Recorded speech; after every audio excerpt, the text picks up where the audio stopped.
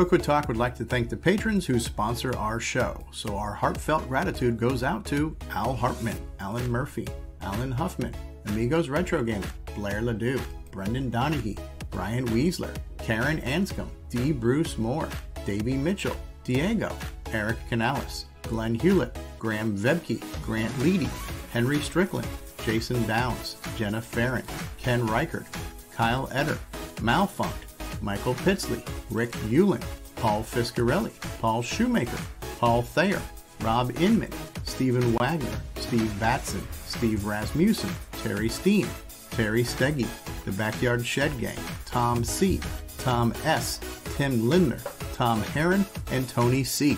Thank you ever so much, patrons. Coco Talk is an unscripted live broadcast. Anything can and will happen. The views and opinions expressed by members of the panel and the live audience are their own and not necessarily those of the Coco Talk show, its sponsors, affiliates, or subsidiaries. Open minds encouraged, sense of humor recommended. If any off-color comments were made, we're sorry. Hi, this is Dale Lear, designer of TRS-80 Color Baseball, and you're listening to Coco Talk. Yeah.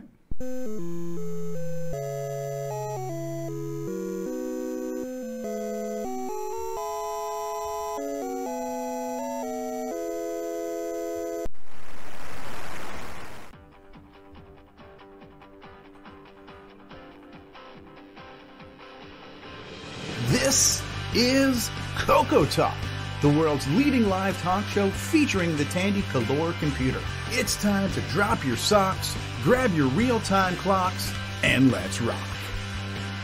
Coco Talk is rocking the 8-bit world, keeping the Tandy flame alive. We may be mocked, but we'll never stop, 'cause Coco Talk is rocking the 8-bit world.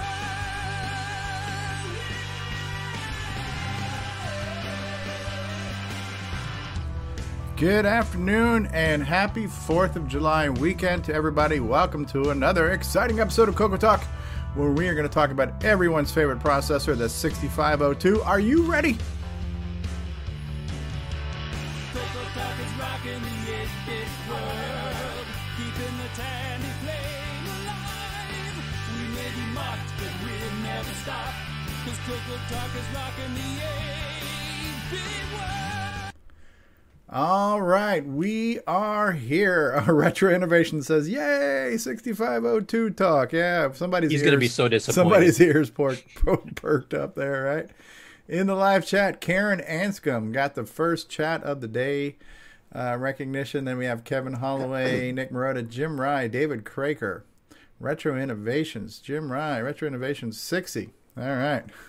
It says if we're doing 6502, the show's going to be 2 hours longer now, right? So and done in very tiny little chunks. Oh, and then Mark Bosley says, I thought the 4004 was the best. Okay. Yeah, we're really dating ourselves now. Welcome, everybody. Welcome, panel. Happy 4th of July weekend. The day we celebrate our treasonous Brexit of 1777. We don't need no stinking tea. We don't need no stinking taxes. So here we are. On the panel, we have our foreign correspondent, L. Curtis Boyle. Hello, L. Curtis. And a happy long weekend for Canadians celebrating our July 1st day, where we became independent through a much calmer method than you guys did. Or was it 1776? I think I'm off by a year, as Retro Innovations is questioning my history. Was it 17? Listen, it's all a blur. You know what I mean? Those were some crazy times. Yeah. 1867 for us. I remember that. Yeah, okay. And then we have our Apple guy. No, excuse me, not our Apple, but our Atari guy is here. Sloopy Malibu. How you doing, Sloopy? Greetings. I'm doing all right. Feeling much better, so you'll see me a little bit more nowadays. All right. The world will rejoice. And we have from sunny Arizona, Ron Delvaux is with us. Hello, Ron. He's muted, but that's okay. And then we have Rick Hewlin. Hey, Rick. Howdy, folks. Rick recently gave us our second Operating Systems 9 write-up for the Glenside newsletter. Thank you for that, Rick. Name so nice, we must say it thrice, but we'll hit the soundboard once. It's none other than... Nick Marotta. How you doing, Nick? Hello, good day. Your hair is looking luxurious as always. Thank you. Yeah, Ontario It's going to be a crime to get it trimmed. It will. And then we have Mark Bosley in the house, the Hello. backup streamer. Thank you for doing that last week.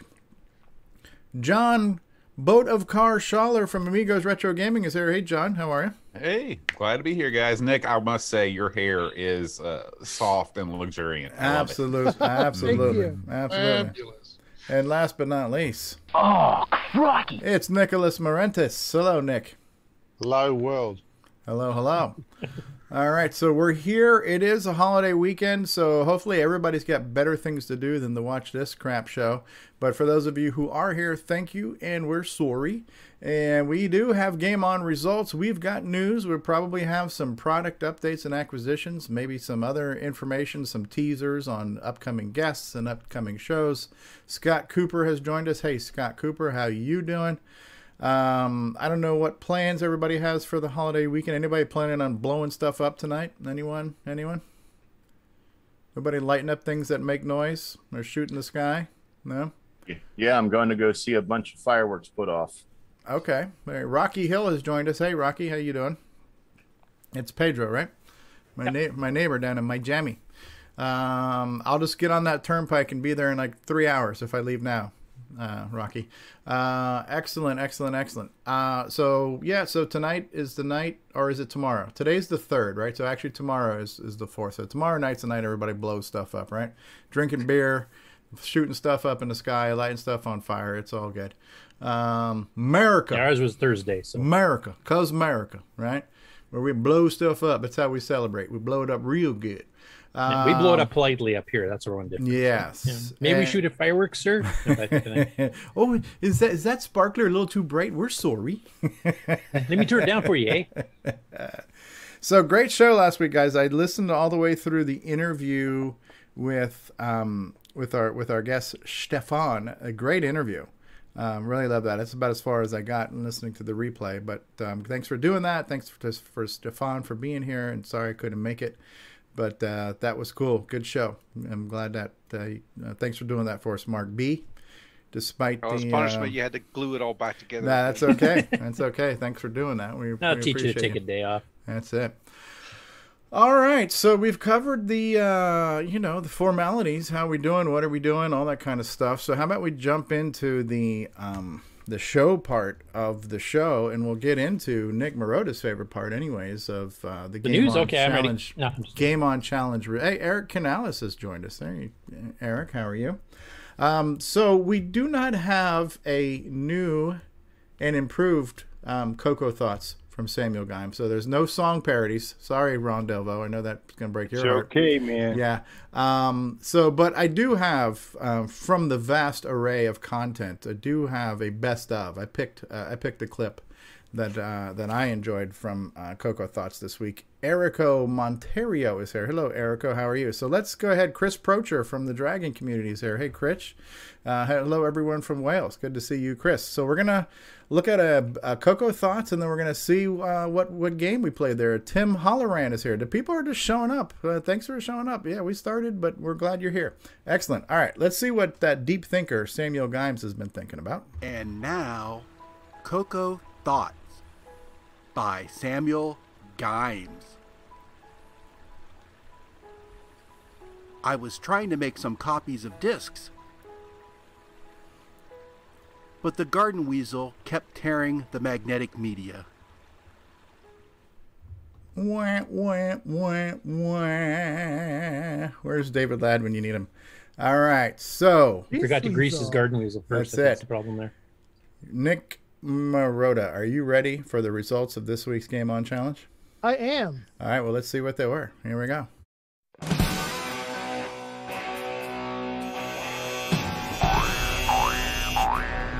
High Score Challenge. Welcome to the results of this week's Game On Challenge. The game was Pac-Man Transcode. There were 18 participants, and the scores were as follows. Rick U, 4,490. Tom C, 4,530. Bob and Coco, 6,030. Mark B, 7,550. Jim Rye, 11,380. Rich N, 12,650. David Craker, 14,280. Sloopy Malibu, 14,530. Gary M, 15,170. Karen, did I spell results wrong? 15,180. Yeah, that's Canadian okay. Retro Okay. Things, 18,850. Mr. Dave 6309, 18,950. L. Curtis Boyle, 20,830. Graham Vebke, 21,540. Paul Shoemaker, 25,780. Nick Marotta, 31,780. Buck Owens, 41,120. And the number one score this week goes to none other than Tasman with a chomping good score of 80,300 points. Thanks everybody who played this week, and we look forward to seeing you on next week's game. Boom, there we go. Tasman. Good job. Good job, Tasman. 18. So the results this week, apparently I did a typo on that, huh? This Yeah. week's results were as follows. Excellent. Good game. Yeah. Yeah. Hey, can I make a shout out real quick? Sure thing. I want to shout out to Pedro Pena because he spent all day trying to get VCC working on his machine and wasn't able to submit a score until late, but he eventually got it working. Okay. Oh, good. Good job, Pedro. Excellent. So we look forward to seeing Pedro in upcoming challenges, and that's great. So yes, Tim Allen says great score. That was a great score by Tasman for sure. So all right, so my screen should be sharing. We see you. All right.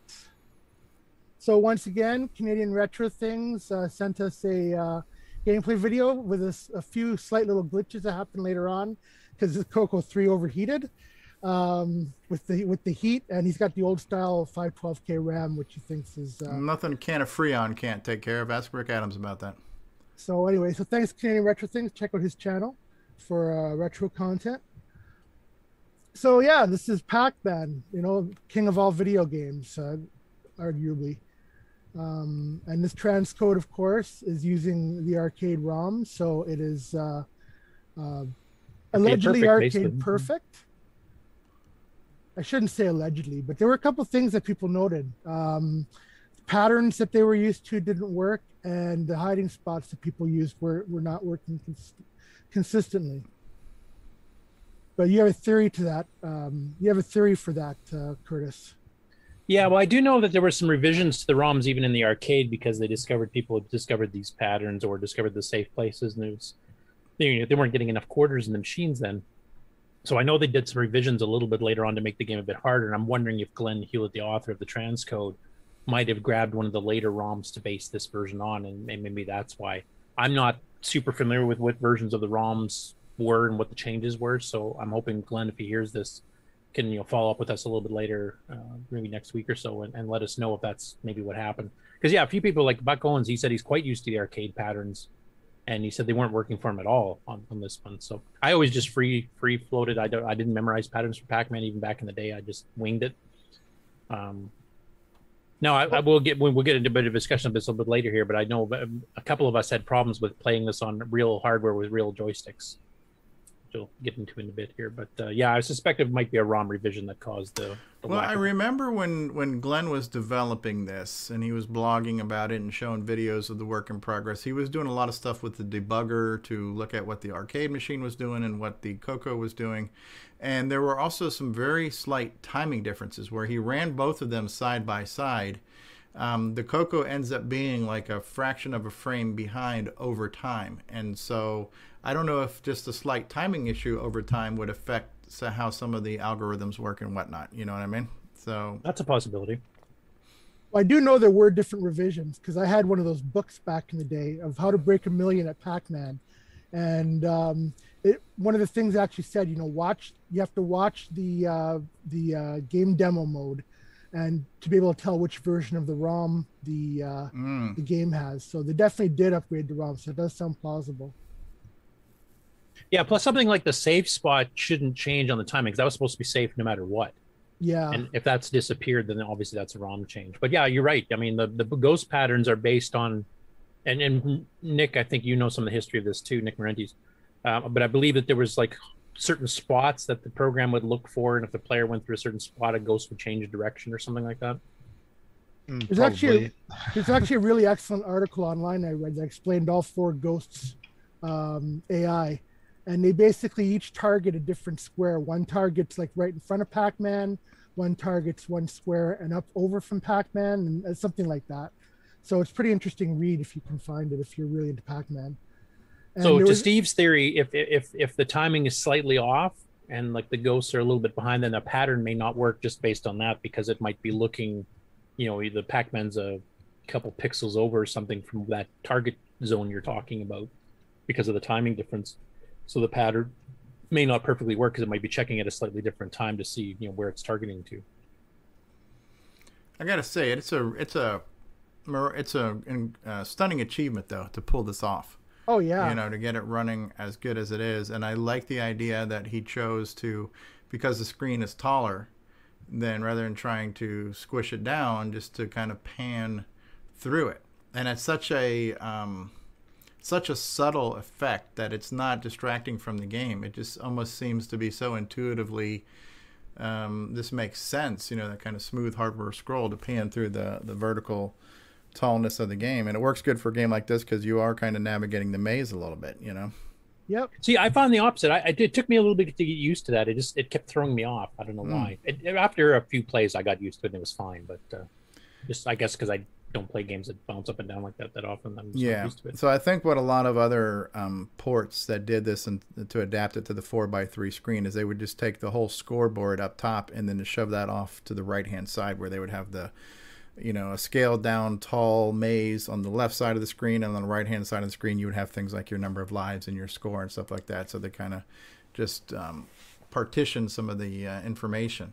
But that's what Nick did with his tribute. Yeah. But I kind of like this, that this is the game. Yep. I'm finding it kind of amazing too, the Coco, because we've got Nick's original, tribute to the game, which was done as close to the arcade as possible at the time. And you did that back in '97, I think it was. And now we have the official transcode. So we have 2 of some of the best Pac-Man clones on an 8-bit system ever done, both on the Coco 3. Well, we need to get John's opinion on that, because I think John might argue that an Atari 8-bit might have a better version out there or something. So.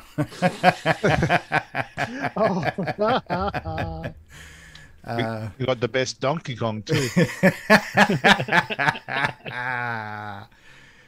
I'll take Donkey King over Lancer or Buzzard Bait. So. Oh jeez.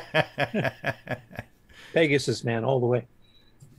Yeah. I did look through some of the original Pac-Man games for the Coco, and I just couldn't. With the Pac-Man transcode existing, I just couldn't. I gotta say, an early game that I really liked even today is Pac-Tac, which was the old semi-graphics version of that one. It worked very well as far as the colors, and you had different colored ghosts and everything else. That kind of iconic sound effect when you ate a ghost, of whee, the kind of squeal, and like that a terrible pig sound when you died. Yeah. Oh yeah, that was like nails on a chalkboard. That exactly sound. what I was going to say. I liked Pac-Tac. I liked Ghost Goblin. Honestly, I don't really remember a bad Pac-Man clone. They all served a purpose and were playable. And they all had some unique bits too. Like Pac-Tac had more, or one less ghost, I think, but it had more dots, more power pills. Check out the eyes going around that block up there. The ghost got stuck. Oh yeah, look at that. Hey, where am I going, man? What's going on here, man? We have a couple pretty decent Miss Pac-Man clones too. We have Ms. Maze, which is pretty good. Yeah, and then one Terry Steen did. Yeah.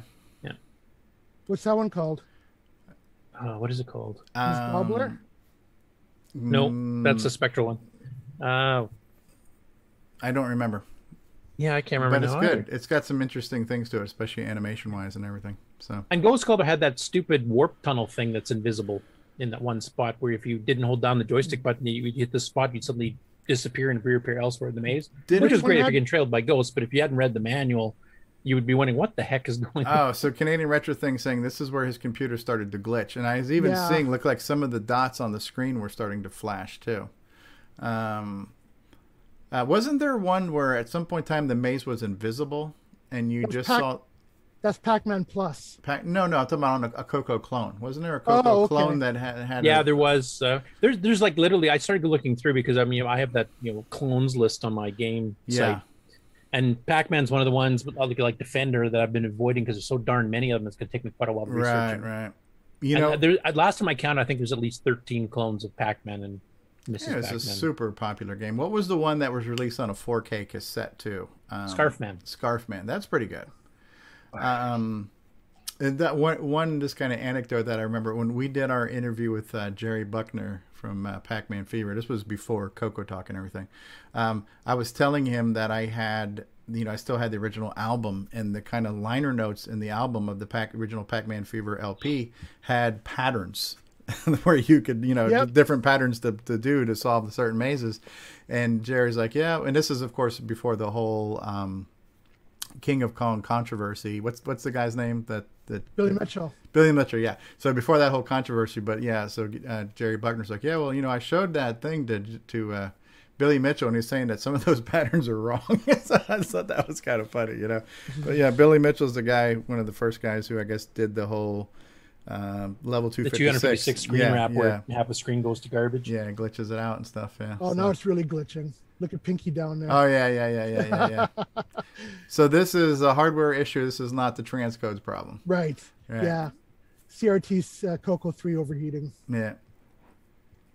And look how fast the joystick thing is one thing I do want to discuss. So I guess first question for the people on the panel that played Pac-Man here, how many played it on, first of all, on a real Coco versus on an emulator? I did. Yeah, Coco. Real Coco.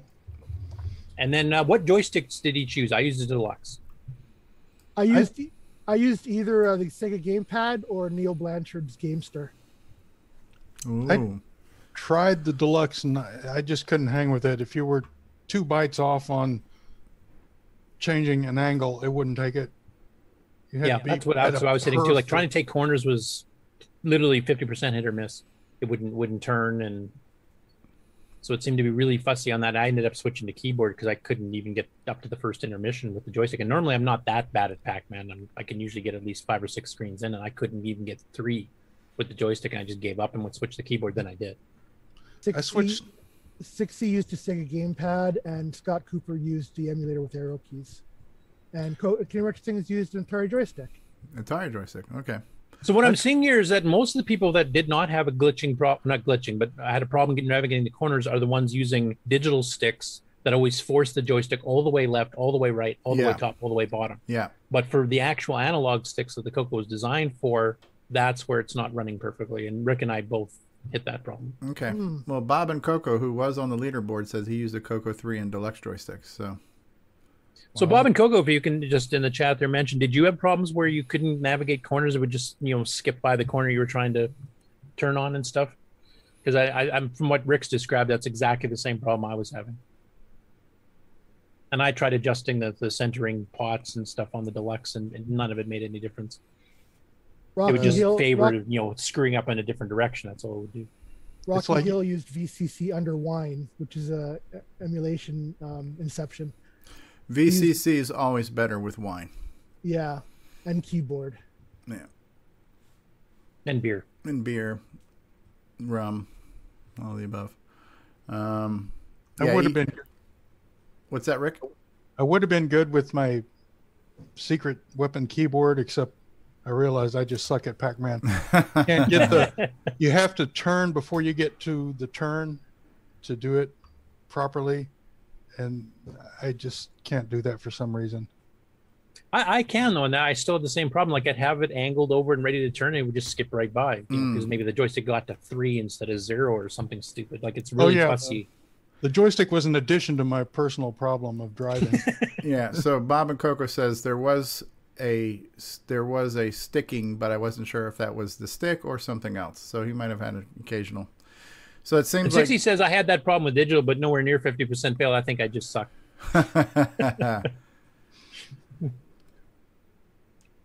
So I don't know. Do we, if either in the chat there or on the panel, do we have anybody that played a lot of Pac-Man and did memorize the patterns back in the day? Like I know Buckets Owens had mentioned that he had, that might have gotten used to different ROM patterns and stuff.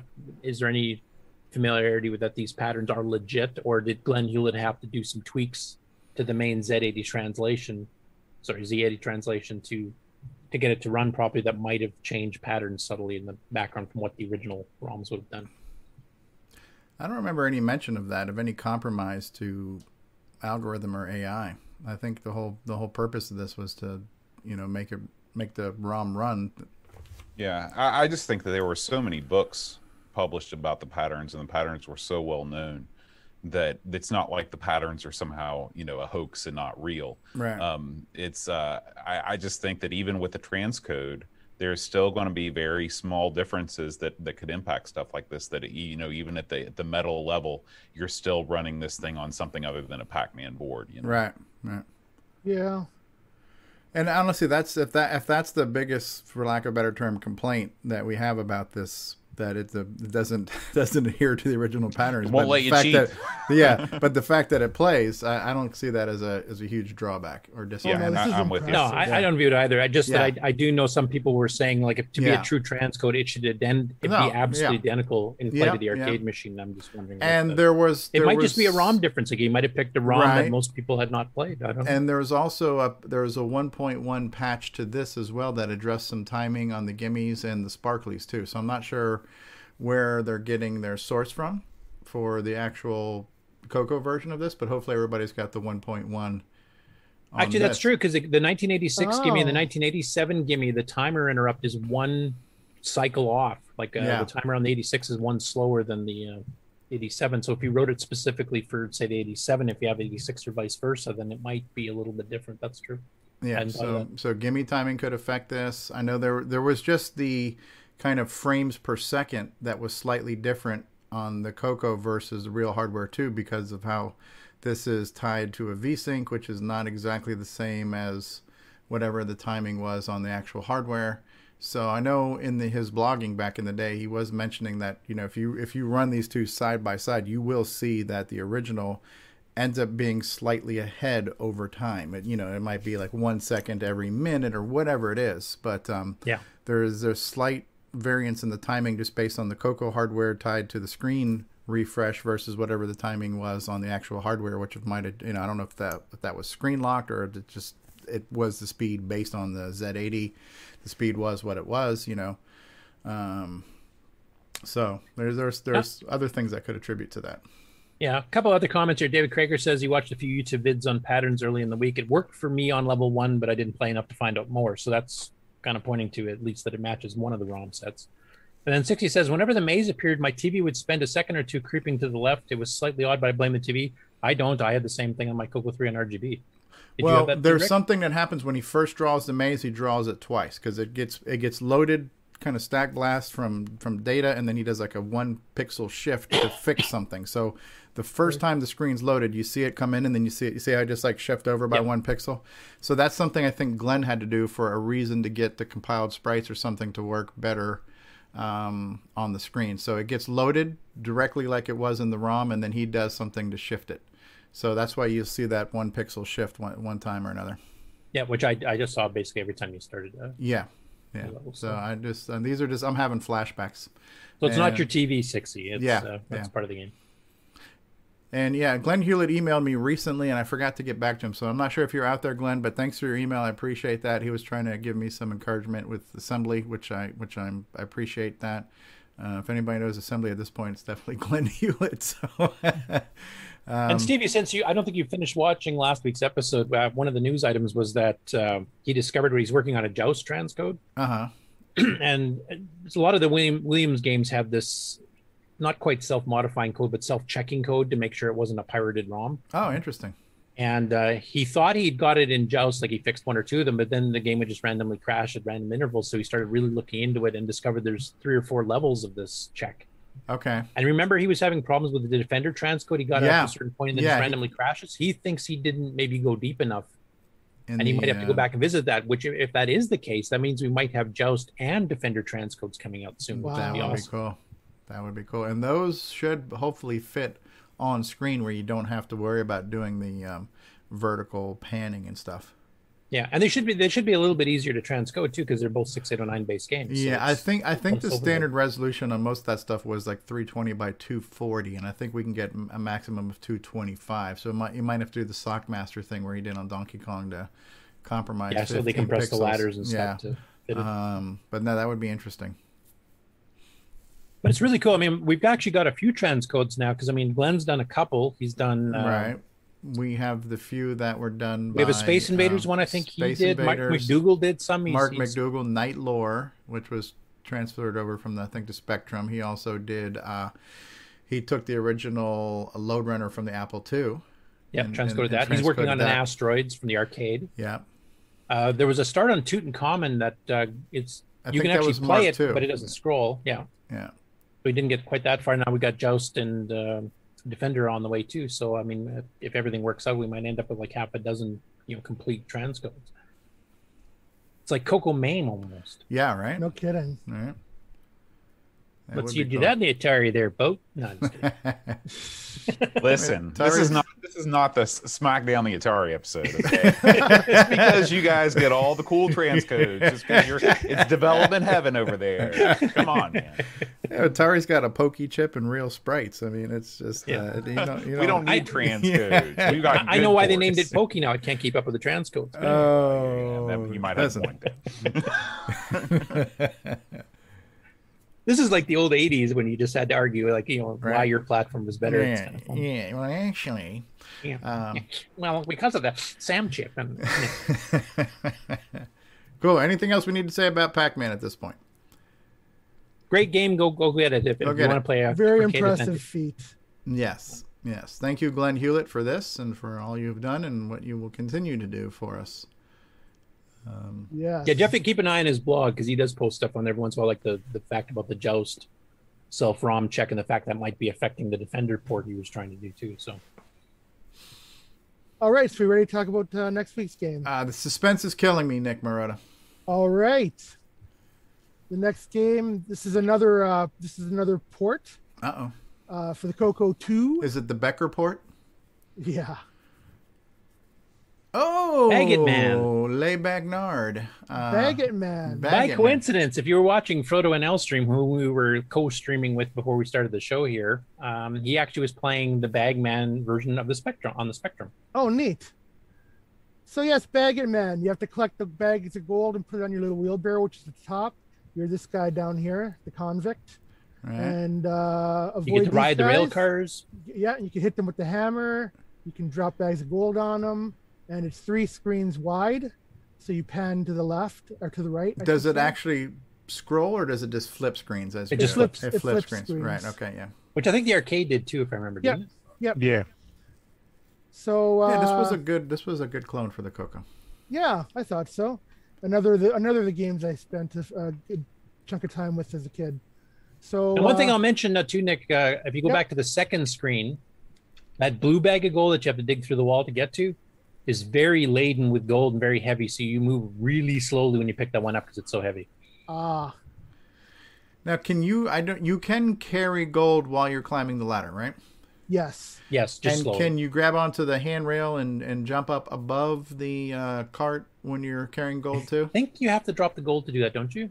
I think don't so. remember. I think so because it's the button that you do. You press the button, so when you press the button, it's going to drop the gold. All right. So if you notice on the screen those kind of white things in the ceiling, that's a handrail. So if a mine cart's coming towards you, you grab the handrail and kind of lifts your legs in the air, and the cart goes underneath you.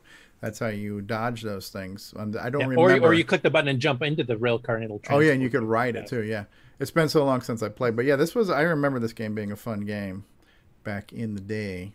Yeah. And you've got that elevator like you can see on the top center there too. Yeah, and this definitely captures most of the game mechanics and the look and feel of the original. Yeah, the gameplay is quite good. The graphics aren't too bad. So it looks a little blocky. That was just as a design aesthetic he decided to use. And I think the original arcade game is a little bit blocky too, if I remember, for pieces Yeah. of it. The only thing really missing from the arcade game is some of the better sound, but that's it. I music. mean, gameplay wise, it's great. Yeah. All right. Excellent. So- How's the Atari version, Boat? It's the Bagman is not bad on the Atari. So Yeah, I actually, be honest, I think it's probably better than the Coco one. yeah, it's not bad. All Oh, right. So thanks, Stevie. Thank you, CRT. Thank you to everybody who played this week, and we'll see you next week. that's right. Thank you, Nick Marotta, for handling this segment, and that is also echoed by Dave, Mr. Dave 609, saying thank you, Nico, for your work. on this each week. So, And I see Sixty says, "Oh, I've tried this a few times and it was really bad." So I'm sensing a theme with Sixty that he sucks at all games as well. Yeah. I'm glad he's participating and actually trying. Absolutely. Yeah, we are. It's not about who's the best at the game. It's about having fun and especially discovering games you may have never played before back in the day or in modern times. Exactly. It's all about that participation thing, man. And if it's one of Nick's games, he thanks you for the money that you okay, so do you want to just jump in and just go on to Game On News, L. Curtis Boyle? Yes, I think. I'm trying to remember if that's where I have the one we're waiting for Tim Linder, but he's not going to be on. Oh, okay. Then you want to just do news? Let me just check, though. I can't remember if that was in the regular news or if that was in the Game On News. Let me find it here. Yes, that is in the Game On News. I can hold that one story off. It's number 3.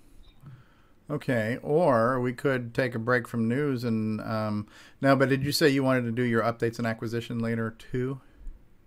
Yeah, because I'm gonna have to boot up a virtual machine. To so then, how about we do news first, and then we'll do Game On News. Do that. Okay, so let me go ahead and I'll cue the intro. You can go ahead and start screen sharing, and when I say take it away, Curtis, you're not going to hear the sounds, but you'll know. All right, so here we go. Cue infographic. From around the world, what you need to know. Get caught up on News with L. Curtis Boyle. And now a Muppet News Flash. And take it away, L. Curtis Boyle. Okay, are you guys seeing the screen? Wait a second, what is this? A bunch of old guys getting together on a video call? Who would watch that crap? Yeah, it almost looks like Coco Talk, doesn't it? Who would watch something stupid like that? Who are these people? Let me see if I recognize names. Bo will recognize the one on the top row, third from the left, I'm sure. I recognize Peter Satinsky. I don't know who Eric is or Josh. Timothy Holloran. There you go. Hey, Timothy. George Phillips, recognize his name. Do not recognize Quentin Barnes or Hugh. Peter Phillips. John. Ken. Paul Metcalf. Patrick B. Vernon. Bartlett Labs. Okay, I recognize a few of the people on there. Yeah, and Boat, you should recognize Josh, of course. Yeah, he's 48K RAM, absolutely. He's streaming on Amigos too. So yeah, cool. He's your local Atari guy too, isn't he? That's right. He's my one friend.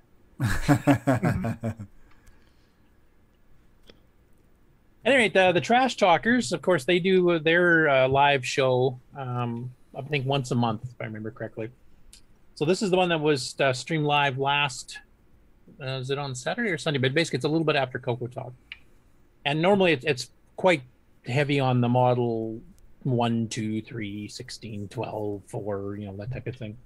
But they occasionally throw in some Coco stuff. And I know Nick and I and a few others have actually been on there a few times too, when we've had stuff to announce. So in this case, now you said you're familiar with Bartlett Labs. I don't know him too well. That's Paul Bartlett. Yeah, I've met him at Tandy Assembly. I haven't listened to Trash Talk a lot, but he's one of the 3 main guys of the show, right? So Paul, is it Peter Bartlett or Paul Bartlett? I don't remember. Yeah, but yeah, he makes mostly stuff for the Z80 TRS-80 line. But I remember at the first Tandy Assembly, he had actually had a prototype board of a cartridge that would provide VGA output on the Coco because it snooped the DAC and was seeing things, and he was able to mimic some of those modes, similar to how he does for the TRS-80, where he's got a VGA adapter that just snoops video RAM and blasts it out to a VGA board. He was working on a prototype. This was before he knew about Coco VGA, and he wasn't familiar with artifacting and things like that, but he had come up with something. So he does a lot of hardware stuff, mostly on the TRS-80 side. He's like one of the 3 main panelists so it's Peter Satinsky and Ian Maverick. I think I don't remember if it's Peter or Paul Bartlett, and then it's Peter. Yeah, Peter Bartlett, and then trying to remember. So actually, speaking of VGA, that project you're talking about, apparently he's still been working on it. In fact, he said he's been doing more Coco stuff than regular TRS-80 Model 1.3 stuff these days, and he's expanded it with some extra features and stuff. And he's one of these guys who's admitting he's got a terrible problem with feature creep. Oh yeah. So this is what he actually ended up talking about on his segment of Trash Talk, and since that's the Coco specific part of the show, I'll just play that whole little segment, so a couple minutes long. Okay.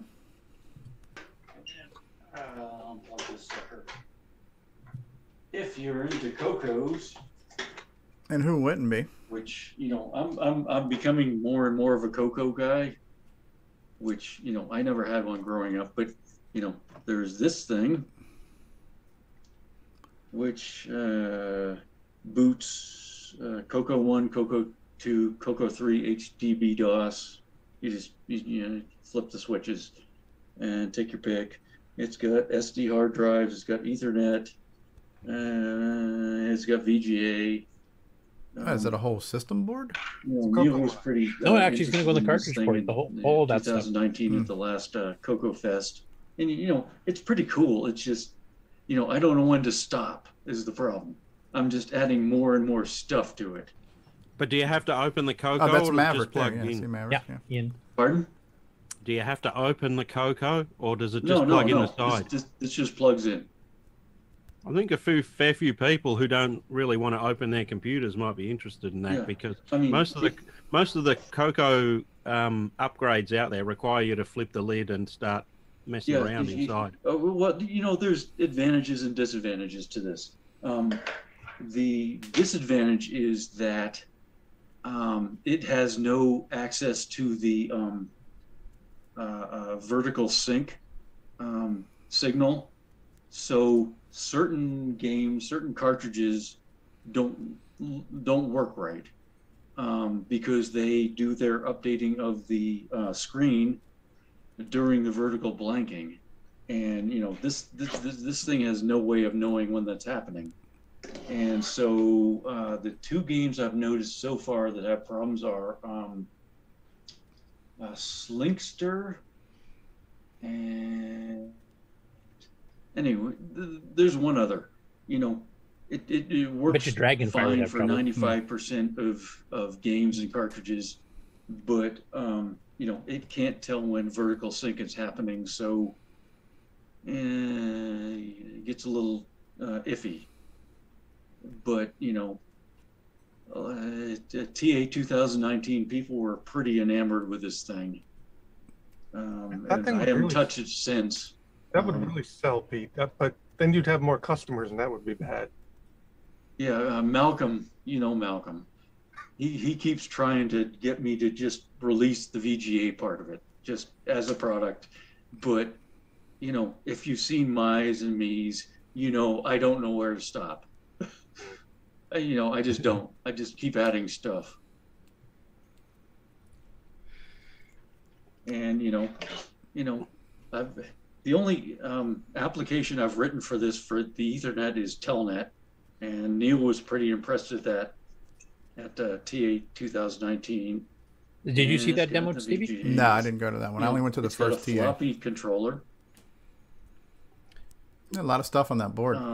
Built in. Will the eventual released one be that size or reduced in size? No. I have no idea what the physical form of this thing is going to be, because I'm not a Coco guy. I don't know. I have no idea.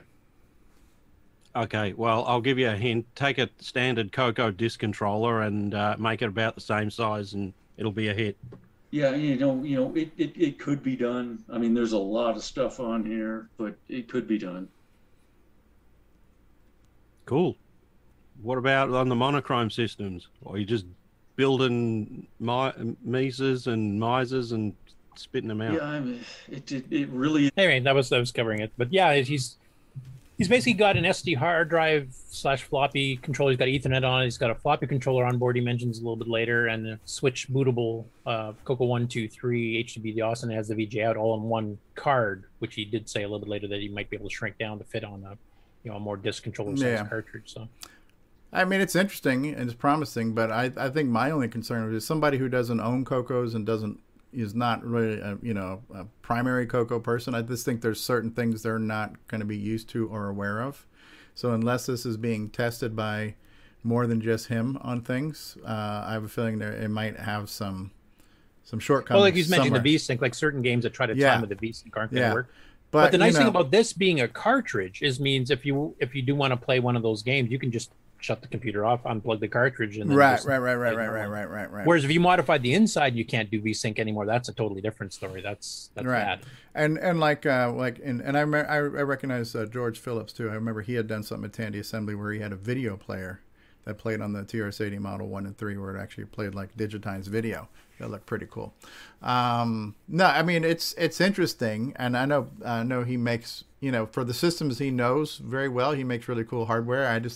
I would just be concerned, like, luckily I don't need any of this stuff, but I would be concerned if somebody went through all the trouble to make something, but just really wasn't aware of all the finer minutia, and that product had a few holes in it somewhere, you know. And so that would be just my concern, that, you know, make sure you know, really throw this thing out there and have it field tested before you release it. Well, I don't think he's even at the stage of having field testing down there. You know, because he's still got to write software to do it. I mean, he's got a Telnet client that works with the Ethernet. Right, and you know, if he's doing an SD solution, but we already have a Coco SDC, so how is he going to implement that? How is it going to work in DOS? And you know, you have to worry about standards and things like that. So it's great, and you know, when it comes to doing stuff, you know, everybody's welcome to do what they want. But if you want to mass production is probably an overkill statement, but you know, if you want to sell, you know, even to a market of, you know, 100 products, 100 units, it really should be, you know, be fairly compatible with things we're used to.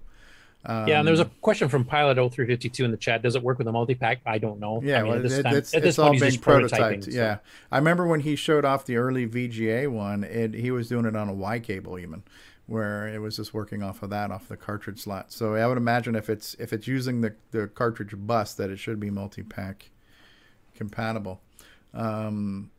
It's an interesting project at any rate, but it's almost sounding like the Super Board, you know. Yeah, it does, but a Super Board that doesn't require to open the case up. Yeah. So like what Ian Maverick was saying, that there are some people who don't know how to or don't want to open their case or work on their case, and that's good to have a plug and play solution for sure. But you know, I think the Coco VGA does such a good job that's a product that you know, for the Coco 1 and 2, that's kind of a holy grail, and it doesn't really require a whole lot of desoldering or anything. It just goes in line with your VDG, so it's not a terribly hard. Yeah, same with the Gimme X too, because I mean, that just plugs into the X socket. So anything else that's going to, I don't want to say compete, but be in the same space as that, if it's not going to be as feature rich, I'm not sure that it's a good thing to buy. But if you add everything else, like, you know, networking and this and that and the other, then, you know, maybe that makes up for it. But yeah.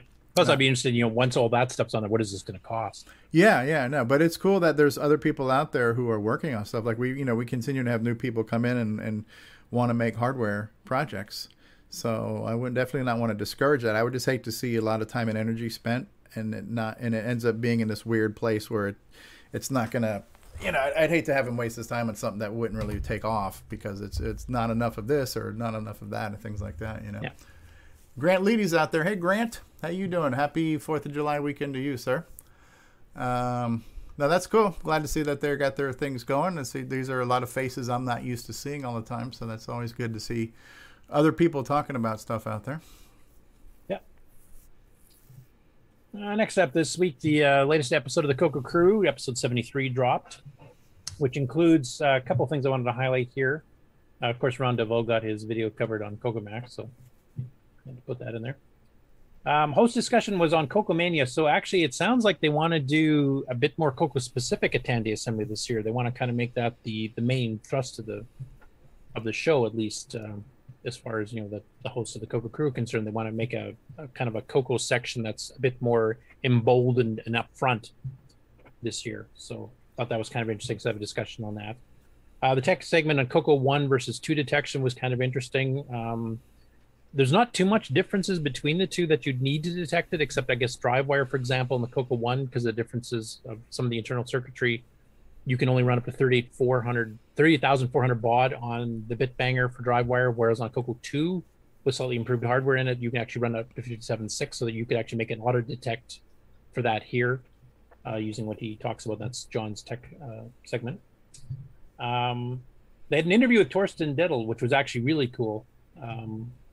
Because I've never really interviewed him before. We've seen him, you know, talking to him on the listserv, etc.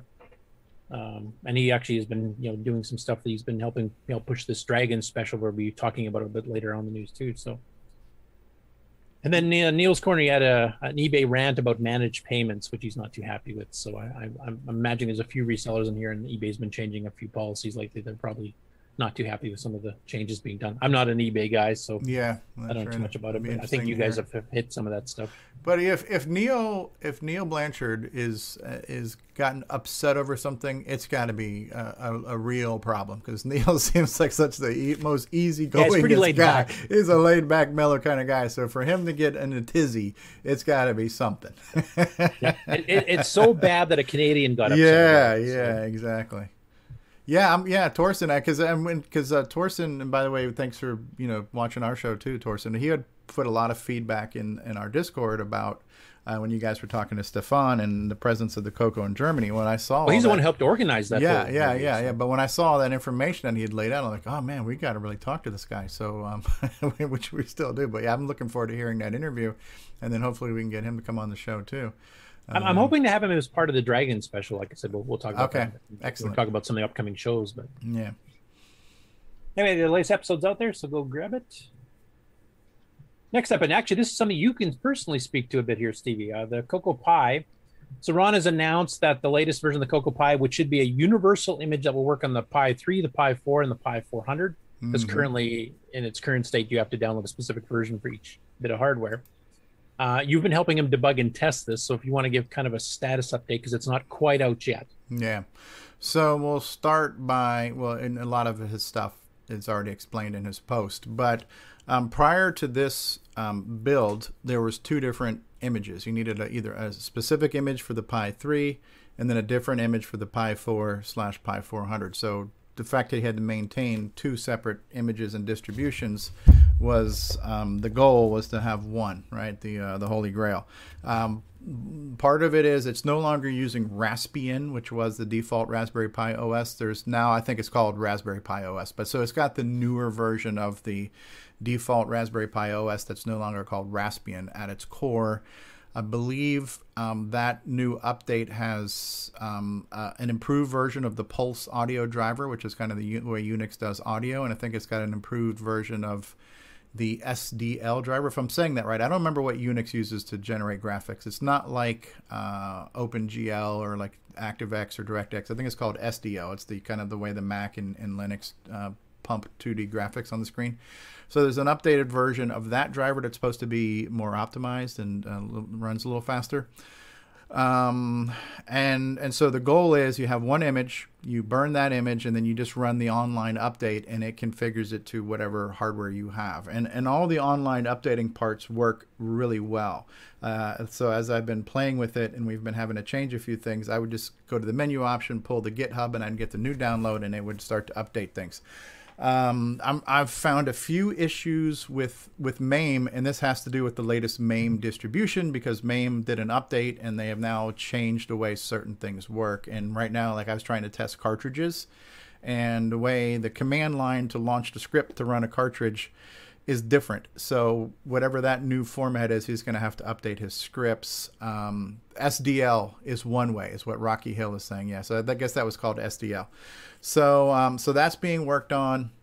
And also there's like some minor permissions issues right now, trying to get to one of the folders where you download your Ultimate SDC images to. So, but it's very promising. I'm running it on both a Pi 3 and a Pi 4, so I'm kind of bouncing between the machines and just finding the things that have issues, and we're getting them tweaked. But I would say, I don't want to, since Ron's doing all the work, I don't want to make, guesstimate on his deadlines, but I would say the work he has to do shouldn't be too much. So it's probably realistic that there might be an official release this month in July. Don't hold me to that. That's me speculating, but I think we're really close to the finish line. The one thing I can do, and works very well, is I can boot up to an emulated MC10 with the MCX 128 emulation and load software over the Pi DriveWire.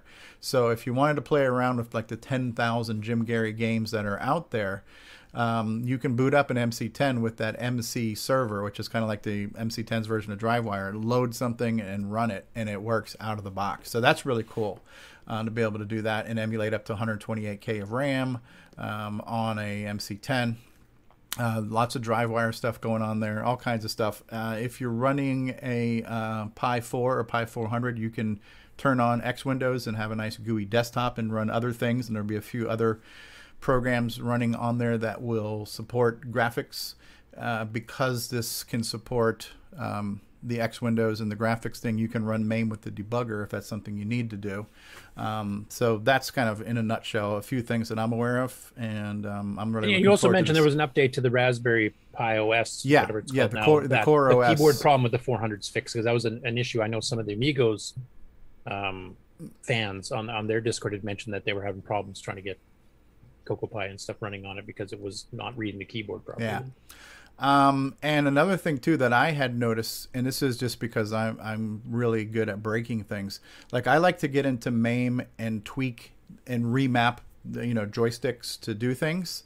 And so I had done a video a long time ago how to turn like a Coco MAME emulator into a game console where you could do everything from your joystick and never need to touch your keyboard. But the problem with MAME, and this is a MAME problem, this is not Raspberry Pi or Ron Klein or anything else. MAME's way of configuring the interface has one minor flaw where you can actually lock yourself out of the interface. So if you're trying to reconfigure, in MAME you hit tab to bring up the menu and escape to get out. Yeah, I've done that before many a time. So that's a MAME effery that they have done. They have created this scenario where you can literally delete the key that you need to get out of the interface or get into the interface and never have it work again, right? It's like corrupting your own BIOS. Yeah. So because of that, he already had an option where you could back up and restore MAME configs, but I said, let's do one better. Let's have a pre-backup already in place, and let's even have a restore to default option in place. So if you screw yourself out of MAME, in your utilities menu, there will be a MAME restore defaults option where you can just throw back the original configs and start over again. And to me, that's a huge thing because I will screw up MAME in a heartbeat just trying to remap my joystick on it, So that was one of my contributions to say, let's do that. Let's add a restore to default option. I had also noticed that the utility menu had we're getting close to 60 items on the utility menu now, and you're scrolling through about 10 or 12 things at a time. So I'm like, dude, let's make some sub menus, break this down, because there's this menu is like 10 pages tall at this point. So the utilities menu is a little bit more organized and compartmentalized now too. So, but other than that, Ron's doing all the hard work, and I'm just breaking stuff. So you're taking the role of David Ladd. The role of David Ladd today will be played by. Now, I wish the people at MAME itself would actually fix it so there's a default config that you can always fall back to. Yeah, and why MAME has to break things? Like, why does an update now completely change the command line syntax? Certain truths should be self-evident and not change on us. And why that happens is I don't know. So, but anyways, that's my 2 cents about that. Cool. Because I do know, like I mentioned before, there's quite a few discussions in the Discord, the Amigos there, from people trying to get, who had Pi 400s and were trying to get the Cocoa Pi to run on it, and a lot of them, couldn't type and everything else was happening. So, and a few other problems that were happening too. Yeah, and I'm just going to throw out for me my personal preference on what I plan to do is I'm hoping to do as much Cocoa stuff on the Cocoa Pi versus real hardware. And that's just personal preference. So once the few of these little things are worked out, I hope to become a little bit more active in playing games and doing this and doing that with my Cocoa Pi. I have the real hardware, but it's just the space and all the accoutrements you need to hook them up to be able to capture them and use them and stuff. It becomes a process, And what I love about the Raspberry Pi is it's a little tiny box. I can hide it away and do everything wirelessly, wireless keyboard, wireless joystick, and boom. You can do it. So I'm looking forward to doing more and more Cocoa stuff on the Pi. Yeah, because I think the Raspberry Pi, the series of machines like that, and also the Mister, which I think John's familiar with, is another one where you can just set it up and go, and it's nice and easy. And you don't have to set up the original hardware and find a monitor that's compatible and everything else. Yeah, both of those are great solutions. I prefer the Mister just because it's even easier to use than the Pi. The Mister is more expensive though. I mean, it's 3 or 4 times as much as a Raspberry Pi, so you've got to take that under consideration. But once you make that initial investment, the Roger Taylor Cocoa 3 core is like manna from heaven. It's so good. Okay. Yeah, and still actively developed. And there's a secondary Cocoa 1 and 2 core with Dave Shadoff in our Discord's one of the people helping work with that. So there's a couple alternate cores too, and that's a free one. Yeah. Right, and once you have that Mister, you can load a plethora of cores from other systems too, right? And it's as easy. I mean, it's literally 4 keystrokes to get out of the Cocoa and get into the MSX or the BBC Micro. If you're a fan of retro 80s computers, the Mister is the greatest thing ever because it's seamless. Like Curtis said, all of the cores are actively developed. People are really passionate. I would say the people on the Pi side aren't passionate, but I feel like because the Mister is is more of a niche device. The people that are into it are real into it, and things are getting better all the time on that. Yeah. Well, you and Aaron both have one, and I know Frodo does all of his streams based on Mister, no matter what platform he's covering. If he's doing a Super NES or TurboGrafx or a Coco or and of course there's also the thing, and I, to me this is sort of like an audiophile style argument, but people say that because it is actually it's emulating the hardware rather than the software, you're going to get more cycle accurate emulation and stuff like that. I've never seen a big difference between a Pi and a Mister, but for people that really get into like measuring milliseconds and stuff like that, they say it's more accurate. We have a question in the live chat about where is there a link to find out about this, Mister? I don't know. Is there a general organizational website for that MIST platform? Or let me look up one real quick, and then I'll give it to you. Yeah. There was one that was originally called the MIST, right? MIST. Right. And that was originally developed mostly to do FPGA hardware emulation of the Atari ST. That's where the ST and MIST came from, right? It was originally supposed to be an ST and Amiga emulator.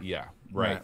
And the Mister is just an updated board that it came out. It was cheaper. It created less heat.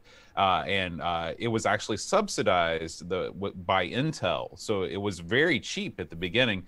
It's not quite as cheap as it used to be. I think it was for forever and ever. It was like $150, and now it's closer to $200.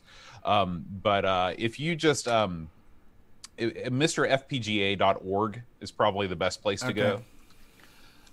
That's type that in the chat. Yeah, like I said, it's basically what you do. It's different than a Pi. It's different than emulating on your PC, because when you switch between systems, you're actually switching between cores. And each core, when you load up a core, it's literally like you're loading up the machine. It's emulating the hardware of the machine. And so it loads the BIOS and everything. But for me, it's just super convenient because everything is all of the menus and everything are extremely easy to use. Like the display when you switch cores and switch games, everything is text based, everything is keyboard based. You can zip around this thing like none other. Okay. And so like I said, if you're into old computers and you've got $200 to spend, instead of buying your third BBC Micro or ZX Spectrum plus 3, maybe consider getting a Mister and getting everything all in one little package. I mean, it's right here. This is as big as it is right here. That's cool. That's cool. Well, thanks for clearing that up for us. And thanks for posting the link there, Steve, too. And I mean, and so there's no wrong way to retro. Like, there's no wrong way to Coco. No. You can do it.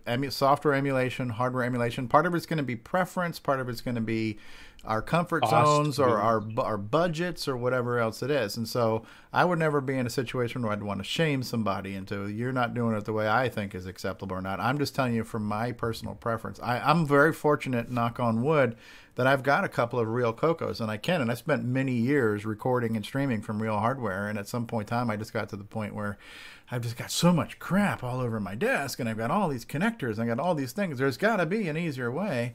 And for me right now, that easy way is MAME or XOR or whatever, So the Coco Pi that has all these things in here is an easy way to do most of what I need to do recreationally.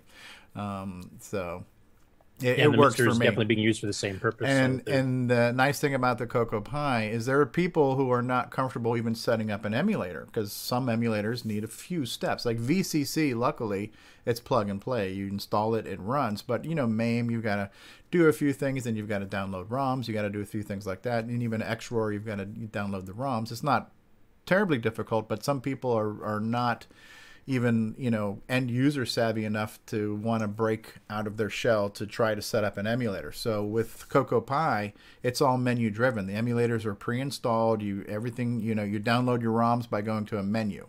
You download your software by going to a menu, and once it's there, it's all keyboard and menu driven. So it takes a lot of the confusion and mystery and frustration out of running an emulator.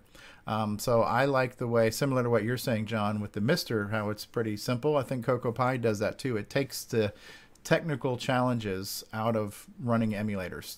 They're just there. You know? Yeah, I'm all about finding, especially for people that just don't have a lot of room or a lot of time to futz around with things, you know, finding the most streamlined solution just so you can get into doing whatever you want to do, whether it's programming or playing games. Once you find that solution, you'll want to do it more because it's less of a headache to get going. Right. Yeah. I will mention there's one slight advantage that I see on the Pi versus the Mister, and that's the fact that you can pull Nitrous 9 EOU automatically down from Yeah. We need that on the Mister yet. That's one. Yeah. Yeah, I've heard that lots of people have been complaining about that, Curtis. Yes. Nonstop. Yeah, I know. I just hundreds of emails a day. But sure. That is a nice feature. And like I say, as I was working with Ron on testing things and tweaking things, the GitHub auto update feature is great. You can update MAME online. Because different versions of MAMEs have subtle nuances, you can go to a menu and you can roll back to an older version of MAME. It'll keep in different folders the various distributions. So you can choose your default version of MAME and XROAR in the Pi. You can download Nitrous 9 over the air and get it, the latest version, and run it. You can download... and what else, honestly, would you want to do? Yeah, really. But I was going to say, there is also Phuzix and YaDOS that you can get. There's an RGB DOS image, or you can boot up and switch between like 256 different floppy disks and run software that way. And there's just tons of stuff on this thing, which is why you need a pretty big SD card. You expect to have at least a 32 gig SD card, and I would even suggest a 64. As big as you can afford. As big as you can afford, yeah. Yeah. Okay, thanks for the update, Stevie, and hopefully Ron will have that version out in July. Yeah. So that people can actually get the upgrade and have a fully, cross Pi 3, Pi 4, Pi 400. Ron is highly responsive. If you send him a message in Discord, he does get back. So for people who have questions about Cocoa Pi in general, he's a very great resource and he's very responsive. And we have a channel devoted to the Cocoa Pi. Do we have a channel for the Mister? I think we do too, don't we? I'd be surprised. There's if so we many didn't. channels I've totally lost track. I don't even know if I'm on the Cocoa one or the Amigos one at a first glance anymore. There's just too many channels. Yeah. Good stuff. Next up, we have Richard Kelly, who's done a few game updates and stuff lately that he's programmed and put up. So in this case, he's got RetroRick's maze-making algorithm version 3.99D. So he's optimized it a little bit. It's got a graphic and a text version, and basically just auto-generates a maze to wander through type thing. But you can then use in your own games if you want to make a maze game and you don't want to actually plan all the mazes out. So it's a little bit optimized, a little bit faster, takes a little bit less RAM, etc. And you can download both versions off that disk, and he's pretty close to his final release. This is probably one of the last betas. Neat. That's a guy I'd love to get on the show. He does so much stuff. Yeah. Next up, Tony Jewell posted on the Facebook Cocoa group about asking how to convert a PAL-M version of the CP400, which is a Brazilian Cocoa clone, to run on NTSC. Now, that's not really news on its own, but he put up one of the best photos I've seen of the two different generations of the Cocoa clones of the CP400. Cool. Look at that. So you've got the CP400 color in the front with the old chiclet style keyboard like the Cocoa 1. Then you got the color 2 in the back, which has a more keyboard, modern style version. Yeah. Okay. Hold on. What are these things? These are Brazilian clones of the Cocoa 1 and the Cocoa 2. Oh my gosh, I need to have that one with the multicolored keys. Yeah, that's like Ed Snyder's got his work cut out for him here on this one, right? So are these incredibly rare? They're probably highly uncommon. Yeah, because they're from Brazil. We actually interviewed some of the people from Brazil because they have their own little mini Cocoa Fest in Brazil, and basically Brazil did not have real copyright laws, so they were allowed to clone whatever the hell they wanted, and nobody could come after them because the government would say, "Yeah, that's fine, go ahead."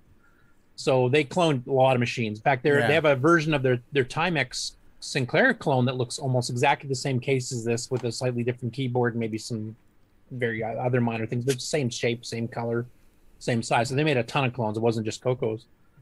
And they were pretty popular in Brazil because you got to pay the clone prices. You didn't have to pay for the original prices, and you'd have to pay shipping to get all these machines from the UK. There was no licensing, whatever, so they were just completely ripping off the ROMs. Yeah, they were ripping. Yeah, everything was the hardware design and the ROMs were all just ripped off, and the way they went, so they were cheap. But that was it's crazy. The Brazilian gaming scene is just endlessly fascinating because they had a huge Odyssey 2 scene too.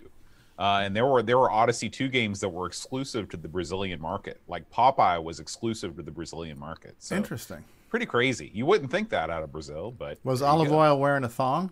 It's hard to tell. Could you tell she was a Brazilian? Yeah. Most of the characters in Popeye for the Odyssey 2 are sort of indistinguishable. So. Yeah, right. So that's true. But yeah, this is one of the best photos I've seen to actually compare the two here. So yeah, that's the main reason I threw it. I love those multicolored chiclet keys. It's very pet-like. Yeah, it's very cool. I mean, I have to say the arrow keys look like almost like they're hand drawn. Yeah, the green ones. Yeah. That's true. It's not as perfectly. I wonder if that was a later edition or they were worn out because that's the QAOP of the I bet those were used a lot because in gaming that's probably what you used, right? Everything's in italics, even the arrows. Yeah, that's true. Ken Reichert says instead of catching hearts, it was catching wax. That's a Brazilian wax joke there for you. Nice. So yeah, that's good. And that top keyboard looks kind of like what you'd see on a laptop today, or that kind of looks like an Apple IIc Apple keyboard. IIc. Yeah. But it's cool. Yeah, and the arrow keys are in a different place than either the Coco 3 or the Coco 1 and 2 because they've actually got the up and down arrows left of the space bar and the right and left are on the right of the space bar, which actually is not a hugely bad layout. I mean, it's very reminiscent of the ZX Spectrum because in the ZX Spectrum you use the QAOP for up, down, left, right, and what they've done is they basically just added extra keys beside those keys to function as in the same way. Yeah, so. QAOP. And just for both here, I'll show you the version of the Spectrum. Notice any similarities? Yeah. It's the same damn shell. Yeah. Right. Man, those are beautiful machines. I love those things. Yeah. It's pretty bad when you get an illegal clone that actually looks better than the original machine. Heck yeah, you're not wrong, Curtis. Can't wait to see. Anyway, pretty fascinating stuff. I don't know when they're planning on the next. I mean, Brazil's going through hugely bad COVID and has been for months now. I mean, they're the worst country on earth as far as proportional population. But once they come out of it, and they get another one of their fests going again, we're gonna have to see if we can get a live stream from them to kind of go over because they were playing some of the games where they've translated the text in the games over to the native language and stuff too. And they, as you said, both they've got some unique games they wrote on their own. Yeah. Plus, isn't Erico from there too? Yeah, Erico was in Brazil, and he's been doing all these low res like karate style games and stuff too. Like he's an absolute brilliant master of semi graphics. This next one's another one Stevie can talk about. So the is this now a quarterly publication? Is that generally the? It's other than the one time I missed one quarter, it's always been a quarterly publication. So yes. 2020, we only had 3 instead of 4, and that was my bad. But I made up for it in December. Because I know you've been getting a lot of praise now that the newsletter used to be a black and white. And I've got a ton of them back here from the 80s and stuff when I used to pick them up at Rainbow Fest. But now it's become a full color, much more modernized looking thing, and it's gotten a lot bigger. So now you're at the point where you're doing like 60 pages an issue. It's almost a magazine unto itself. Yeah, and that was kind of so. Answer is yes, that is true. So the history, so here's a nice color cover, right? And I added the volume 41 number 2. I added that this month in this issue. I added that this month. So I just thought okay, yeah. I stole that pixel art off the internet. Somebody on what's that damn thing called? Pinterest. Yeah. So I found this on Pinterest. Oh, this is a cool looking pixely summertime picture. So yeah, thank you, random person on Pinterest that I stole this from.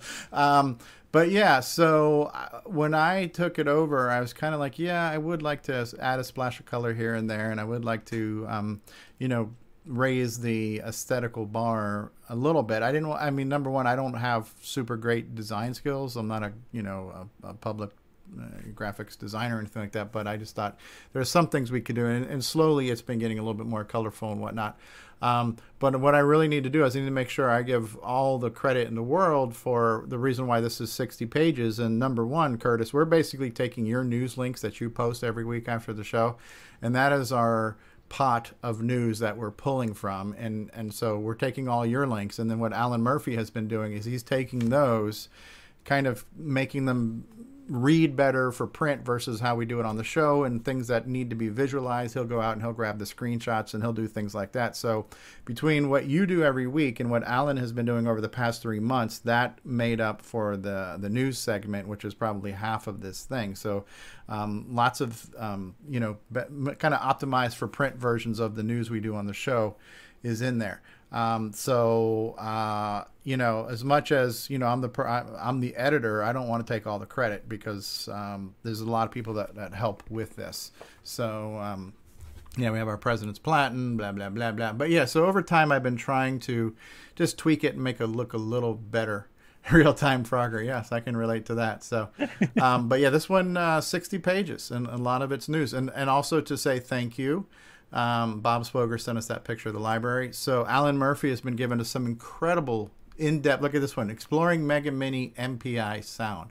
I mean, the amount of detail this guy gets into with his hardware reviews and everything, and how he explains things. He's the documentation the guy creates are just stellar.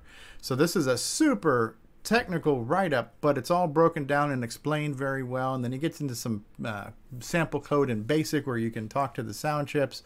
And so Alan's been giving us some great content on a regular basis. Rick Hewlin has too. He's doing some OS 9 stuff.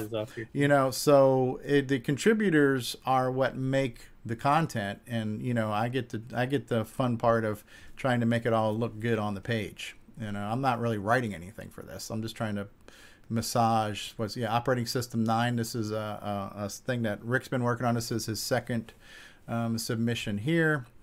So yeah, we're getting more technical write-ups and program listings and a lot of things. So it is starting to incorporate things you would have found in some of the magazines of the day, like your Rainbows and Hot Cocos and whatnot. So yeah, and so this is the news, right? So this is 3 months worth of news that we basically stole from you, Curtis. So because the text my royalty checks in the mail, right? The text files were already there, but we went out and grabbed screenshots of things because this is a visual medium. So a lot of times on the show we'll talk about it or we'll play the video, but you can't do that in a print, right? So we had to grab imagery, and there's some of speaking. Well, plus of Erica, quite a few people listen to the show as a listenable podcast, so they never see these pictures. So this is one way they can catch up. Right too. And as I'm looking at this, like, we are covering a lot of stuff from Facebook, so I start to ask myself, well, what is this news, or is this just a Facebook Digest rehash? But honestly, then I started watching the real news, and you watch the local news. That's what it is. There's everybody's tweets and everybody's showing stuff from social media on quote unquote real news, but not everybody is on Facebook. And even if you are, who has time to monitor every group and everything? So this is a nice spoon-fed distillation of what's going on every 3 months, so I think this is still a good resource. Well, plus it amalgamates the different news sources, because there's like YouTube, there's the listserv, there's the Facebook group, there's stuff posted directly to Discord, there's all kinds of stuff, right? And quite a few people are not on every single one of those, and they never hear about this other news at all, right? So this is one place everybody can go. They can get pictures of it if they only listen to audio versions of the podcast. And they also get from sources that they may not normally have access to, period. Yeah. So I would, and I don't say this very often, but I would say I'm very proud of what the newsletter has become.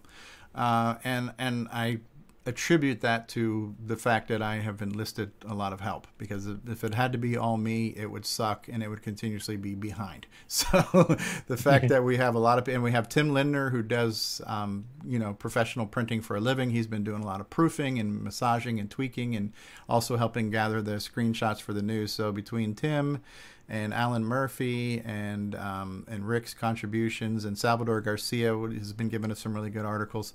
And so we say this all the time, dude, send us your stuff. We want to put you in the newsletter. Come on the show and talk. We want to feature everybody. We don't care if you are an expert or not an expert, but we would love to hear from people on this show. We would love to have people submit stuff to bring into the newsletter. So more is more, right? And this, because we're not printing this thing, it could be 100 pages. It could be 500 pages if it needed to. Matter of fact, we already started. The shipping costs don't change. It's just a free download from your browser. It's a free email. But we are talking about, because I started asking Tim about this, and Bruce Moore was thinking about it, because Bruce has made a few books. We could do like a year-end thing where we take all the 4 issues and make a limited run of a hardbound physical thing that we could maybe have as an option to bring to Cocoa Fest or something, Yeah. And there's so many print-on-demand type features. Like Lulu and stuff. Right. So exactly. There's a ton of stuff in this issue. So as you see, he's on page 36 and he's still going, right? So we try to cover everything as it comes out. Nice screenshots of what people are posting. So So thank you, Curtis, because you do most of this on a weekly basis, the news you bring for us, and that is the. Yeah, and so David Craker says, reminds me of the Rainbow. Thank you, David. That's extremely high praise. And that would be the goal. Would be to make this magazine quality, and every 3 months maybe it gets a little bit closer to that. So, and by the way, speaking of talented artists, Ron Delvaux, would always love to have some stuff from you, cover art or things we can throw in. One of the things I keep saying I'm going to do and I keep forgetting to do, but we've got a lot of pictures in Discord from the Coco Art Gallery. I keep meaning to throw some of those in a newsletter, but I'm always so behind on everything that it's always a last minute rush to get stuff done. But we've got a ton of artwork already in our Coco Art Gallery on Discord I want to bring to the newsletter. But yeah, I'd love to have you create stuff for us visually, Ron. So that offer is always open. Together on it. Yeah. But so the next one's going to be for fall or autumn, depending on how you think of it. So if you want to maybe come up with a cool cover that kind of encapsulates that season, that would be kind of cool. Okay. I'd like to start doing a back cover. I don't know what the hell would go on it. What was on the back cover of Rainbows? It was just a full page usually ad. Full page ad, right? But it'd be like Spectral or whoever would grab the full color. Because that was one of the main advertising ones, so it'd usually be one of the bigger publishers like Spectral or Tom Mix or something. But I really think Coco Talk should purchase a full page ad on the back page, full color. So that's funny, right? So I'll just tell you, from me personally, because it's been probably a year and a half I've been doing this. I try to make sure that when I'm doing this, because this is a Glenside thing, this is not a Steve thing, so I'm trying to not plug, hey, by the way, I do YouTube, and hey, by the way, I do this show. So I try to make this not about me or anything I do as possible, because this is all about the Glenside and the community. So that seems crazy. Yeah. So, but so you'll notice that we've mentioned in here probably 3 times now the Coco Crew. We've never mentioned anything Coco Talk, because we don't mention ourselves in the news. When you think about that, Curtis, you know what I mean? So, well, because the news is curated from us anyway. I mean, that's probably presumed to be a bias enough as it is, right? But the downside to that is that it would be good to say, oh, by the way, on Coco Talk, we had this really good interview with Aaron Newcomb, and we had this good interview with interviews Stefan I think Vogt. You should mention in there, because that is something people will want to go back to listen to. But the reason why I can't do that is because, number one, I'm not going to remember, and number two, you're not putting in the news what we do. We're not counting ourselves as news. So Curtis, you really need to start. You need to start. Yeah, because I'm pulling Coco Talk. I got enough on my plate. Thank you very much. But I mean, there are things that we do throughout the 3-month period that are probably worth putting into the news, but we're not counting ourselves as news. You know what I mean? So we probably should. But interviews, yeah, that's one I think we should put in here, because those that don't regularly listen to us might find certain people they do want to see the interview or hear the interview. Yeah. Even if they're not normal listeners. But yeah, so Eric Canales is always a good help and a good resource for helping me get it all put into the mail, sending out through the mailing distributions and getting on the website. And I love what he's doing with the new updated. We got some stuff on the Coco there's show. There's some Amigos stuff in the news. Yeah, you guys are in there. Yeah. All right. So, yeah, so it's definitely, I would say that the newsletter is as broad spectrum and as non-biased as it can possibly be. We are trying to cover everything and everyone, and I'm not trying to make this a showcase to, fly my flag on things that I'm a part of. It's certainly, Coco But Talk I think John's right that we should include some newsworthy stuff. Yeah, on our own and the problem is too is that because I'm the editor, so I'm going by content that's being sent to me. I can't remember everything that we do. I mean, it could show. be as easy as just Curtis just mentioning Coco Talk a couple more times in these text files or whatever. Yeah, exactly. or what I need to do then is I need to go back and look at my playlist and say, okay, of the past 3 months, what were some of the notable things we've done on our show, and squeeze those into the timeline too. But yeah, there's a lot of stuff in here. And it's all thanks to Curtis and Alan Murphy and everybody else to help me get this stuff going. So, yep. Anyway, it's a free download. Originally, the newsletters were only mailed to people that were paid members of Glenside, but this is kind of like a community promotion now, so there's no cost. What is the going rate over at Glenside now to become a member? I think it's $15 for the year. Okay, just curious. And that covers the newsletter. And if you go to Coco Fest, that automatically included in your Coco Fest fee. Yeah. Okay. So speaking of Coco Fest, so we are trying to get speakers together. I don't know if you or Aaron would be able to come, John, as a speaker in person or at least virtual, but we're trying to figure out some different speaking slots. And I think one of the ideas that's being pitched is to maybe get people who are into podcasting and media to have a kind of group table talk on that. So it'd be great if either or both of you could come in person in November to the Chicago area. But if you can't be there in person, maybe join a virtual panel. Yeah, I mean, we're like a podcasters roundtable. Right, we'd definitely be up for being part of a panel or something like that. Sure. Yeah. I'm not sure what Aaron's schedule is like. I'm not sure what my schedule is like in terms of being able to come to CocoFest. I'd love to be able to come, but plus Aaron hates Chicago, so I don't know if he does hate Chicago.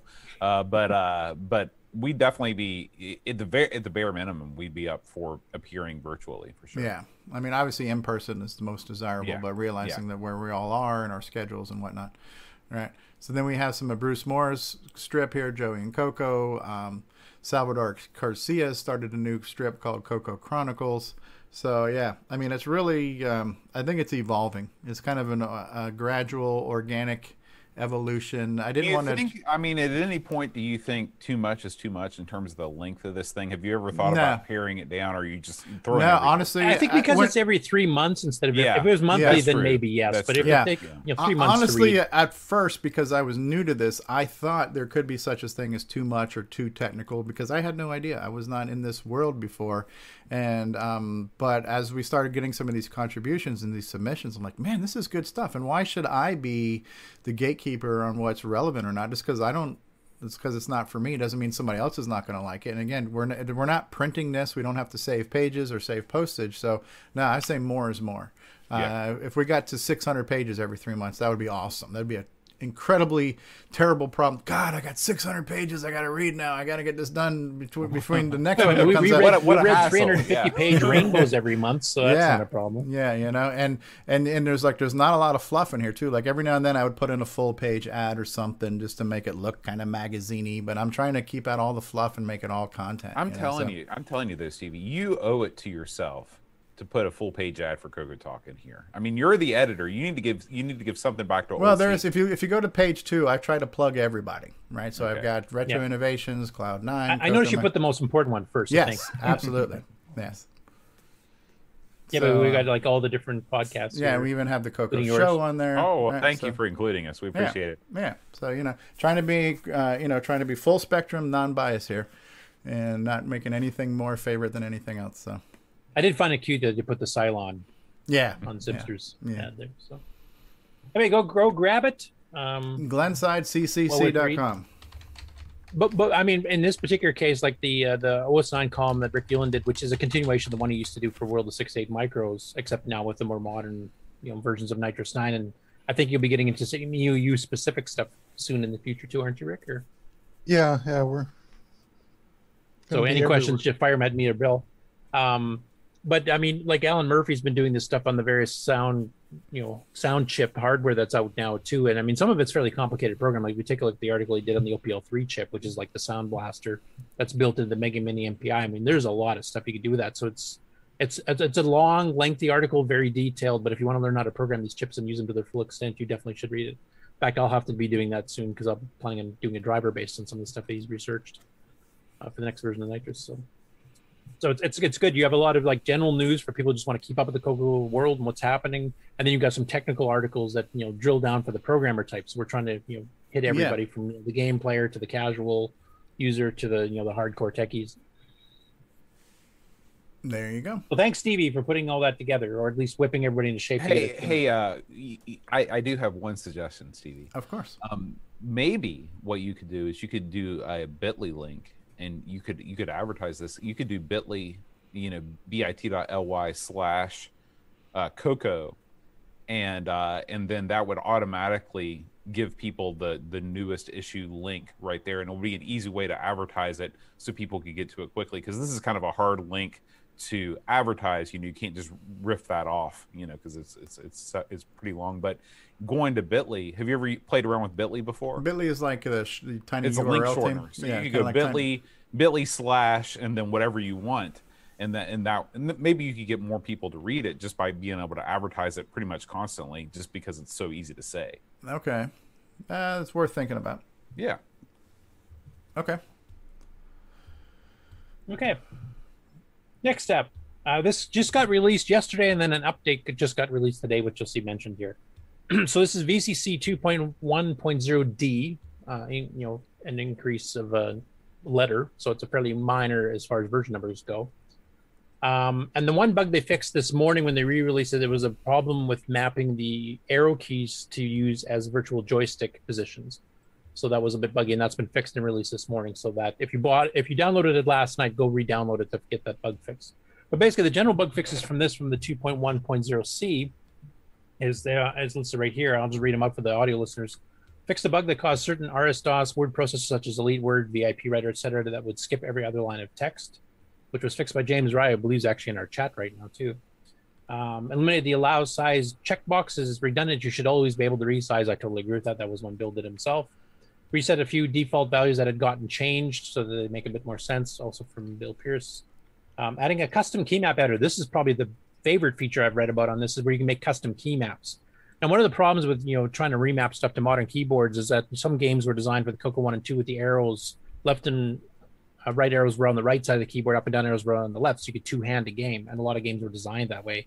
And of course, most modern machines have all the arrows clustered together, and they could be a T shape or a diamond shape or whatever. Even the Coco 3 had problems. Some of the keyboard games became impossible to play. The fact that he's allowing you to remap it means you can custom make it so that you can play some of these old games like Avenger by Cornsoft Group, for example, is one that's pretty well impossible to play on even a Coco 3 keyboard because of the way the keys had moved around.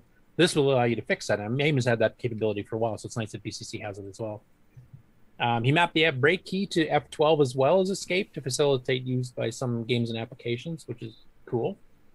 And updated the manual. And that was something that previous versions of VCC, up until I think the very last one, he had not been bothering to update the manual, even though there was a ton of changes like the cut and paste features that were added and all kinds of stuff. So it's good that the manual is now being updated well, so people that are new to VCC now don't have to go through back a bunch of forum posts trying to figure out what the hell's been added to the original old manual, which was written back when 1.43 was released or something. So that's a real positive too. But it's nice to know that it's still being active. I'm not sure. Do you know if Walter Zambotti's still doing OVCC updates, or is he kind of stalled on that? He was trying to make that as a cross-platform VCC for Linux, OS 10, and Windows, whereas this is a Windows only. Can neither confirm nor deny that question.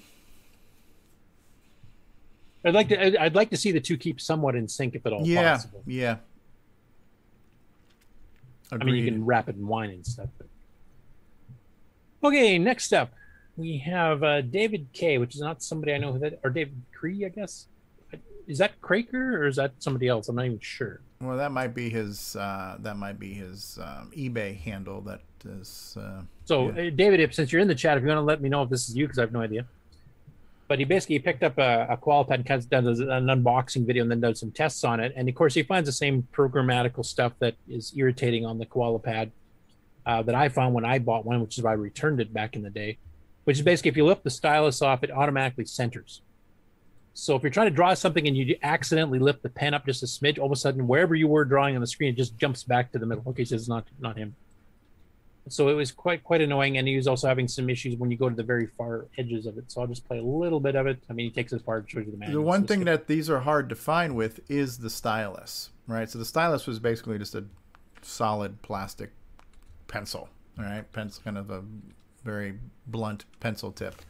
But when you find these things on eBay and stuff, very rarely do you find them with the stylus. So the fact that he got the box and the styrofoam and the stylus, that's a nice nice grab to have the whole. On the Atari, they made this a non-issue because they physically attached the stylus to the pad.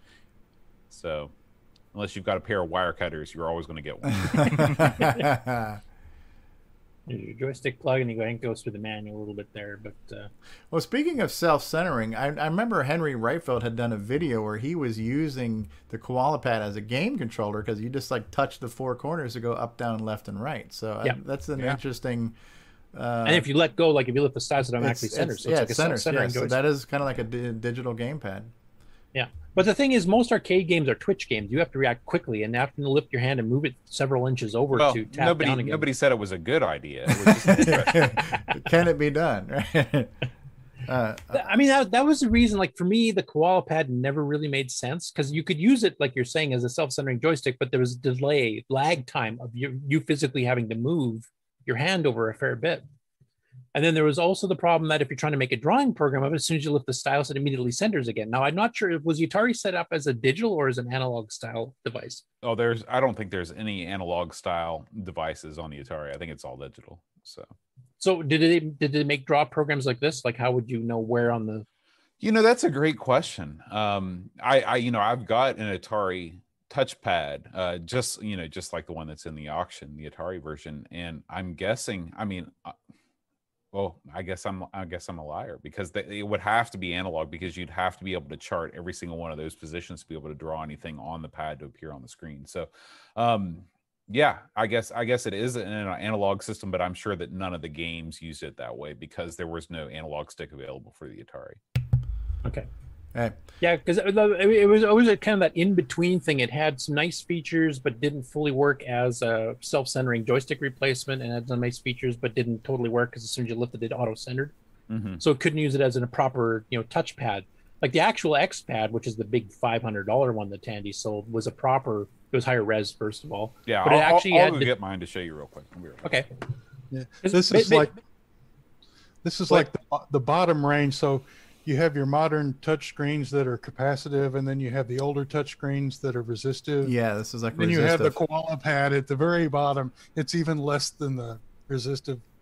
Yeah, like I said, I actually bought one at Radio Shack in the day when they came out, and then I ended up returning it within a couple of days because I found it useless for anything I was trying to do. Yeah, I mean, I had one, but I don't remember being overly enamored with it. Mine was also pressure sensitive, so if you pushed a little bit, you would change the reading somewhat.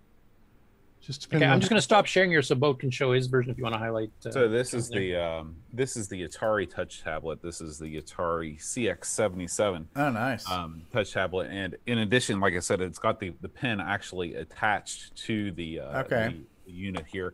But then you've got the regular joystick port, which is just it's just a 9-pin D-sub port. So. Mm-hmm. I don't know if this thing is analog or not. I mean, because I don't think that you can get an analog connection out of just a 9-pin because you're they had the paddles on that. Yeah, I guess you're right. Yeah, that could be that inductive pin thing too, where it does a timing. Yeah, you tell where the pin is. You've also got two buttons here, which feature it's almost like a right and a left click. And right. I don't know the functionality of these, but it's kind of a neat addition. But anyway, yeah, we have it on the Qual pad too. It's 2 buttons. Yeah, that's what the Atari version looks like. Yeah, that's neat. It's looking, because of its size, it's looking more like what, I don't know if that was pronounced Wacom or Wacom, but it's almost like a Wacom pad. Yeah, absolutely. It's getting a little bit bigger into that arena there. Mm-hmm. Yeah. Now the X-Pad, the expensive Radio Shack one that came out, the Cook one, that was a very nice tablet because that one actually had sensors where it would tell, are you touching the tablet or are you only about half an inch above? Yeah, you could hover and then and press. It would register I where don't you were think this hovering. one has that. This one did come with a cover over like a plastic cover over the top. So I think it was almost like a Palm Pilot type. I can't remember. Is it inductive? What's the name of the touch? Exactly, inductive. So there's a signal in the pin that the tablet can pick up when you're close. Because that was one thing about the X-Pad I really liked, because actually it had a basic program included in the manual when you got with it. It would show you how to do that. So you could have a little dot, you could move around by hovering over it. And as soon as you press down, it started drawing. And that was awesome. It was actually really quite good for drawing. And it was 8-bit resolution, so you can get pixel perfect on your X and Y axis. 256 by 192 full range. You get full range resolution. The only problem was it cost more than the Coco itself. I was going to say that had to have been expensive. Yeah, I got mine on clearance. It was $479, I think. When I remember. I got mine when they were getting rid of them. I think I got mine for $100 back in the day. Yeah, you made a steal there, buddy. Yeah. It's also not compatible with the Coco 3 without some modifications too. Unfortunately, double speed. So I didn't even know about the speed, but I know it requires 12 volts to power just the cartridge itself. But I didn't know there was a speed or timing issue on it. So yeah, Bill's been working on that. Okay. Because we want to get it running a native one thing. So anyway, thanks for showing us that there. Oh, no problem. Yeah. Anything we can do to show everyone how amazing that Atari 8-bit platform is. Right. We're all about doing that on this Coco show here. So. Well, you did say this was a 6502 show, Steve. That's right. Everyone's favorite processor. Hey, Brian was trying to show us a pad. Oh, here, let me spotlight Brian. I have to stop sharing? Yeah. Well, I can maybe shrink you over. Okay, go ahead, Brian. Yeah, here's the one you guys were discussing. The X-Pad. Yeah. Oh my God. And there Is that all the menus you tap on the outside? Yeah, that was that template on the outer area there. You could configure those kind of hotspots, those zones, to write software where you could tap on. Like, I think one of the sample programs was, if you see on the bottom, there's the different color things there. So if you had tapped on one of those options there, you could change the color you were drawing with, assuming what graphics mode you're in. Obviously, we couldn't get all those colors in high res. But yeah, draw, paint, erase, line, circle, box, clear. So yeah, those all would be a specific XY coordinate where the pen would touch, and then based on that coordinate, you could then assign that to a function in your And then program. you still had your 256 by 192 inside of that you could actually draw on. It's funny how the same company that wouldn't put an LED on their computer to show you that it's switched on would produce a $500 and the tablet. the pen itself was an actual ballpoint ink pen, so you could put down a piece of blank paper, and literally what you were drawing on the paper would be showing up on the screen. Incredible. Incredible. Yeah. It was almost the equivalent of a Wacom back in 1981 when it came out. Yeah, look at we have Vanna White frickin' here over here, but yeah. Does the pen still have ink in it? It does. Yeah. Unlike the ribbons, unlike the ribbons and inkjets of the printers, that frickin' pen's still holding on, right? So. And the thing is, when the Coco 2 came out and they reduced it to 5 volts, they discontinued it. I guess at the price they were originally selling it, I can see why it didn't sell well. It was expensive as a disk drive. Yeah. Cool stuff. But yeah, Wacom tablet is it's a page in the Coco history book. Yeah. So anyway, I will play the video. You guys can go check it out because he actually does some basic Koala pad. I think I analysis said Wacom, but yeah, the Koala pad. Yeah. So he does something like it kind of talks about some of the same issues I had and demonstrates them on here with basic programs. You kind of see what's going on. And just so you know, I got somebody who's going to be knocking on my door in about 20 minutes. So I'm depending on where you guys are, either you guys will keep talking or I'll need to run a commercial break. But I'll vamp. Isn't that the technical term? Yeah. Personal finance. Is this yeah. If you have to run out for a while, here, there's 16 videos of about 15 to 20 minutes long each. I'll just play them all. Okay. Yes, this is Michael Pitsley. We'll teach everybody how to do taxes and things. So anyway, we've covered Michael Pitsley. He's done these videos before where he goes into the multimedia educational software in the Coco, because the Coco was one of the few computers that could actually have digitized audio on tape coming through the speakers while you're displaying graphics and interacting with the keyboard or joystick. So Dorset was an educational company that did quite a few of these series, and I think we showed his Spanish series, Learning Spanish. So this is the personal finance series, and he's got all 16 chapters of that, and he goes through all of them in their completeness, so you can actually see the entire program. So it's like income tax, borrowing money, credits and loans, borrowing from banks, real estate. I probably need to run some of these income tax ones at the end of the year, so I make sure I'm doing mine properly. So yeah. So pick one. I'll just play a couple seconds so people kind of see if they haven't seen it. How about personal finance borrowing money? Personal finance 05. Yeah, borrowing money. We could all use a loan every now and then, right? See if he's going to stuff an ad. Turn this one up to 11, man. We need to hear about borrowing money. Look at that car. Yeah, look at those fonts too, man. Yeah. If you needed money to replace a blown-out tire or to repair a leak in the roof, or even if you just lacked $100 for a $1,000 vacation trip, you would probably go into debt for the amount you needed.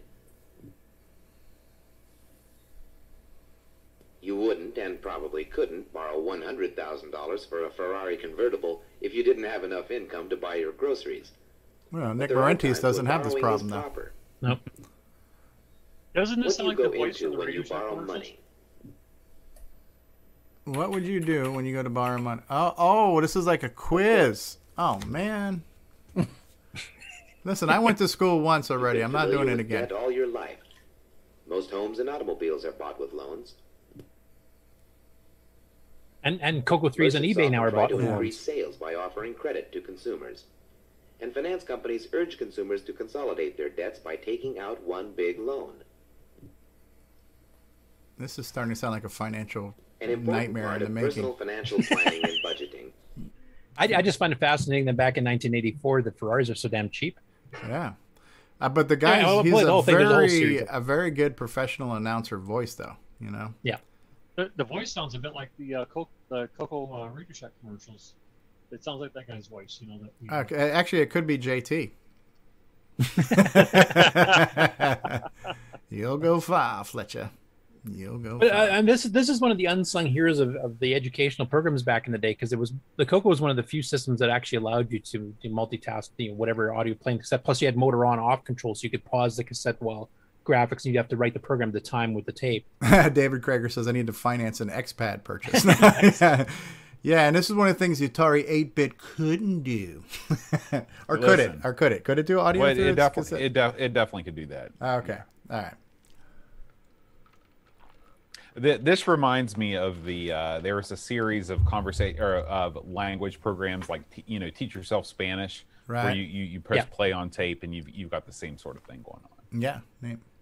Now, I can't remember. Did the Atari have the control over both the audio and the motor control cassette, where it could turn it Yeah, off and on it and could- shut the it audio could do off and both. on? And Yeah, all that kind of stuff. absolutely. Excellent. Because I'm imagining, like we did the Spanish one last time on here that Michael did the whole series on. So I'm guessing Dorset probably made that for multiple platforms that could handle that kind of stuff in hardware. Probably. I mean, why wouldn't you? Why wouldn't you cast your net wide when you're making Yeah. software like this? Yeah. And you just need one announcer, record everything once, and you just port it to the Right. platform Yeah, supported. just use that But I same know some of the recording. old 8-bit platforms couldn't do this, so this was a bit more rare. I just finished reading an article about conversational Spanish for the Atari 8. That's why I know this. Ordinarily, I wouldn't. It's well informed. Yeah. Cool. Thank you, Michael Pitsley, because these are uncommon things, and he's capturing them. Yeah, for- not many people like kept their old, Spanish tapes and stuff here, Yeah. but I can see the basic Spanish, which is the one he did last time we covered. Yeah, and just remember, you put an L in the front and an O on the end, right? So, And this was Ron Delvaux's favorite one because it was the Solar System teaching one, but actually had Clyde Tombaugh, the discoverer of Pluto, was actually one of the voices on the actual things. You actually had to hear it from the discoverer himself. Neat.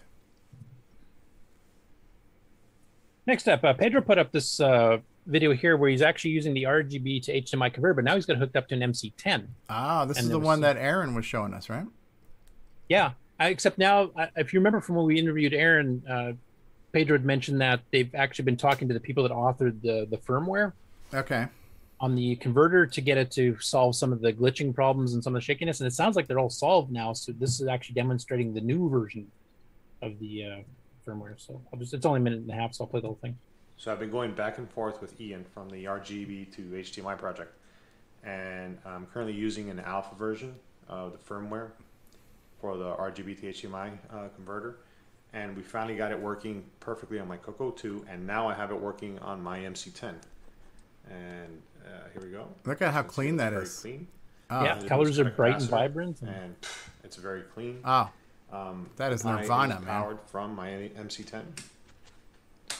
Turn it off, and I'm gonna turn it back on. And you're just tapping into the VDG Okay. then, right? Tapping into a couple of leads off the VDG. Yeah. Okay, and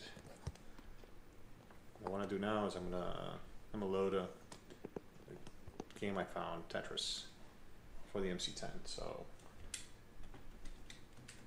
And it's not a Jim Gary one. Oh man, how's that even possible? First, it's an ML, which Jim doesn't usually do. okay, exec. And there you go. I mean, it's hard to play on this keyboard, but it works. Oh, what did I do? Okay, spacebar. Not bad little version of Tetris. I haven't actually seen the MC10 Tetris Oh, yeah, before. it's So. graphical. Oh, so Pedro's saying it So, would yeah, go straight to the RGB VDG, but he had to cut a also works capacitor with somewhere. the MC10. Yeah, that was part of the solution to get that, the little problems they were having before when he was showing like between the Coco 1 and Coco 2 and stuff that he's shown before, where he was working really good on one but not so much on the other. And apparently that capacitor solved it for both. Oh, Like, can really- you scroll back a little bit because Erico's asking where was the cyan when you showed all the color. the main color bar thingy. Yeah, the whole character set. I think it was towards the beginning when you saw it print out all the characters. there we are. Right there. Where's the cyan? The cyan is there. kind of tealy looking. Yeah, it's a tealy cyan. It's a tealy cyan, and the that what do we have there? It's kind of a fuchsia looking color there. Like what is that? Maybe the cyan is the one beneath the green. I don't know what the hell that is. On the left is green. The cyan Oh, is that's right the below blue. red. So the blue is looking very not Purplish, navy. a little bit purplish. Yeah, it's not like a navy blue.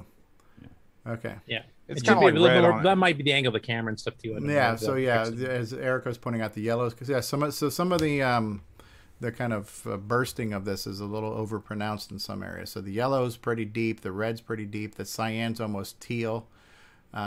Your fuchsia color, the magenta's a little, it's pretty close. The cyan's a little bit greenish, I guess. Yeah, but your blue is kind of washed out. Your blue is starting to look a little bit like light bluey, violety, you know. Yeah, but I mean, it's pretty. Yeah, it's not bad though. Pretty close, and I'm sure those things. Rock solid. Hey, Glenn steady. Hewlett has joined us. Hey, Glenn says, "Hey, I'm catching up on the Game On Challenge for my Pac-Man transcode. I use the same ROMs that MAME accepts as the standard version. I didn't modify any of the game code logic." There's your answer. Okay, Glenn, do you know what version of the ROMs you use then? Because a couple of people that were used to some arcade patterns had mentioned that the patterns didn't seem to work. Rocky, that is pretty much all the colors. That is the 9 colors that we can get on the VDG. There are no more colors on the Coco 1 and 2 that we can produce. Well, there's a couple if you use the alternate color set, you get that dark red and that other offset orange thingy. But yeah, basically that's most. I guess artifacting colors, you'd have the blue and the red are a bit unique too. Yeah. Not the same So I just think these are a higher intensity because, as it's being pointed out, the magenta looks pink, right? So this is kind of just a higher level of intensity on the colors. But I'm sure some of that could be dialed back. So it's an algorithm that does the colors, it says. Okay, gotcha. All right, but it's pretty damn good. It's pretty damn good, and it's software reconfigurable. So it's an MC10 and HDMI, so there's nothing to complain about. It's exactly. Super crystal clear. Yeah, go back to your freaking old TV and crappy RF connector if this ain't good enough for you, mister. Cool. All right, next. Okay, next up we got a batch of Dragon stuff from Dragon Plus Electronics, which is John Whitworth. So the Premiere Sprite board, which I think we talked about last week, is actually available for order now. So it kind of goes into the history of it here, because this was actually meant to be a product back in the 80s. But the company that was going to make it went out of business before it actually made it to manufacturing and out of the prototype stage. So he's recreated it here.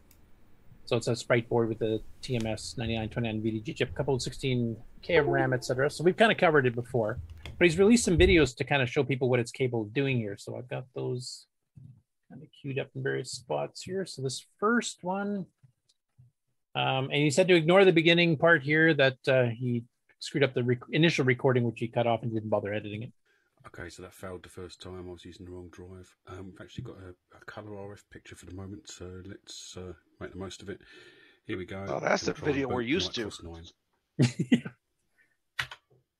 Yeah, he had a bad cable, he figures, but here's what the actual output of the actual card looks like. 9 coming through the V9958 on the Dragon MSX2 board. So you get a nice 80 column screen there.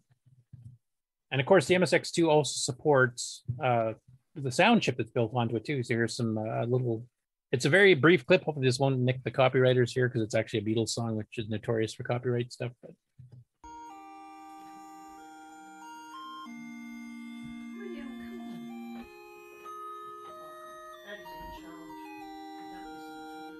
it sounds just like Let It Be.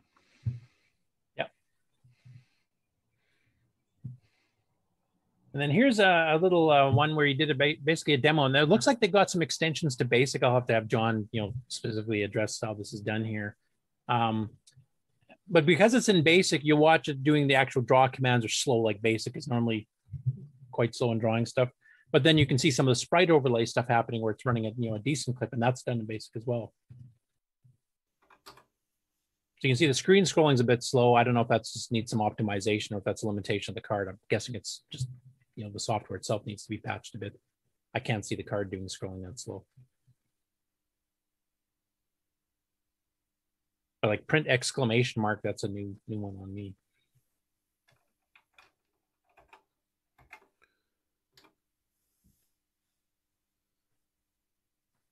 So it's got true lowercase. It's got some nice inverted, graphical stuff, and inverted text characters as well.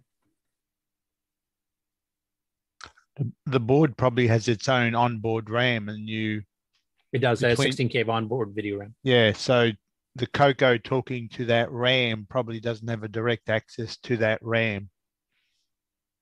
Has to go through a port or some system whereby it tells this MSX thing to modify the RAM, and hence the slowness. Yeah, because you might have to jam it through a single port or something. Yeah. I'd have to see the code to see if it's optimizable or not. Awesome sine wave. Oh, welcome, Tim. So you can see there's more colors than a Coco 1 or 2 would normally have. Plus, you got these, sprites that you can control from basic. And they just clipped right off the screen there too. Yep. Ooh, we're doing sine and cosine circle stuff here, huh? Yep. And with more colors on the screen than normally we'd be able to get with a Coco 1 or 2. To be able to draw lines and do circles. So is he patch basic to use the line and circle command, or is it a different way you got to do it? No, this way I think he is using sine and cosine because that's not the way the circle command generally works. It looks cooler. Unless it's just really slow at accessing the card like Nick was saying. But he draws this nice little thing where he's doing lines and ovals and stuff like that. But then he throws a couple of sprites on it here, which is actually the more impressive part of this demo. Aside from the fact you're getting more colors than you would normally get in a Coco 1 or 2. It's getting faster as the Look line at these, gets bigger. the tanks.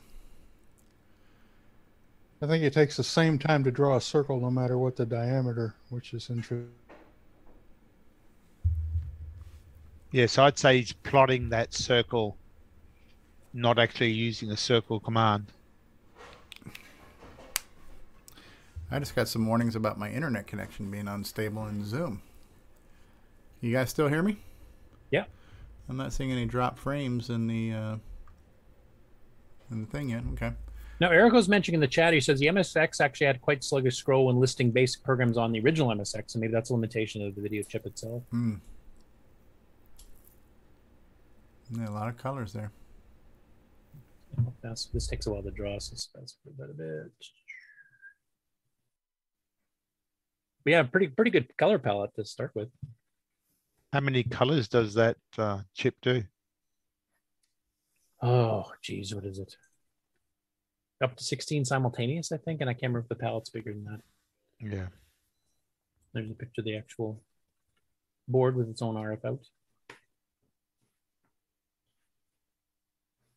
So not bad. It's a one board that contains like the video out with the higher colors. It's got the sprite controller on it, and it's got the sound chip on it too. So anyway, he's been doing all this, and of course we mentioned last week he's actually got this available in kit form now. You can actually order it, or is that the WordPak 2 Plus? I can't remember. He's got a couple of boards coming out. So, and speaking of, so this is a demonstration from early experiments when he was using the V9958 chip on the WordPak 2 Plus, which is the board that has the 80 column card, plus it has a 64K RAM for RAM drive, et cetera, on it. So this was some early tests here based on Per Surratt writing some machine code. And he did it kind of picture in picture, so you can see what he's typing on the VDG screen, because that's, of course, where the Dragon boots up by default.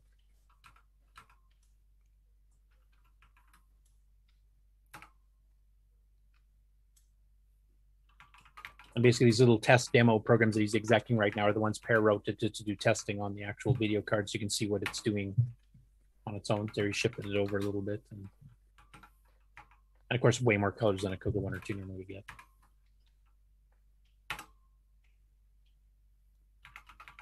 And this one seems to be pretty fast on doing the refreshing, so I don't know about scrolling. That's the one thing I'd be questionable with, I guess.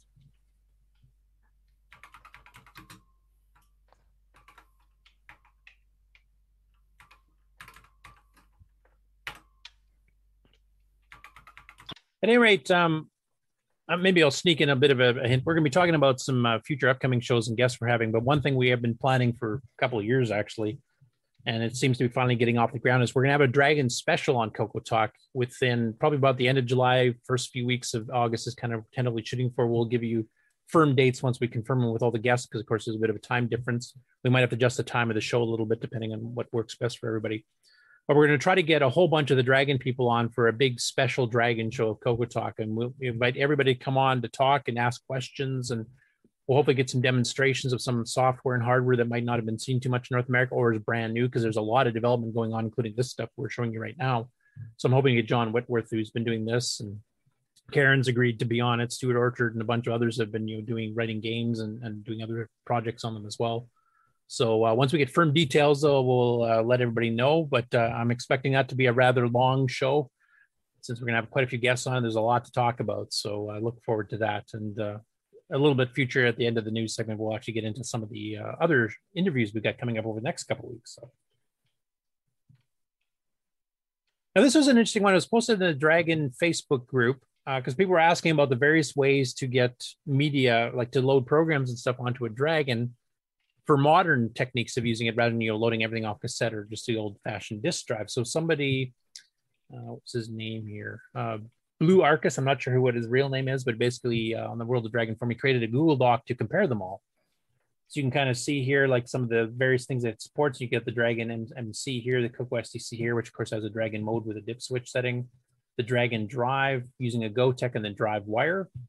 And you've got all those various things. Now, one thing that intrigued me here is that some of these actually have some pretty unique features. Like, for example, save state snapshot is only available on the Dragon MMC, and that allows you to save a game in the middle of playing it, and you can pick up exactly where you left off because it basically freezes the machine's state. It also supports cassette, which also DriveWire lets you do as well, whereas the other ones don't. So there's some definite positives and not necessarily negatives, but missing features on others here compared to others.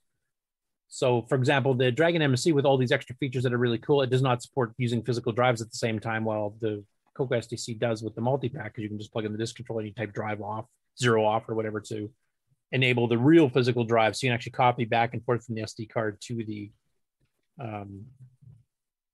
actual physical drive, which I've used a lot for backing up a lot of my stuff. Now, of course, that it requires a multi-pack of some sort or a properly done Y cable to do that. But it's a pretty interesting comparison video here between the various features on each. And there's definitely pluses and minuses to each of them. So I don't know which one I would pick being a Dragon user myself personally. Hey, real quick, I just want to jump in. I just had some visitors show up. Are you going to be good to be talking about news for a little while where I could step away? Yeah, like 10 minutes, I can. 5-10 like minutes now that Tim's here, we got a demo coming up after that, so we can switch to that. Okay, I'm going to go on mute and I'll be back shortly. I just didn't want to leave the show hanging in case I don't know where you're going to go from here. So okay, all right, bye, Stevie. Okay. Next step, and this is also related to the MSX2 Plus. So there's a post, and this is something we'll get into a bit more here with Tim. I think I'll save Tim. I'll save you for the end of the game on news because I got a few other things I'll get out of the way too, so we can kind of transition and we can get onto that as long as we want. But kind of a preview of it is that the MSX2 Plus board, which is now released as actual hardware you can buy in kit form, has also now got emulation in the latest versions of MAME. So you actually can do software development or testing of it from MAME itself, which means, of course, it'll eventually work on the Coco Pi once that's updated for the newest versions of MAME as well. So there's some demos. Paris Red had been porting, and we've shown these before on the show too, where he's been porting some of the AGD games from the Spectrum, but he's been porting them for the actual sprite chips and the actual full color modes and the sound chip and everything else too. Now, Tim, before we get into that, and I'll get back into that when we do the full demonstration, but from your were you involved at all with the MAME updates to handle the MSX2, or is that done by somebody else? Not at all. That was 100% Nigel Barnes. Okay. And from your brief experience, we'll kind of tease it here ahead of time, Era. What's been your experience with trying it out in MAME here? Pretty simple. His Facebook goes into really good detail on how to start it up, where to put the ROMs, and a nice sampling of games to try out. Cool. So it's available for download now. And then if you need the special ROMs and test programs that we were talking about here, John's actually uploaded those to the Dragon group as well. You have to rename it because Facebook doesn't let you upload zip files. So you take the extension there and rename it to .zip and then just unzip it. So it includes the ROMs and it includes, I think, 4 or 5 different game samples from the AGD stuff? Yep. Tim? So we'll get a demonstration from that on Tim shortly. So for now, I'll just transition over to the game on news. We've got a few bits before we get into the actual demonstration that Tim will be doing. So let me just share back to the other screen.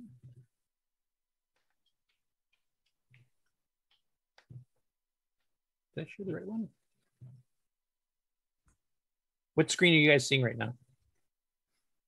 Your web browser tab bar. Oh, now we're seeing the web browser. Okay. Okay, so you see the iMac screen there with the Coco on it? Yes. Okay, this was another one made by Pedro, actually, and we kind of mentioned that he was working on getting the monitor from his old iMac to work as a monitor for the Coco, using the RGB HDMI stuff that he's been working on. So he did a test on it here, where he's actually got it running using the RGB to HDMI converter onto his modded iMac G3 monitor, which I can't remember what the res on that thing was. 1024 768, or it might have been 1280 by 1024 or something. I can't remember. But basically, he's got it running on there. So, he actually, because he just did, he wanted to do some tests on color, like we're doing in the MC10, like what are the proper colors so you can test them. And people were asking, what kind of Coco programs can you run that actually show, pretty well all the colors in a single game? So a lot of them told him that they should use Nick Morendi's semi-graphics game, Rally SG. So that's exactly what he did.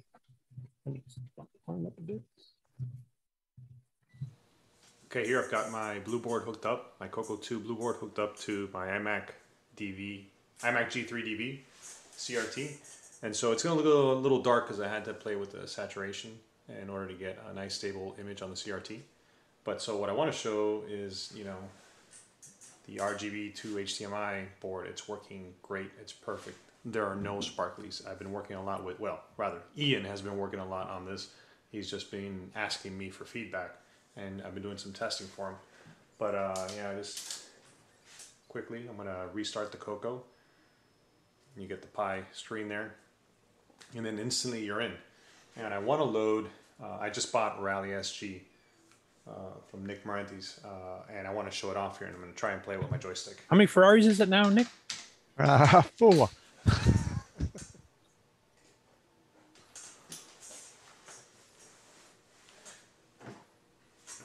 I found it amusing. He's loading a cassette too.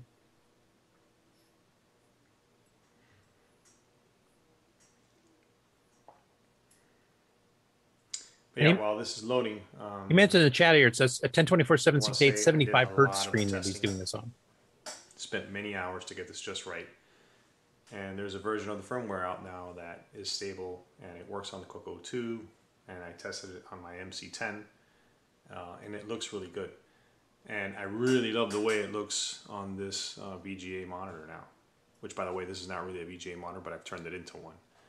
And it's a great look. It's a great retro look, I think, for it. It's a good match. And it films pretty good. Really crisp. Yeah, the 75 hertz helps a lot because it doesn't catch the refresh rate scan. Yeah, there's no rolling, which is great. There we go. So, Nick, you can attest to the accuracy of the colors. I haven't got the sound working. I plugged it into it looks good. I'm curious to see how the flickering radar works. Which, by the way, this game is... I'm playing with the joystick, and it's much the radar easier looks for the okay. keyboard. It flashes every now and then. Right now, but that could be Discord. Yeah, it could be that could be the Discord. It could be the actual camera he's using, depending on its refresh rate. That's hard to tell. It's a fun game. It's well made. I really like it.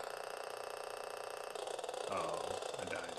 Now I see why Nick recommended this video to me. No, I'm just kidding. And then I asked around on the Coco Discord server for a game with colors. This one was recommended to me by Dave6309, and I mean it's perfect. I think it has a lot of colors. It looks nice, and it really looks good on this VGA display. So Nick, did you give it to him for free? Oh, whatever. Plug Obviously, your game. terrible. No, he bought. I And didn't know he would was rather doing at the moment be playing Pac-Man Transcoded, but I have had Yeah, to Nick, he's just really another hard sucker. time I mean, getting customer. a Coco 3 emulator working.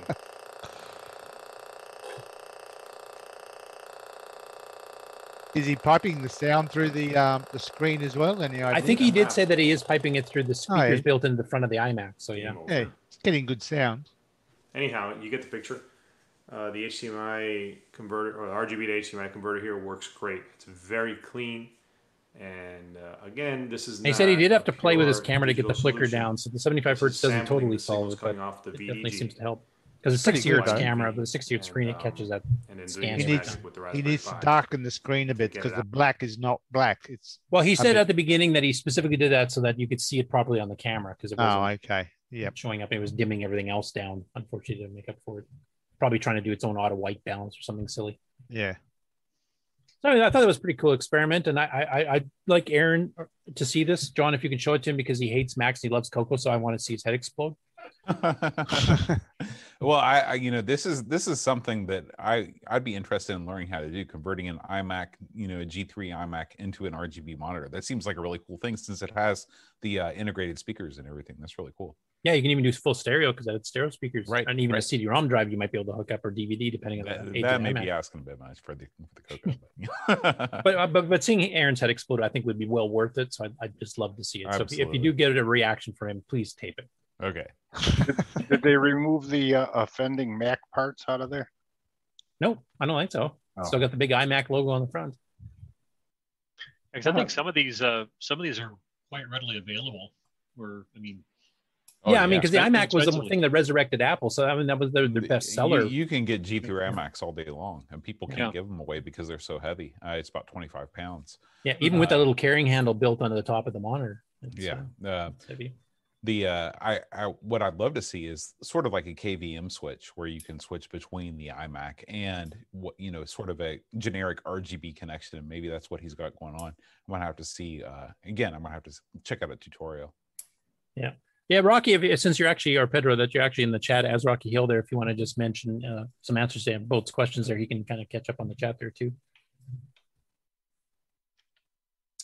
Okay, so I'm going to do these stories backwards from the original list here for anybody who's got the list off of our Discord here, because I'm saving up one that I want Stevie to be able to see. So next one up we will go to is the Black Hole, Dragon 32 cassette. So back in the day, there was these things called 50 games. There was basically basic games written and sold as one tape. Like, here's 50 games made in BASIC that you bought at one shot. And this particular one, and it's cassette number 50, game number 38. So these were, you know, not the greatest games, but in this particular case, there's actually two versions of it. There was a 1983 version, which is kind of using the text mode. And then there's another one, 1984, that tried to use graphics mode, and it's some weird, and you can kind of read the directions on the screen here as I'm yakking over it, but it's a fairly simplistic game. It's not the greatest game in the world, but it kind of shows you that if you bought one of these dirt cheap, you know, 50 games for the price of one type thing tapes. And I remember even PCs used to sell these little packages of 100, you know, card games or something like that, that were, none of them were very good, but it was, if you wanted, you know, cheap software with a lot of variety, at least it gave you something for cheap. And I'll skip over a little bit at the beginning, but he actually does mention here that alien move, if you or the alien move onto any of the Death Stars. So it's not aliens, it's aliens. So it's just so you know. But the basic game is you're trying to, you know, prevent yourself being sucked into a black hole. Oh, no, he's going to get me, he's going to get me. Damn it, let's have another go. All right, so I press space and then it warps me wherever it chooses. Oh. It seems a bit too random. It can die pretty quick. Oh my god, come on, I want to at least get over the green line once. Go.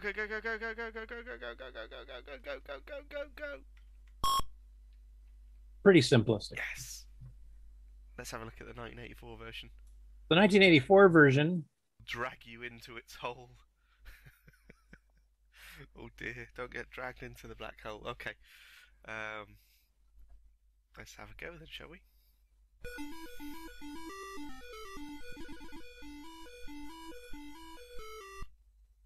Well, that was nice, wasn't it? So normally this level of game would have been a type in a magazine. This is not something that normally would have been commercial, except maybe at the very earliest days of the home computer revolution, or the first year of a computer, maybe. But I think these are popular. Both, you can probably tell me because you've done a few ARGs in your time. I'm assuming most of the machines have these cheap, basic compilations of here's 50 really, you know, mediocre games to grab. Yeah. I mean, you see this on literally every 8-bit micro has games like this.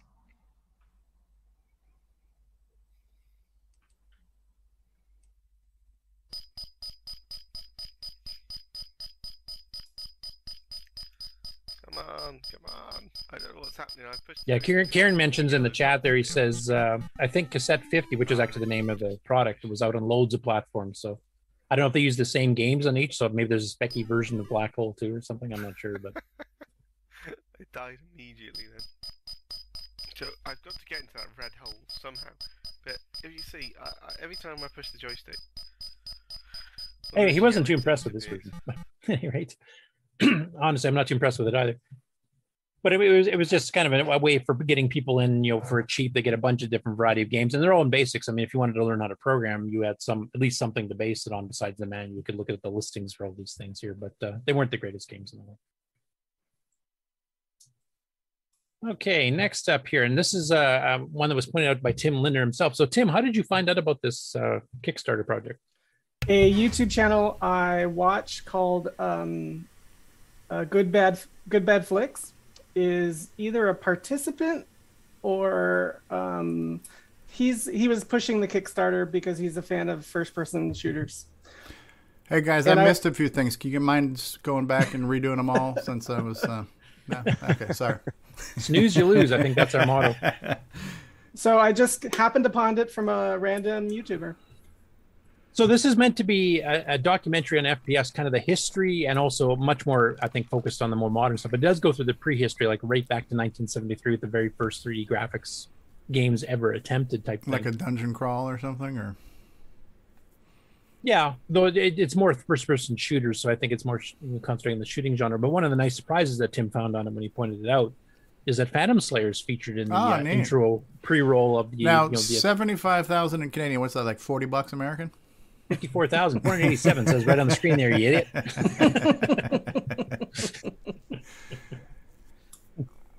Got enough to go to dinner with that money. Oh, you made a Canadian curse. No way, eh? That's Lurch from Moonraker in the bottom of that screen there. I recognize that right guy. There. Yeah. Yeah. How does that have to do with first-person shooters? I don't know. Maybe he's a bad guy. Well, there is a GoldenEye first-person shooter on the Nintendo 64, but I doubt Lurch was in it because that was from the Pierce Brosnan era. Ooh. That must be like Daggereth. It looks a lot like Daggereth right now. Oh, there we go. Yep. Oh, look at that, Phantom Slayer. Woohoo! This is really well done, this intro. Yeah. I mean, as technology evolves. Yeah, I was gonna say you can't have an FPS history without Wolfenstein.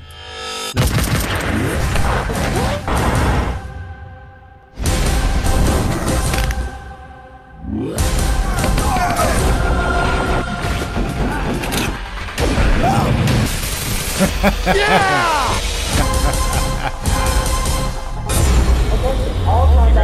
I won't play the whole 4-minute thing. You can go check it out, and if you like the project, you can back it up on Kickstarter. But it was really cool that it has Phantom Slayer. Oh, absolutely. What it's hard to imagine now, because even before nowadays the violence in video games is so realistic. It is as graphic as watching an R-rated movie. I mean, video game violence now is over the top violent. But even back in the 80s, there was this whole thing about parents being concerned about video games being too violent because we're shooting things and we're blowing things up, And so when graphics games were still very pixely and blocky, there was already this whole kind of movement against video game violence. But when Doom came out and you're literally running around killing people, that was a game designed to run around and shoot and kill people with blood. That was hugely over the top, graphically pushing the envelope and boundaries. But I can imagine this meeting. Okay, we're going to make a game about running around killing people. Oh man, people are going to be shocked. But we'll make them Nazis. Oh, okay, it's all right. Nazis. Everybody hates Nazis. Kill them, right? So, I mean, that's how they kind of got away with it. Is that this archetypal bad guy, and nobody's going to complain if you're killing Nazis, right? So, I mean, but that game was just Wolfenstein was the most graphically intense, violent game of its time before things like Mortal Kombat and all kinds of other stuff. So. Yeah, Wolfenstein was also the first game that many people played that was the 3D, first-person perspective at all. I know it was the first. There was a couple before that, but yeah, that was right. This sort of, I know that there were many, but for the mass market, that was really the game that sort of turned people onto that perspective. I remember playing it for the first time, just being in awe of just being able to move around in a 3D space. It's incredible. Yeah. This one will probably be best known as kind of the the definer of the PC-based first-person shooter genre. But first-person perspective, as we see here, was 20 years before this. It was around, but the real-time, fluid, not like step, step, step as you're stepping down the hallway. This one was one of the first ones to kind of do that. Yeah, because Phantom Slayer is like you said, it's a step, step, step. They give the illusion of it because they would scroll the screen when you sit in that corner. But the fluid, and the thing even for me, like my parents are this way, and I'm kind of this way too.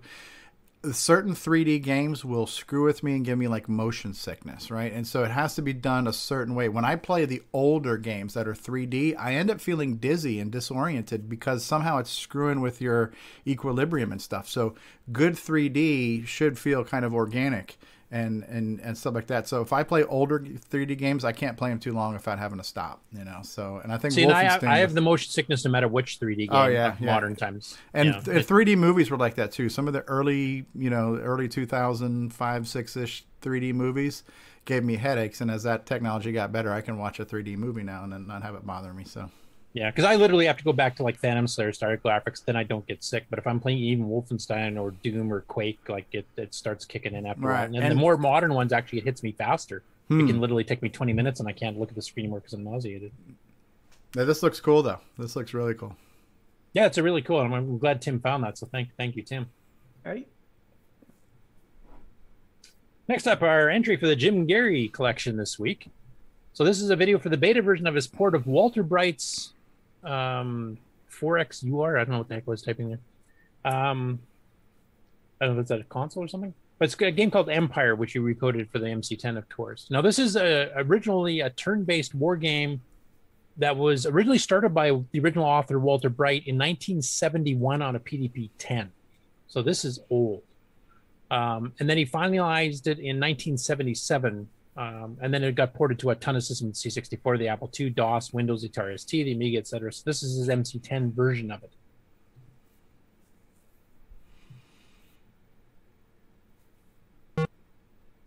Sound is amazing.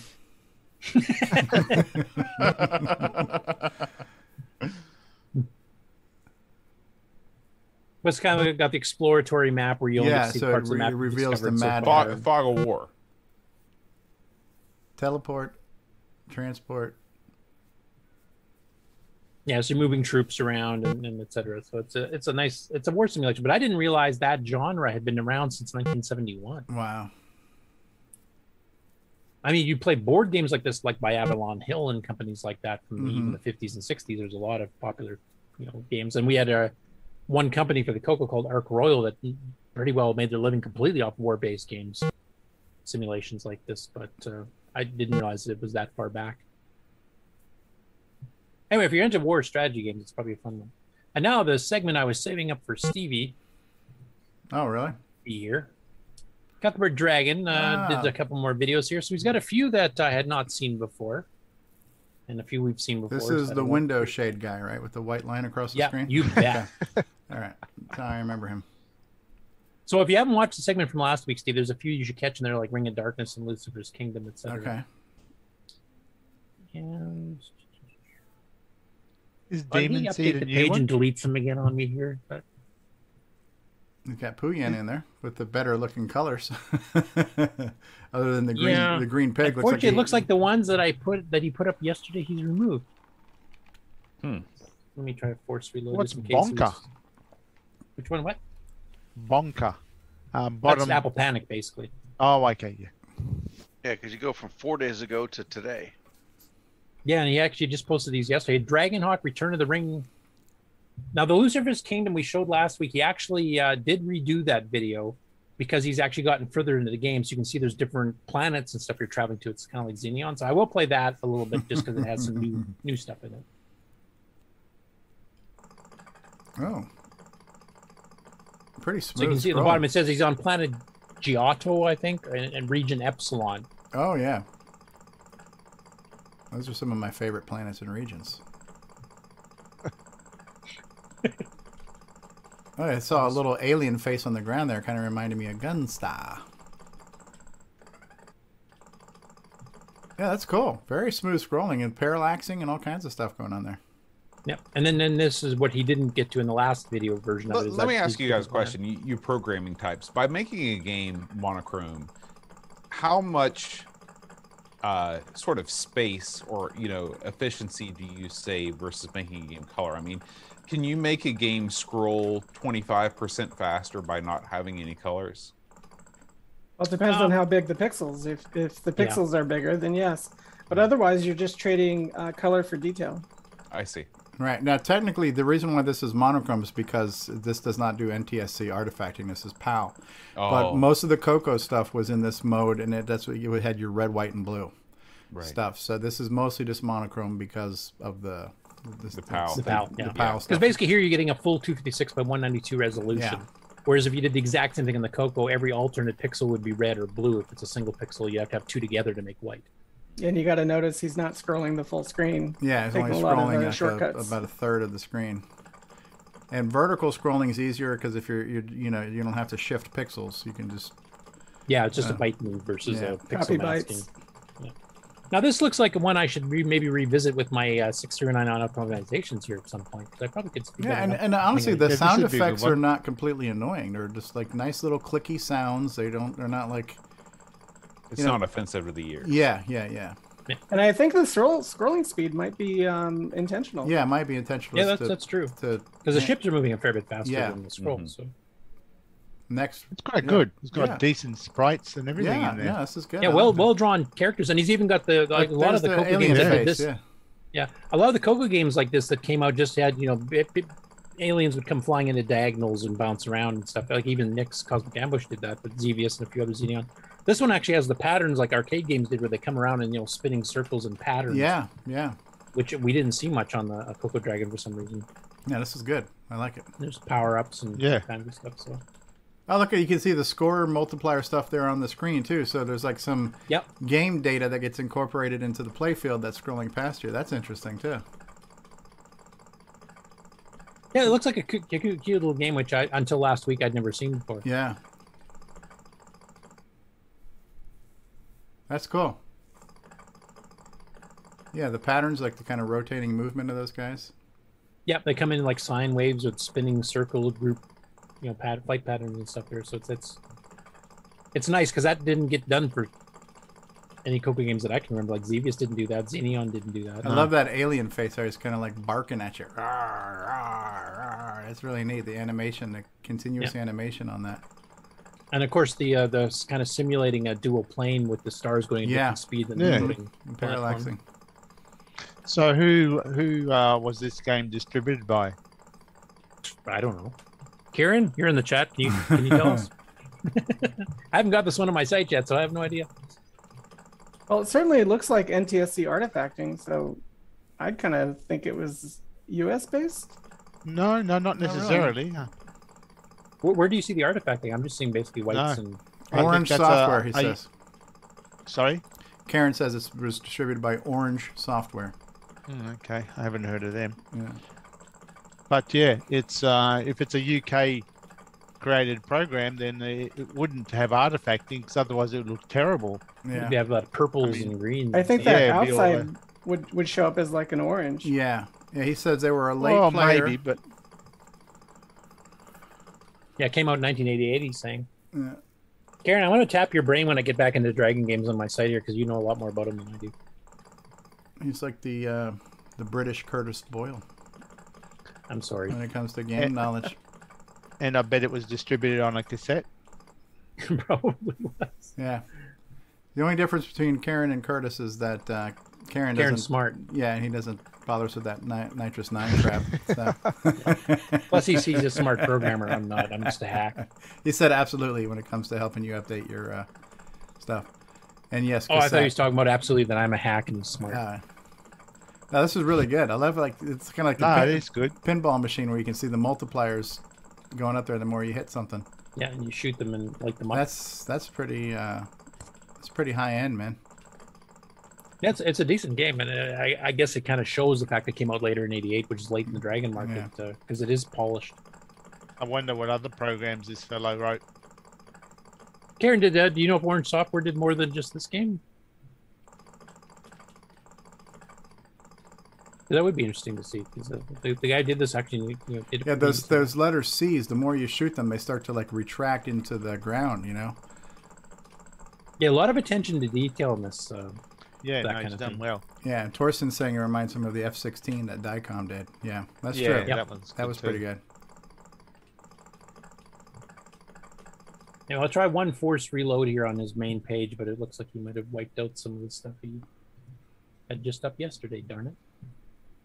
He said they did North Sea action, but he doesn't remember anything else. Torsten says the sound reminds him of Time Bandit. That's true. It does. It's kind of clicky. little Yeah, bit. a little bit clicky. No, he has wiped them out. Okay, so hopefully those will show up again in a week or two because he sometimes redoes videos. He's done that to me before, but Is that's the too bad because he had some demon- really good ones I wanted to show too. Is the Demon Seed one one that was sold in the US? Yeah. Yeah, except it was Artifact. It was Artifact. Ah, right. So he's just changed the mode. Yeah. Yeah. I thought so. Looked different. Cool.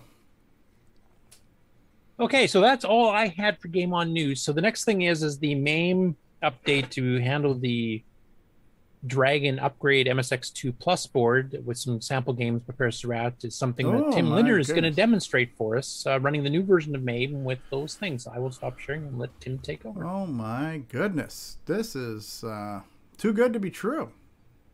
Well, I like to do my part. Yeah. All right, should be seeing the screen now. Yeah, Dragon DOS.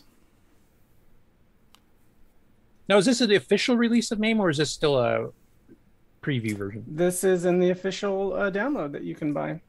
So this should work on the new Raspberry Pi update then. Oh, It wow, should. look at this. Look at this. Here's something neat. There are keys that you can press at this stage to shift the video over. Oh, because of the Dragon board probably has that to Yeah. center your screen. I thought that was neat. Of course, it's useless on an emulator. Right. All right, so you can hear the music. No, I Nope. can't hear anything. Did you remember to click the share sound? I thingy? did not. Yeah, just stop sharing and just restart and you can click it again. All righty. I do that all the time. That is as really Steve will tell you. impressive. Real sprites, man. Real sprites, real sound. Ooh. I like it. You just pause it? Okay. Yeah. The keys are weird. It's QA O&P. The guy looks like a freaking hot dog, man. Yeah, it looks a little bit like a.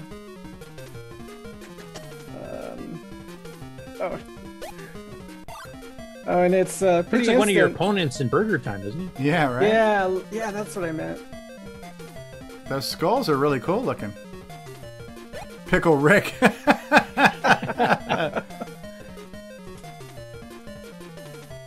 60 says, yeah, let's say hot dog.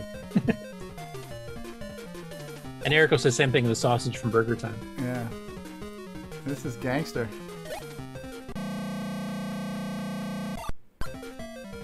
So I could try another one if you'd like. Yeah, please. Yeah, please. I like Actually, this. we might as well cycle through them all. I haven't even seen some of these myself yet, so Yeah. it'd be kind of a sneak. I mean, preview I what's want to coming up. buy that MSX board, but if I can emulate it and start playing some of these AGD games, so that would be freaking awesome, man.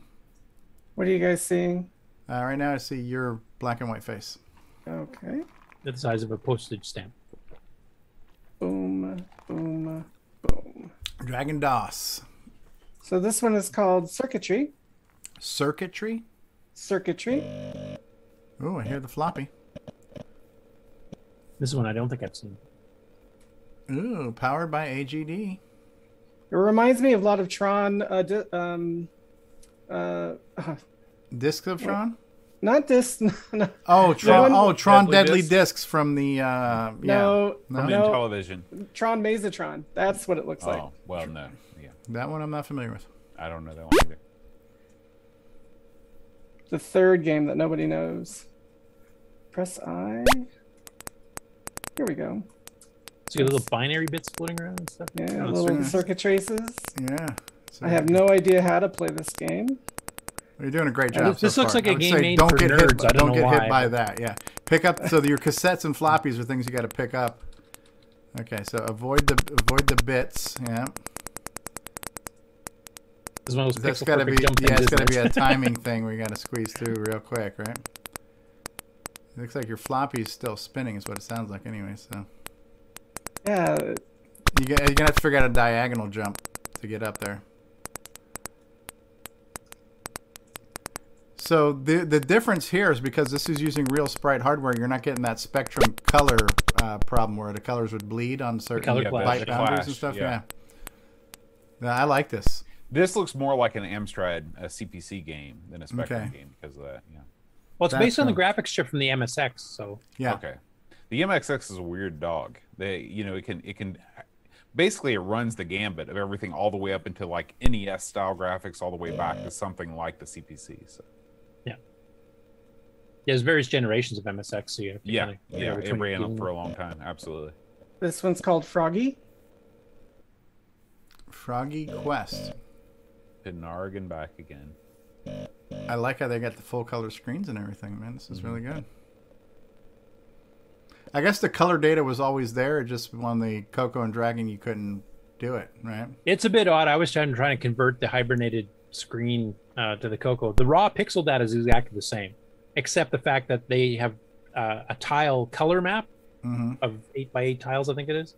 And each one has a foreground and a background color. So you have two colors you can put in each 8x8 tile. The problem with trying to translate is that sometimes whatever graphic editor they use to create these screens on the Speccy would switch the foreground and background colors between two tiles next to each other. So the first one says the foreground's blue, the background's black. The next one's flipped around. So when it came on the Coco, there's chunks inversed, and you have to do a lot of manual manipulation. Hey, the only key that's working for me is jump. I can't figure out any other keys. I like that you got a couple shades of green on the screen here with the roses and everything. And yeah, this is neat. That kind of purpley blue color reminds me of a Commodore a little bit, you know? Yeah, yeah. Not enough earth tones. Yeah.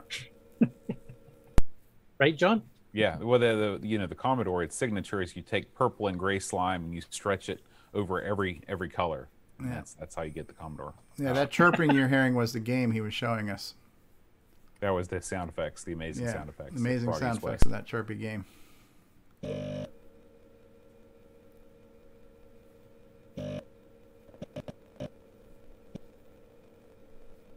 Diamond Geezer. Hot Dog Man is back. Hot Dog Man is back. Why do I have ladder twice in my list? Hot Dog Sorry about Man. that.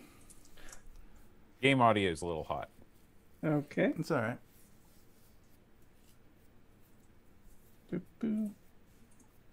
That's okay. So is the host. Oh, hey, you're not kidding. Oh yeah, every time I started up, it kicks it back to full blast. Yeah, the name does that.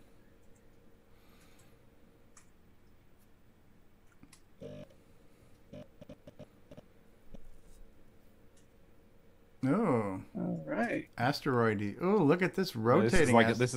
It's like an R-type asteroids mashup. Yeah. Ooh. Good job there, Tim. Well played, Tim. I'm gonna play it like. Yeah. Got colored lasers. I like the nice little blippy sounds. Got a lot of spiders from Dungeons of Decorath. Yeah, the sound effects. How do you think they make those beams different colors? Do you think that's set on a timer, or every X laser is green or whatever? I think it rotates through the colors here from the looks of it, because a laser stays the same color as it goes across. So yeah, this is neat. Really good speed. Yeah. I like a little trail of like particles. Oh, hey, Tim. Karen says you're not as good at these games like that idiot from the book is. Damn him! Yeah, even like there's like little like smoke rings coming out of the back of your spaceship. Yeah, this kind of reminds me a bit of Moon Shuttle, actually. And the fact that the stars are going in the opposite direction of where your things are moving is also interesting too. All right, this next one's called a Robot.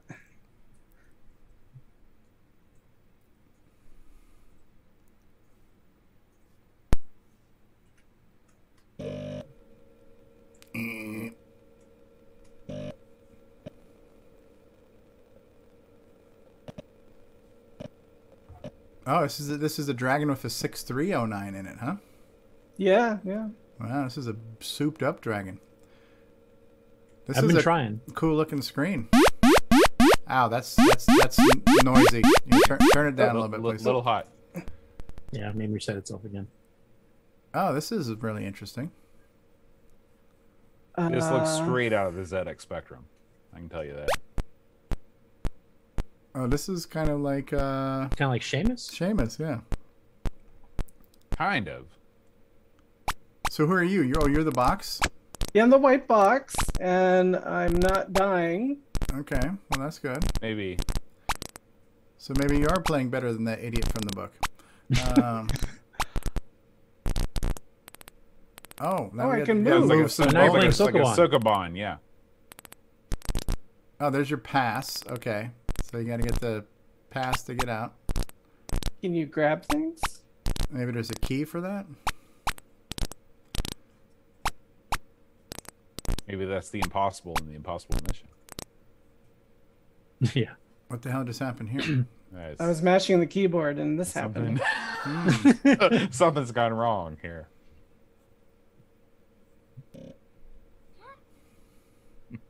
You've entered hyperspace.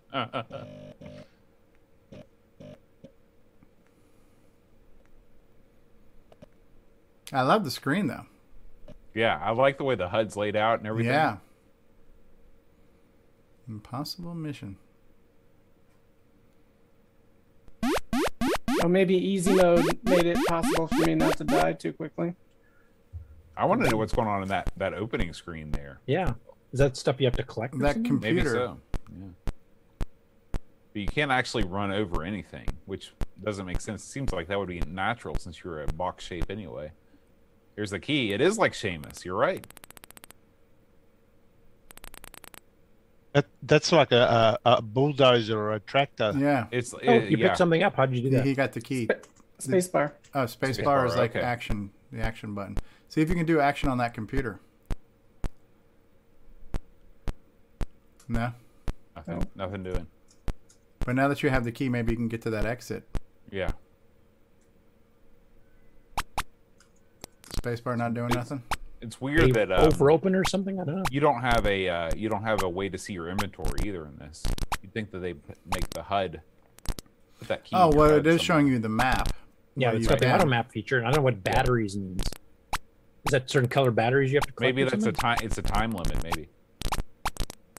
Okay, so you got the pass. Oh, they're actually chipping away at that rock. I'm not sure if that's on. Huh? Maybe not. Or is it? No, it just looked like it. Okay. It looked like it. Yeah.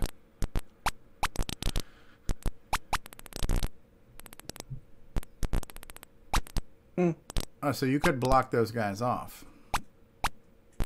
Now try going into that thing again now that you have the pass. I don't know if the pass is different than the key.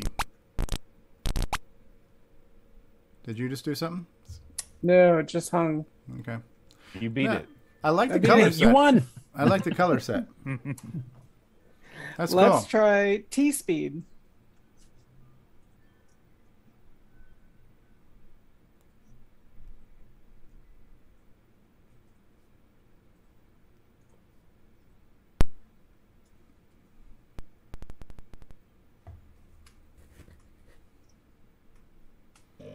So are they always RO to run?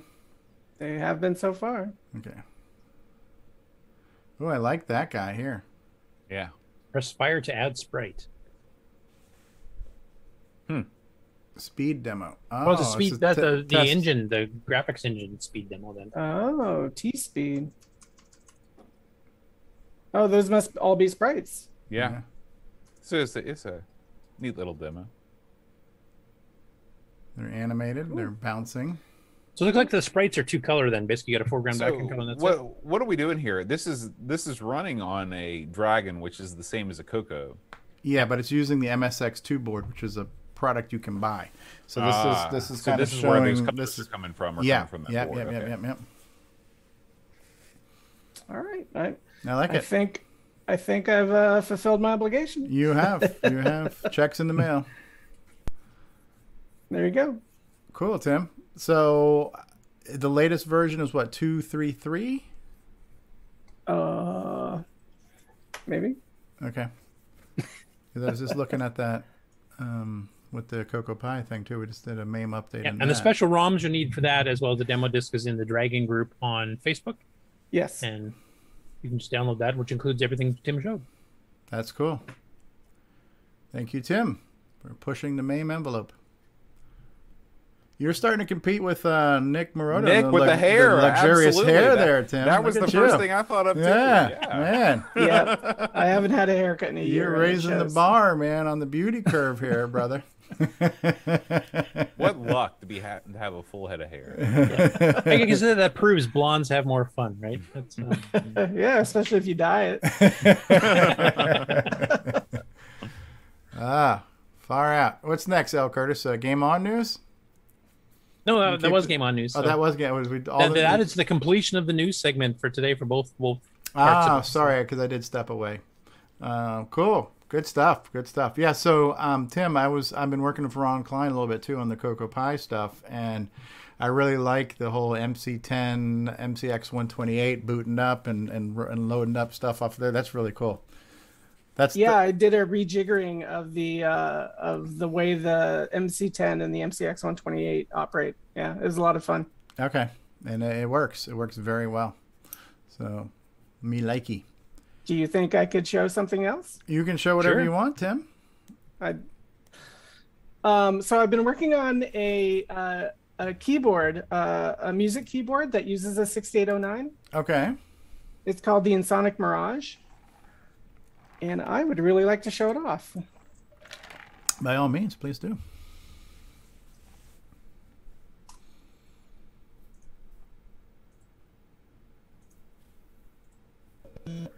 So this is just the control panel for the keyboard. The keyboard came out in the mid 80s.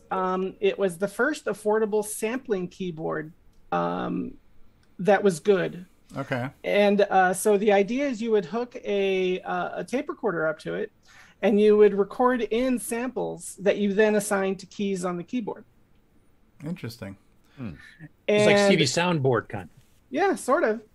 And so if you were a starving musician, you'd be able to buy a keyboard like this and just go out into the wild and start recording sounds and, create to your heart's content. Wow. But I have it hooked up to a software MIDI key. Wow.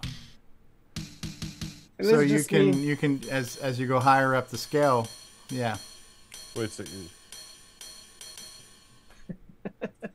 And all these squares here are buttons that you would normally do. So if you wanted to load more, you would do Now, where is this emulator coming from? Are you developing the emulator for it?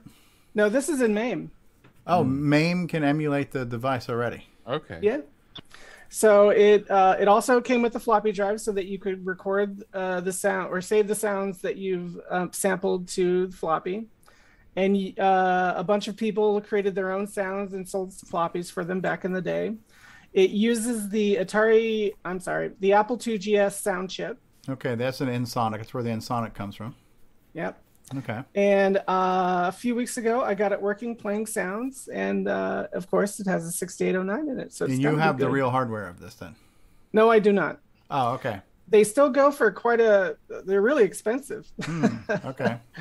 Yeah. But this wasn't just for the Dragon / Coco. This was a multi-platform. This is a music keyboard. Yeah, music synthesizer. Yeah, this is a music keyboard.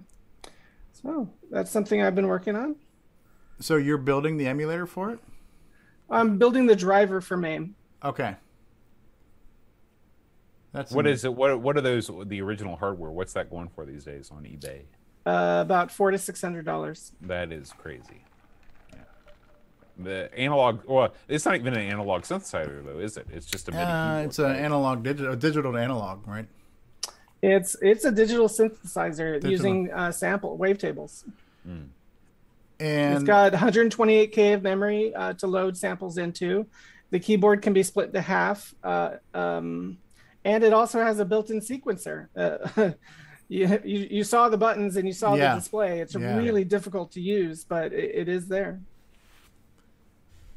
Well, that's Yeah. cool that you're building that thing, man. Yeah. That's great. Yeah. Yeah, I can barely figure out how to use MAME, but people who can make drivers for MAME and generate things that work inside of MAME, that's like a whole nother level. So, cool. Excellent, And excellent, it's excellent. Sort of on topic. It is. It's 6809 related. Yep. So, cool. What's the what's the one that Danny O'Connor was showing us? The one that Herbie Hancock used and stuff. That's the Fairlight. Fairlight. Okay, so this is like you're saying this was a cost, reasonably priced one. Like the Fairlight was like not for civilians, right? So right. Cool. Cool Yeah, stuff. I believe they sold new for 1,000 to 1,500 back in the 80s. Okay. I actually, when I worked at Radio Shack, there was a sampling keyboard. It was probably Casio, relabeled, but you actually held down record, and you could record one thing into it and then play it back out. I had a sampling keyboard just like that. And yeah. I mean, you could say hello, and then you play off the scale, and your voice would get higher. I loved it. It was great. That was like 87 era around that time. I was 6 at that time. So. Okay, so. Cool beans. All right, so we've covered all the news. We've covered news, and Game On news.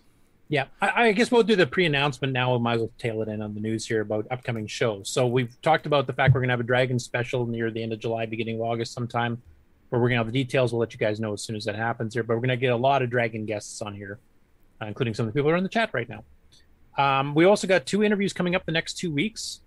So next week is Marcus Bloomrich. So for you old timers that were around in the 90s, Marcus ran the premier Coco webpage. So we'll be going through some history of him. And he lived down the street from me when we were both young, literally a block away. Joined the Coco Club with me, and he's a couple years younger than I am, so he's not ancient. But he'll have a bunch of stories about some of the old club meetings, and have stories about setting up the website and stuff. That because his website for the Coco, which I think he started in '97, was the one that inspired me to start my game site a year later. So the reason there's a game site now is because Marcus did that site in the first place. So he'll be our interviewee for next week. The week after that, we have Sheldon McDonald, who of course did the Treasure Island Defense, which is a game that uses the Coco VGA for the Coco 1 and 2 to do 16-color graphics. It also has sound chip support for the PSG and the GMC game cartridges. And he actually designed his own custom 3D printed case for the game itself that we've shown on the show before too. So we'll be talking about all that.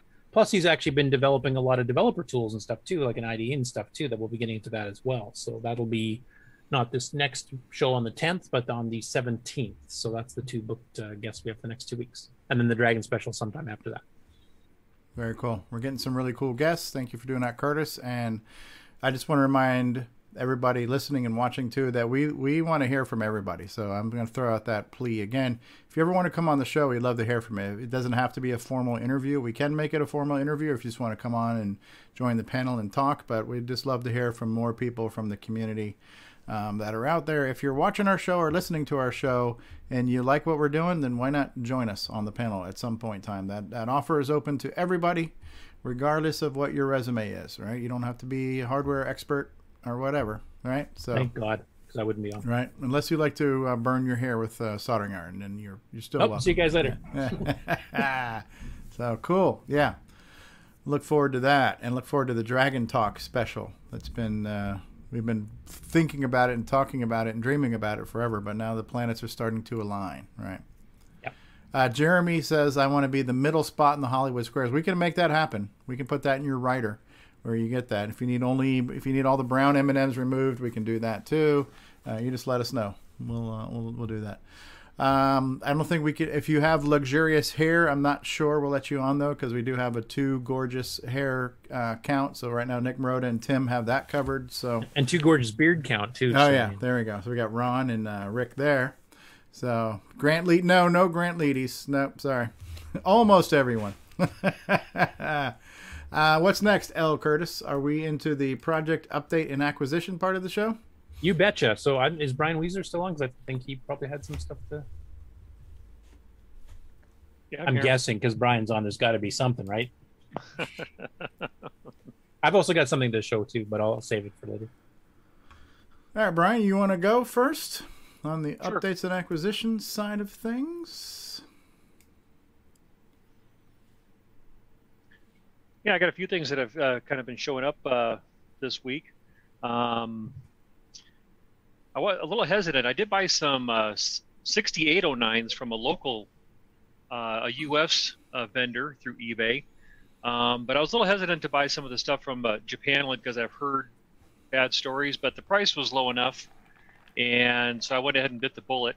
and I don't know, it came as a group, but I got each one of these sleeves has 4 processors in it. Okay.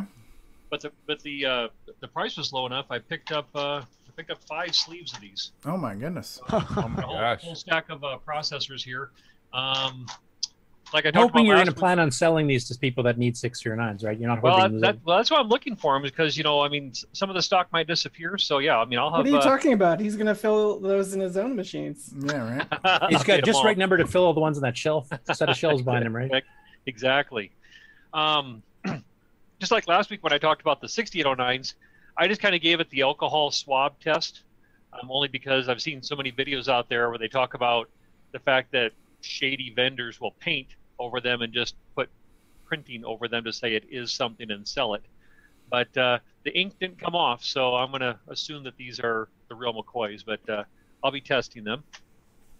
Also from the same vendor, I picked up 4 sleeves of 6821s. Oh, the PIAs, okay. Yep, those are the PIAs, and those also passed the alcohol test as well. So I got those. That's a different alcohol test than you use, right, John? Listen, the alcohol test I use, it's a different thing. Yeah, that's the Coco Talk alcohol test. It's if you're since watching Coco Talk more than an hour, you need alcohol. I think so. Anyway, go ahead, Brian.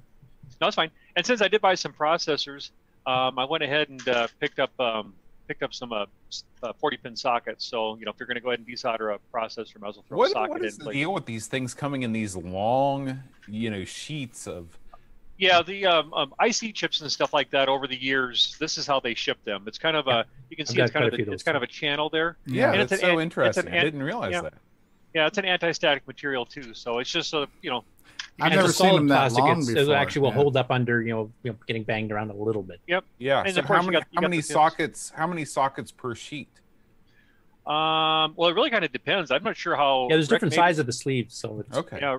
Yeah, Rick, you might know. I mean, I don't know how long these things can come though, but over the years when I've ordered chips and stuff like that, they come in various lengths. Usually they just cut it to whatever length that you need for your order. So if you're ordering 1 or if you're ordering 20, they'll cut it to the right length and ship it to you. So okay. Yeah. What else do I got here to share today? A couple different serial to parallel. So this is the one made by Metric. It's their Model 1 interface. I remember that one. Yeah, so it goes from your serial connection there on the back of the Coco to your parallel. Then you baud rate selector. Is that buffer? Selector. I don't know if this one had the buffer or not. There was a couple different models that they had. They had a one. See, I printed out the sheet because I was going to look at it a little bit closer. They had a model 101, 104, and a 105. And as I'm reading here, this one does not have a buffer. And as I'm reading just through the quick specs here, I don't see that nothing's popping out at me that any of them had any sort of a buffer built into them. Mm-hmm. So that was this one. And then there's another one out there that people have probably seen too. It's the Blue Streak Ultima. Blue Streak Ultima, yeah. Yep. And this one that was a nice compact one because most of the other ones are pretty large. And this one here also had your selector there too. So this one came in this past week. What else do I got here? So I got this joystick. I had never seen the brand before. I'm probably going to obliterate it here, and it's going to sound worse than it really is. Endicott? Oh, yeah. Endicott.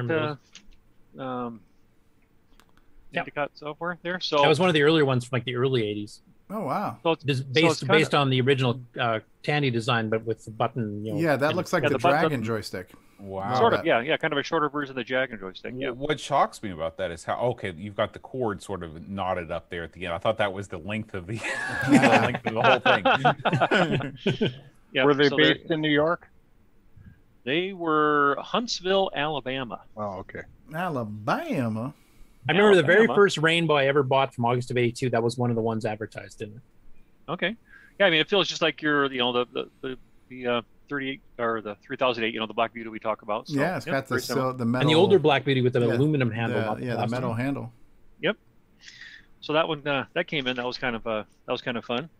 Also, too, from a little known hardware vendor out there, we don't hear much about there, Mr. Cocoa Man. And, that was a loser company, wasn't it? No, yeah, failing. Lousy products. But I wanted to get another one of his SCART cables. Okay. So that came in. So I wanted to get a second one for that, because it does give a nice output. And then also this last week I was in Des Moines, Iowa, for work, and so the timing worked out. You may have saw a post from Alton Savage, was his name, and he had a list of stuff that he was wanting to sell. He didn't want to deal with shipping, so it had to be local pickup and everything. And so from him, I did get this nice, clean, working Coco 3. Nice. Because you don't have enough of them, or what? I don't not have enough of them. So, but the price was right, so got that. Also, a second Coco 3. This one's been upgraded though. This one has a 512 in it. The upgrade one is one that I do not have. Let me take the cover off here. It's an upgrade made by J&R Electronics. So you can see that What board the there. hell? So, Holy mother of Yeah, I remember that memory one. boards. I Yeah, got big one of one. those. Do your lights It's a big one flicker there. when you turn that thing on? Exactly. Yeah, you can kind of warm your keep your coffee warm up there. But this one we had listed as not working. And actually, while I was sitting here on the show listening to Curtis to the news, I popped the cover off, reseated the gimme, and now we have a working. I was Coco going to say, you reseat the gimme or reseat the RAM, too. So, Yep.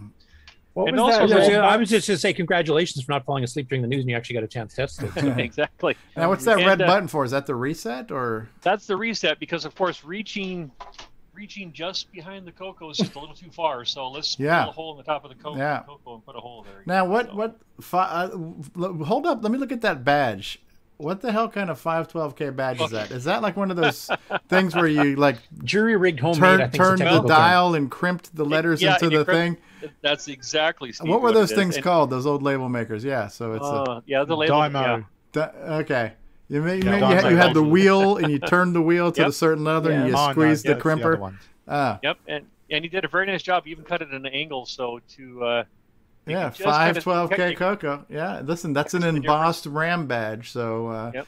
Yeah, he did a nice job. Ahead of its time. But of course, reaching from here to here. Yeah, well, probably you would get like a second-degree burn crossing that grill there from all the heat going on inside. So that was for safety's sake. Yeah, safety measure. It was part of FCC regulations, I think. That might have been it. So, and then lastly, one other thing that he also had. But wait, Yeah, there's A more. third Wait, Coco 3.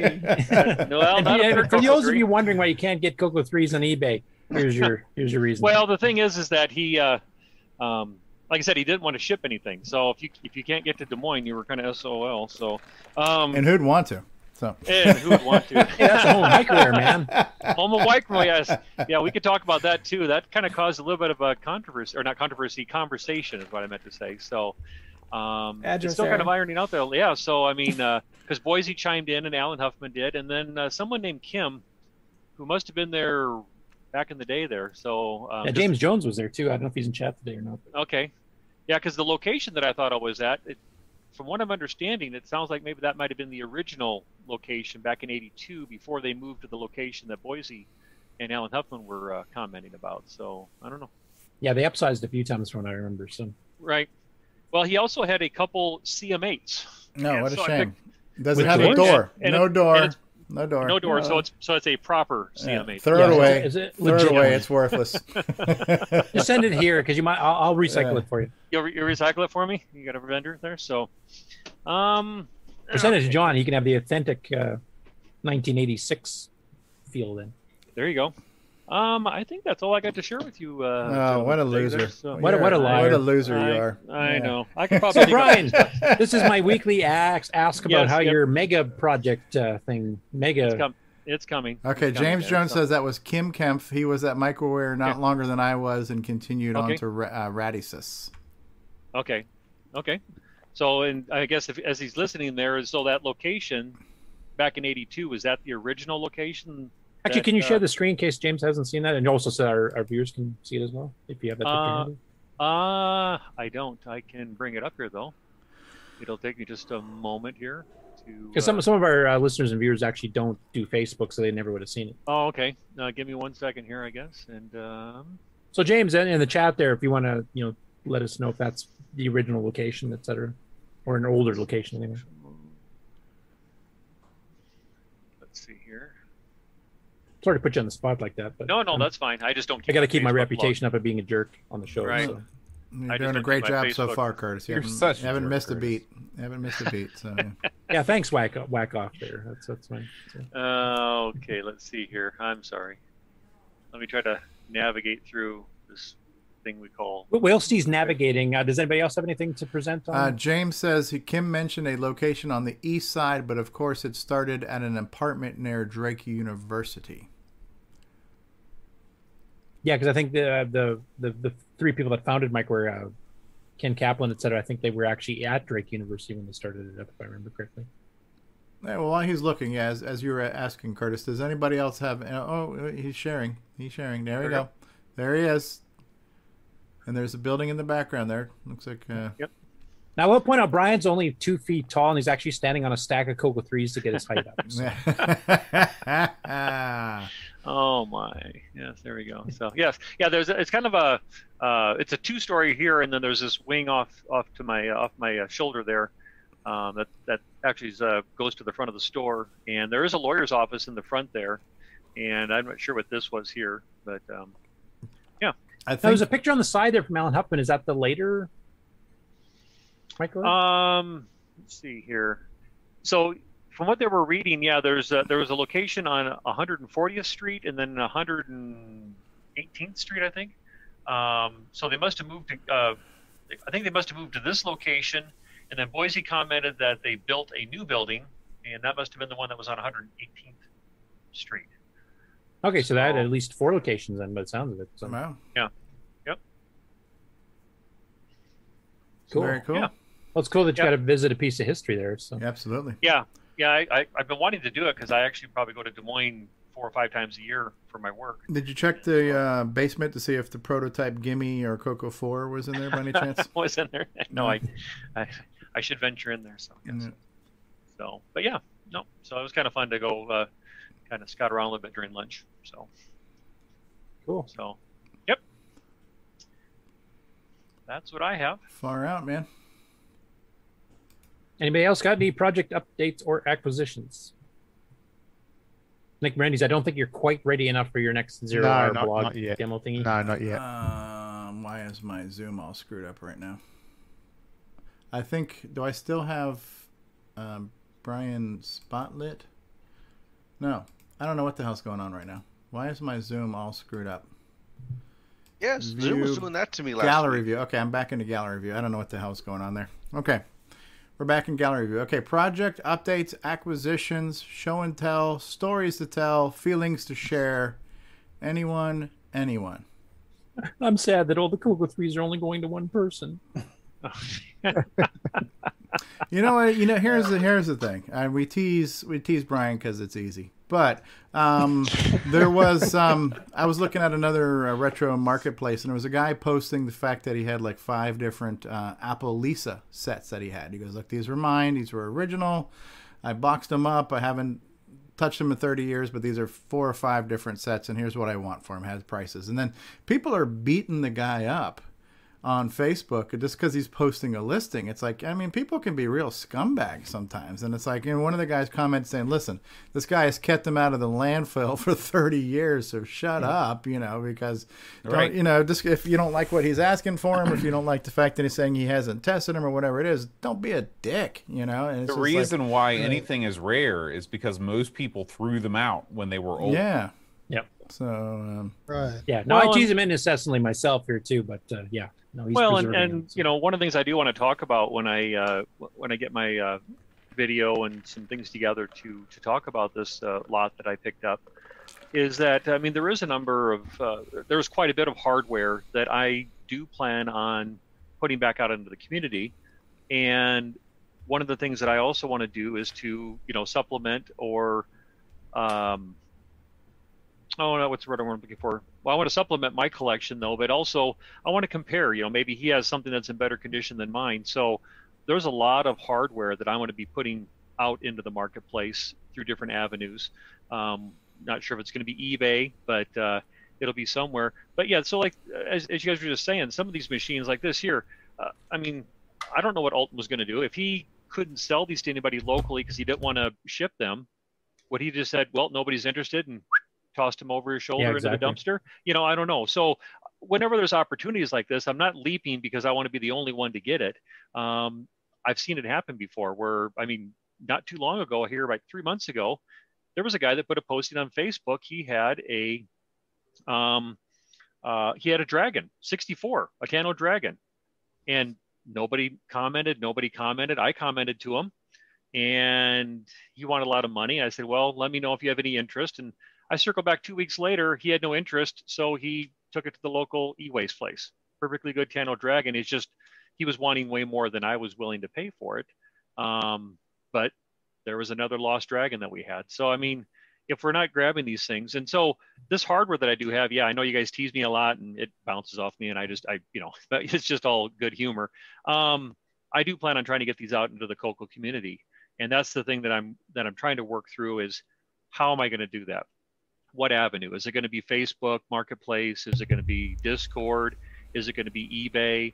I'm not sure because Coco Fest, yes, because I want to bring this hardware out there, and I want to make it available, not for a $300 Coco 3, maybe a $125 Coco 3. You know, something that's more realistic.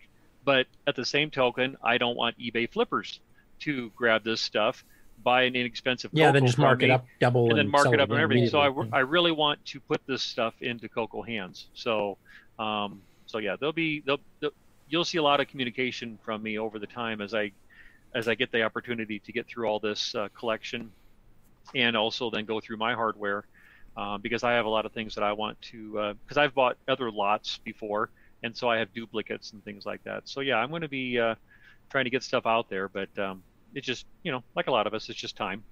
But yeah, the main point I want to make though is that, yeah, I mean, a lot of times when I pick up on this stuff, it's because I just don't want to see it go somewhere. You know, exactly. And one of the reasons I keep pestering and asking about it, because I do know you've mentioned before you have plans to, you know, give some of it back to the community, you know, or at least sell it back to the community. And I want to make sure people do know that, because we do just about how much stuff you got. You can even see it just looking at your background there. And you want one of each unique model type thing, so you have a complete history of the Coco and its peripherals.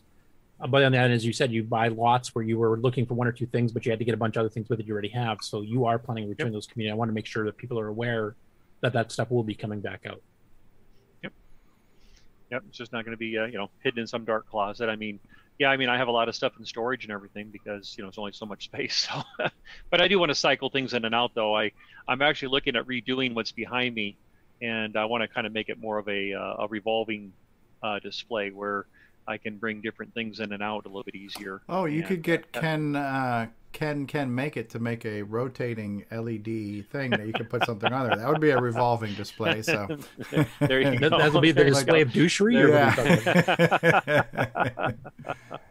Yep. So yeah, and I may actually bring, because I'm within a reasonable distance of Coco Fest, I will probably be bringing a lot of stuff to Coco Fest. So that'll be something I'll probably mention to people too as we get closer to, you know, that it's you know, maybe looking for some hardware. I might have something you're looking for that'll be at a really good price. Right. So John, there's another hint for you and Aaron to coming out to Coco Fest, because there'll be some hardware deals going down, man. Yeah. You know, I've already got a Coco 3, but I think that you're on the right track, man. I think that offering this stuff for sale at Coco Fest versus just offering it, you know, putting it on eBay or whatever, is a way to get it into the right hands, so it's not just flipped again for a higher price down the road. Mm-hmm. Totally agree. Cool. All right, Curtis, you have something you want to show and tell, do you not, sir? Yeah, if I'm the last one up, sure. Last call for updates and acquisitions. Well, while we're here, if anyone needs any disc controller chips. Oh, talk about tubes. Talk about tubes of chips, right? Tubes of WDC disc controllers.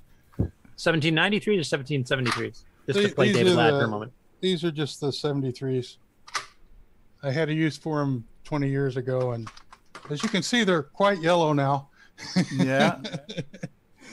But they've been exposed to sunlight. You need to retro-bright your tubes, man. Right? Has your TRS morphed in the background there? What happened now?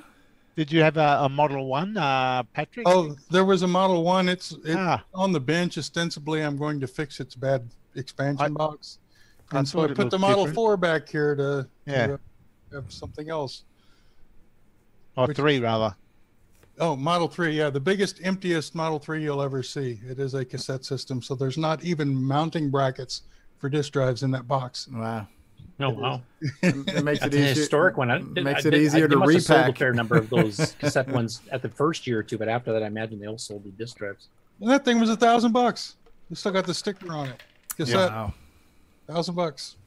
Yeah, the brackets came with the first drive kit, along with the power supply and the controller card. And yeah, everything else that goes in the box to make it weigh more than 5 pounds.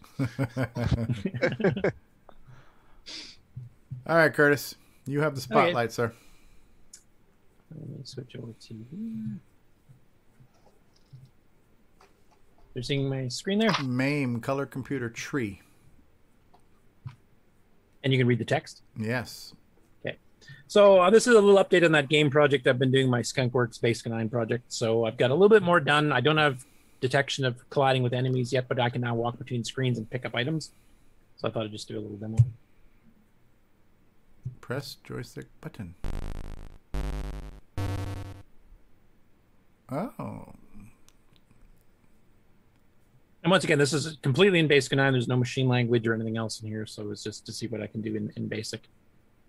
And this is a 6809, not a 6. It says 609 on the top, but it's running in 6809 mode, so this is like stock Coco 3.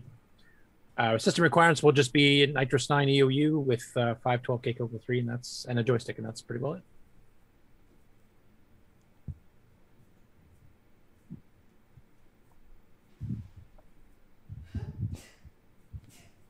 And everything's being done on the Coco. The coding itself, the testing, drawing the graphics is done with NV Canvas. And what the heck happened there? Demo gods. Yeah. Perfect. This is a Windows 95 moment. Yeah. We'll do it live. Yeah. I know I was in the midst of doing some changes. I was trying to make some changes before the show. I wonder if I broke something and saved it in that state. Making some changes before the show is a sure Yeah, that's a sign stupid of- idea. I Yeah. know. I agree. So. Not sure what happened there. So maybe talk amongst yourself. I'll just discontinue the share and see if we can get one here. I might have an older version of it kicking around here. Thank God for older versions. Right. Cool. So what else is going on, everybody? So is there anybody actively developing for the Coco that is not part of the Coco Talk family? I'm sure. Yeah, there's lots of people. Like we cover them on the news. That well, one of them we're getting on here would be Sheldon McDonald. Yeah, I just can't believe they don't want to come on here and plug their stuff, you know? Remember the guy that did Digger? Mm-hmm.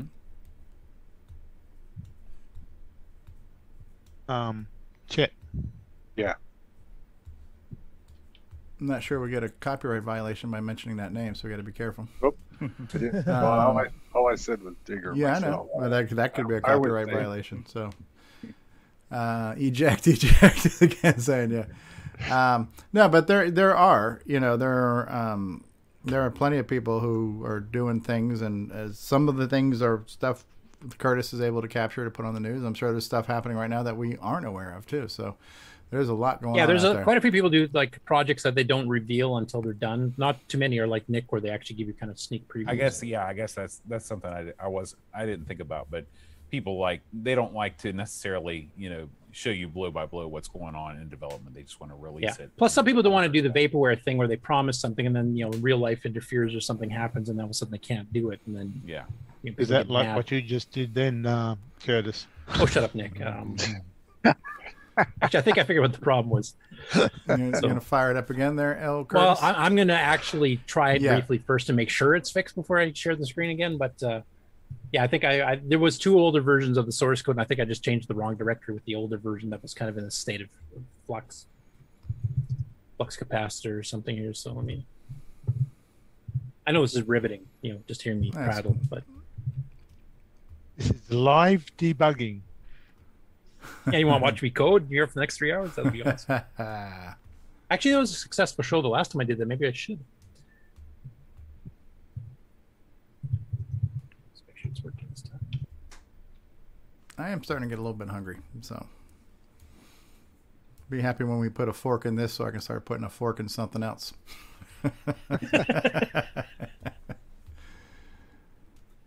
Now, Stevie, are you still doing your game? You're working on that bomb game? Sure. Yeah, I have the original version, which I was doing on the Coco VGA. The only reason why not a lot of progress is being made is because I don't want to have all the hardware plugged in, having all the Coco out here and everything else. So I did I did a real simple proof of concept, and I might just do a rewrite. But right now I'm actually thinking about getting more interested in just learning the assembly side of things. So okay. Let's try to start doing some of George's tips and tricks. Okay, here we go. Run Liberation. So this is a test version, so I have some extra hack code that won't be in the final game, and one of them is if I'm rerunning it because I made a change, rather than reload all those stupid buffers, it'll just reload the maps and the details of the buffers, but not the buffers themselves, so it speeds up the load a little bit, so I will do that. Okay. And press joystick button, which is just a quick little lag. So this should go a little bit faster. Okay. Oh, yeah. And the sound effects are neat. They're not your standard basic-y type sound effects. Yeah, I tried to come up with something. I'm going to be doing something different. The one ML routine I'm going to do in here is a little sound player for doing very short digitized samples. So these are kind of placeholder sounds for now. Sorry, Ron? Is there one when it finishes? Yep. The Mines, Prison Cell. This is really cool looking. You awaken. And for those who have not seen the demo before, I'll let you read this briefly here before I...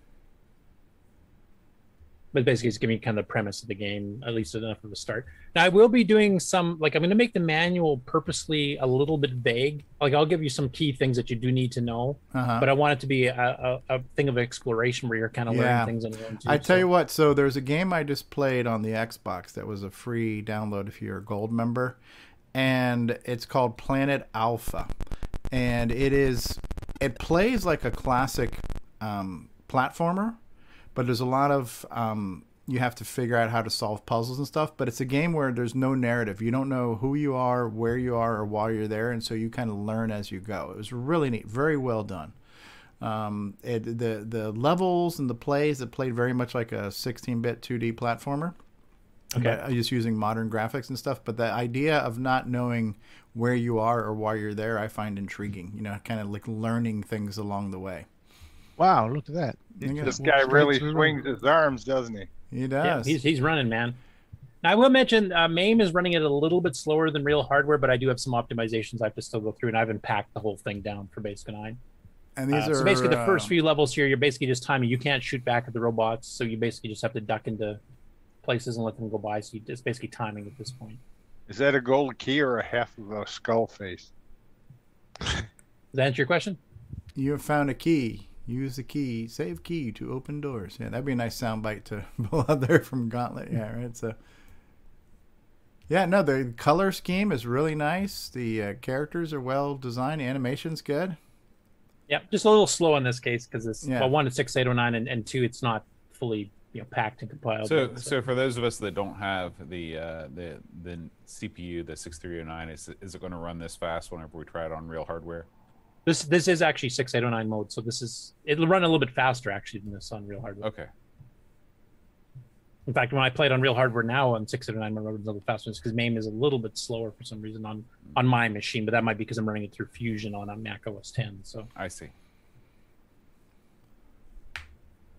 And then I'm going to decide on how big the hit attack box of when it runs over you. I'm going to give you a little bit of leeway where you won't get hit if you just nudge the edge of him. Right.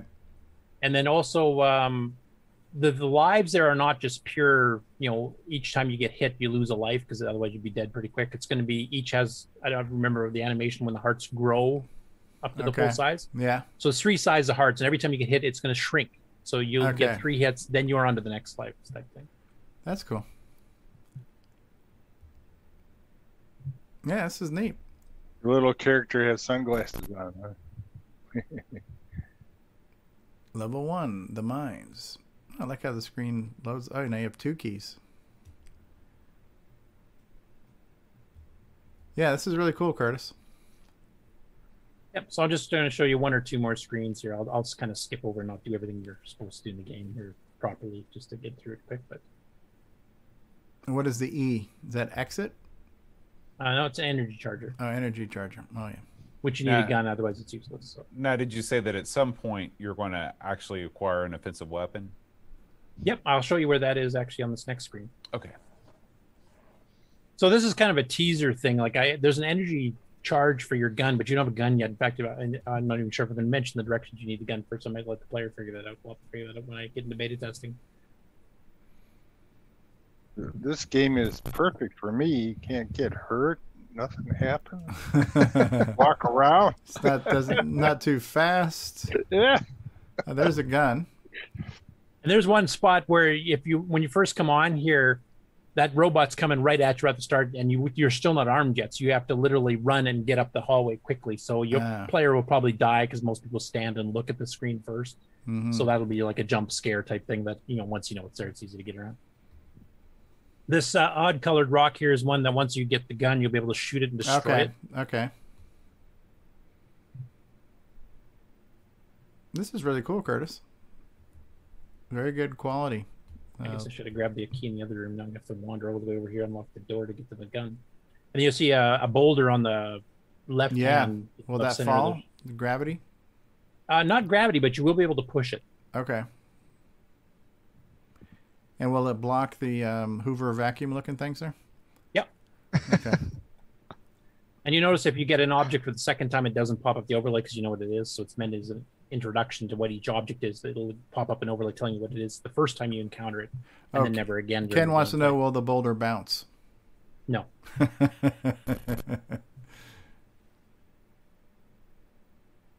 Is this based off of a game, or is this like You found a gun. No, I'm trying to be original on this one. Like maybe people have played a ton of arcade games. Maybe I'm unintentionally borrowing stuff from other things, but I'm trying to make an original style game.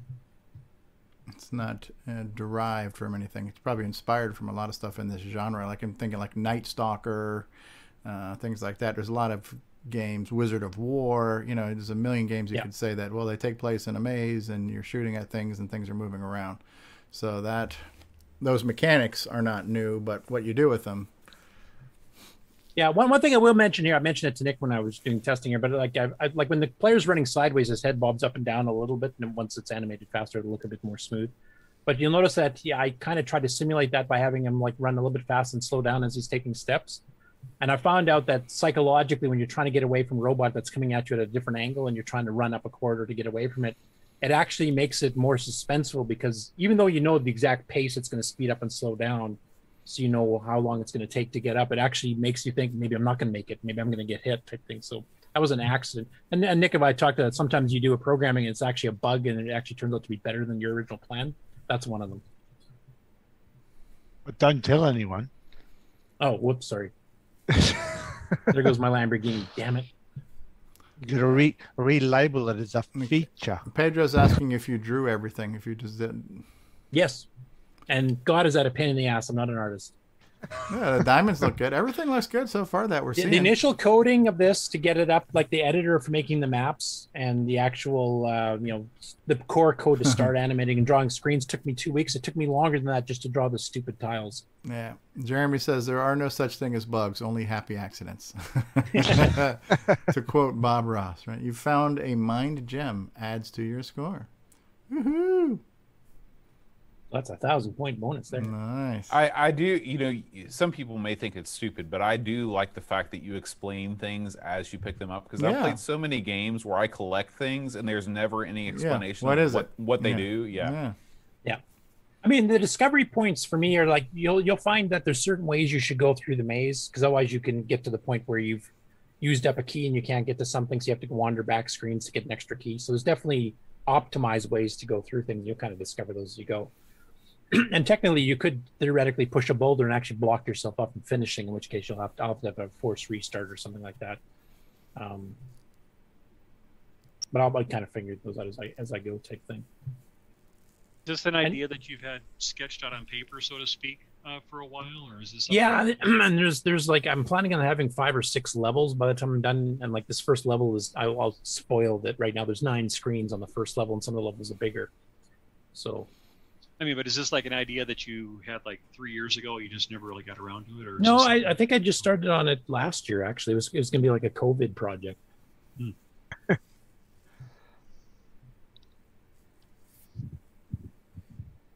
And here's my first bug that I got to fix here, because I'm actually popping onto that diamond, but because I normally have pickups, you run into them, because this drops you right onto it. It doesn't actually detect it. So if I exit the room and come back in, the diamond's still there and you don't get points. So I got to fix that. But and you'll see in the upper left corner, I have a robot. He's supposed to actually be moving, not just animated, because he's a vertical moving robot. So it's the first level where you see those. So there's, gradually things get added, things get a bit more complex. I like it. It looks really good.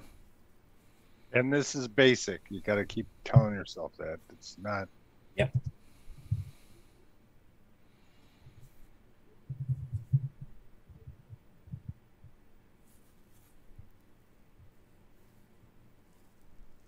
Oops. Now it's trying to go to a file. I didn't want to do that. I'll just go to the screen here. It'll be easier to see anyway. Just hit clear. Just hit clear. So you're looking at an engine and transmission out of a Lamborghini on this one. So here's like some of the actual code here. That's the main outlying program that kind of commands and brings in modules. The other thing I want to do here is to show a Basic 9 program where the game's bigger than 64K. So the main Liberation program itself here is kind of like it does the preset. It has some common routines at all the different levels we use, like reading the joystick and the keyboard and that kind of stuff. And then for each level you're in, each set of screens, it's going to bring in a module for that specific one. So I can have completely different shapes, different physics, different dynamics, everything. I won't in every level. I'll probably use some common ones, but you can basically just keep bringing in chunks, 16 or 24K chunks of program and just map them in as you need them while this part stays in there all the time. So this is basically just all Basic 9 code. Yeah. Oh, could you scroll back about 5 screens? I missed that one. No, 5. Okay, there you go. Yeah, I think we found your bug, Curtis. It's right there. It's right there. So cool stuff. Very impressive. Very nice. Visually stunning. This is on par with like Nick and Tim's hair and just how luxurious it looks. We're talking about that slow scrolling MSX thing. That's kind of the same thing you're seeing here. Of course, we're doing it by brute force with 32K screen. So on the 609, this runs much faster. Go to UI mode and hit page down. You mean to speed it up, or? Yeah. Nah. I'm trying to write this. I'm trying to get this to run on the actual Coco. So when I run it in MAME, it's just to demo it. No, I wanted you to speed up the scrolling. That's all. Oh. Well, we'll say the 639 is much, much faster at scrolling, and the Gimme X with the 639 is even much faster yet. So you have some options even on the real hardware. Are you going to have to put in any type of wait states at some point in time where the game might end up, you might have to have it wait on like frame locking or something? Well, the animation, I've got a palette animation that's flashing the name of the level that you may have seen, and also the robot's eyes pulse. And the E and energy pulses as well. So those are things actually are done using palettes that I'm actually basing on the clock ticks. Okay. Now, there was plans in the level 2 version 3 upgrade. There's actually going to be a system call that's called Animate Palette, which will do this for you at the system level. I'm cheating and doing it through Basic 9 right now itself. Basic 9's time function only gives you seconds. It doesn't give you parts to the second. So what I'm doing is I'm actually going into the system RAM, so the system processor OS 9 itself, and I'm grabbing the tick counter and telling it to copy it across to my process. And then I do a logical AND on that to do it. I think it's every 20 or 15 or something like that ticks that it'll change the palettes. Yeah. But you'll notice that on some of the screens that are busier, it'll sometimes miss them every once in a while. So it'll not quite animate consistently at the same speed. I'm hoping once I pack it, and also if I do get that animate palette command in the operating system before I release the game itself, that it'll totally smooth that over. But it doesn't look too bad. I mean, you guys didn't complain about it being all wacky. So. No. David Craker is asking for an After Dark episode with code walkthrough. So, and speaking. Well, I will mention this. I actually am planning on selling this, not for very much, but it's going to be a fundraiser for Nitrous 9 EOU, basically, because we're not allowed to charge for Nitrous 9 with our agreement with Microware. So this will be just kind of a silly little fundraiser, but it's going to include all the source code. I'm not going to just pack it and give you the executables and away you go. It's going to have documentation on the code. It's going to have actual code itself, the entire thing, including the level editor and stuff too that I haven't shown before. So, well, and speaking of code walkthrough, Rick Adams is wanting to do something as well on the show. Oh yeah, that's an announcement I forgot to say. So yeah, so Rick Adams is going to want to do some taking a look at some of his older games or newer games or whatever, and just show not necessarily how to write the game, but how to just kind of source code, looking at a few things in assembly. On some of the games he's made, and showing us and kind of talking through some of the code on pieces of that. And one of the things that I thought would be neat to see, because what I'm loving with what George J is doing right now is, the whole XY coordinate, putting something on the screen on the VDG screen. If I can see it and visualize it and mentally put something where I'm thinking on purpose type stuff, that really helps me grasp the concepts. And so one of the things I'd asked Rick about when he pitched this idea to me was, I go, you know what I'd love to see? I would love to see how you do fonts on a graphic screen, because it's something we take for granted. You look at Temple of Ram, it's got that really cool writing across the screen. How the hell is he doing it? How did he design the fonts themselves in assembly code? And then what's he using them to put on the screen? How is he doing basically a print command on a graphic screen? So that was just one suggestion. I said, that's something I'd love to see, just how to blast a font in assembly. So I'm not sure what he's going to show us, but that was an idea that I had that I personally would like to see how to do, because these are things I'm going to want to know how to do one of these days too, so yep. Yeah. And I had also mentioned to Tim Lindner, who's here now too, I love it when you give us some updates on what you're doing on MAME, and then every now and then if you have something we can throw in the newsletter for that would be great, because we did that one, I think, in the year-end wrap-up, a MAME update. So from time to time, when you've got some little tidbits on what's been done to MAME, if we could talk about that on the show and throw that in the newsletter, that would be great. Mm-hmm. I did give you thanks before you got here about helping me edit everything this time around, so you're welcome. A lot of fun. Cool. Good times. What else? What have we not said? What have we not done? We've not said that Tony Pedraza is doing better. That is true. We haven't said right. it. Yes. Thank you, Ron Delvaux. Yes. So during the course of the week, Tony Pedraza, former vice president of Glenside Color Computer Club and the kind of Coco Fest coordinator, was in the hospital. Now he's out of the hospital, had some scares with the heart and had some stuff going on, but he's home, he's recovering, and that's good. So, yes, thank you for reminding us on that. Yes. Always good to hear when that happens. Which, it's like, dude, none of us are getting any younger, and that's why I'm looking forward to Coco Fest. I want to see people, so good times, and yeah, speedy recovery, Tony. What else? What have we not said? I think he's back home now. He's actually told the other. Yeah, I saw a picture on Facebook from Linda where he's home.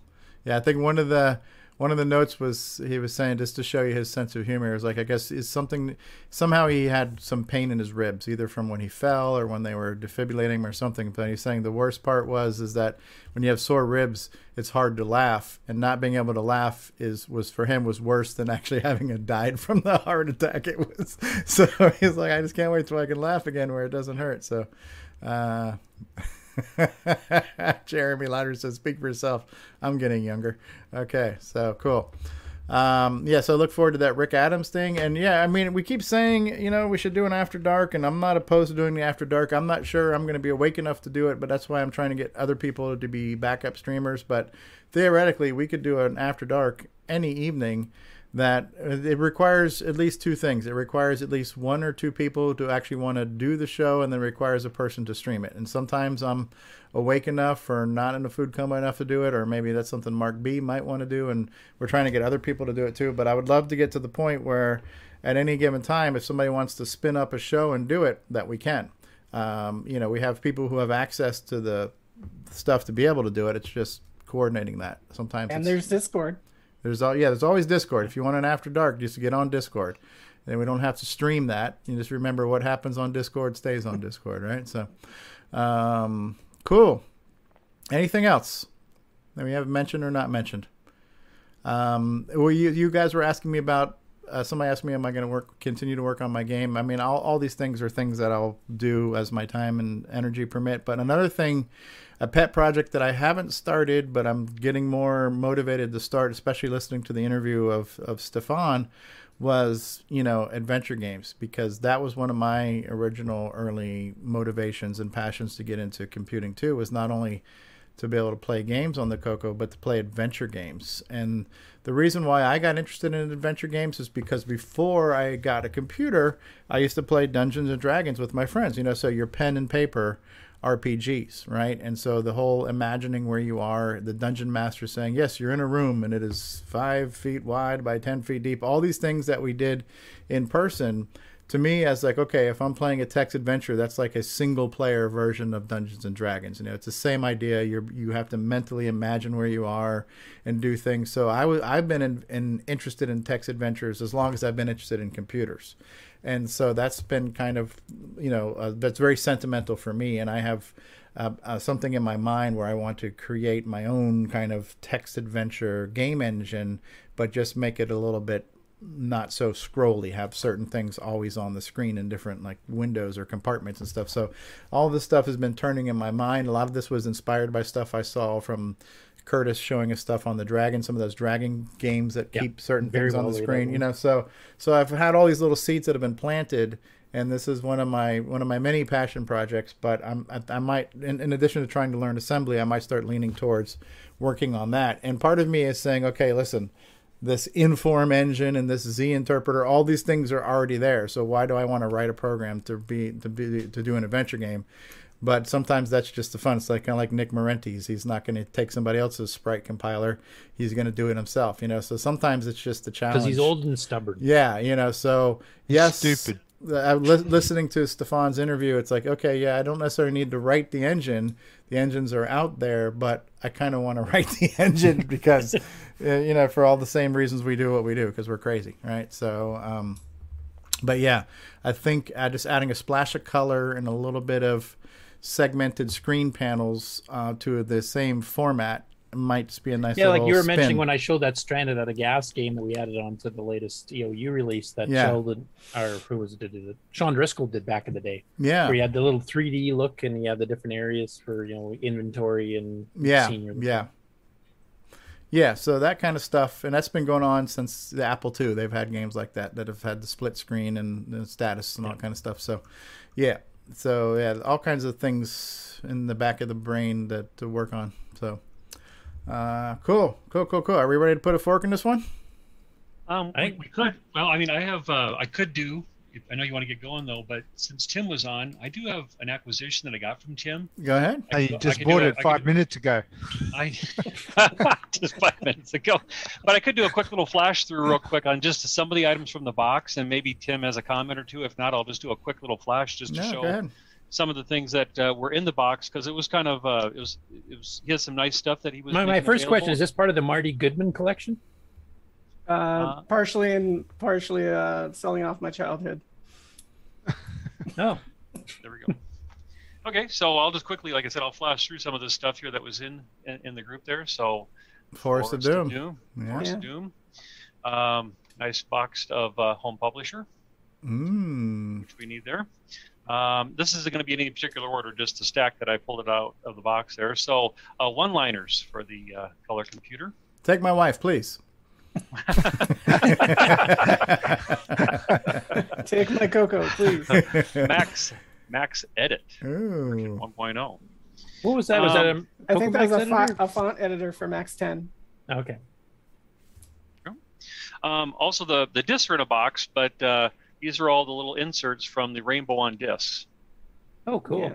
So, and all the discs are in another box down here. So, but and I archived those a long time ago and put them up. So they're all in the archive ready. Yeah. Cool. And then Desert Rider. Steve York's game. York. Max 10. Ken says, "Is that a disc in a box?" It's just my disc in a box.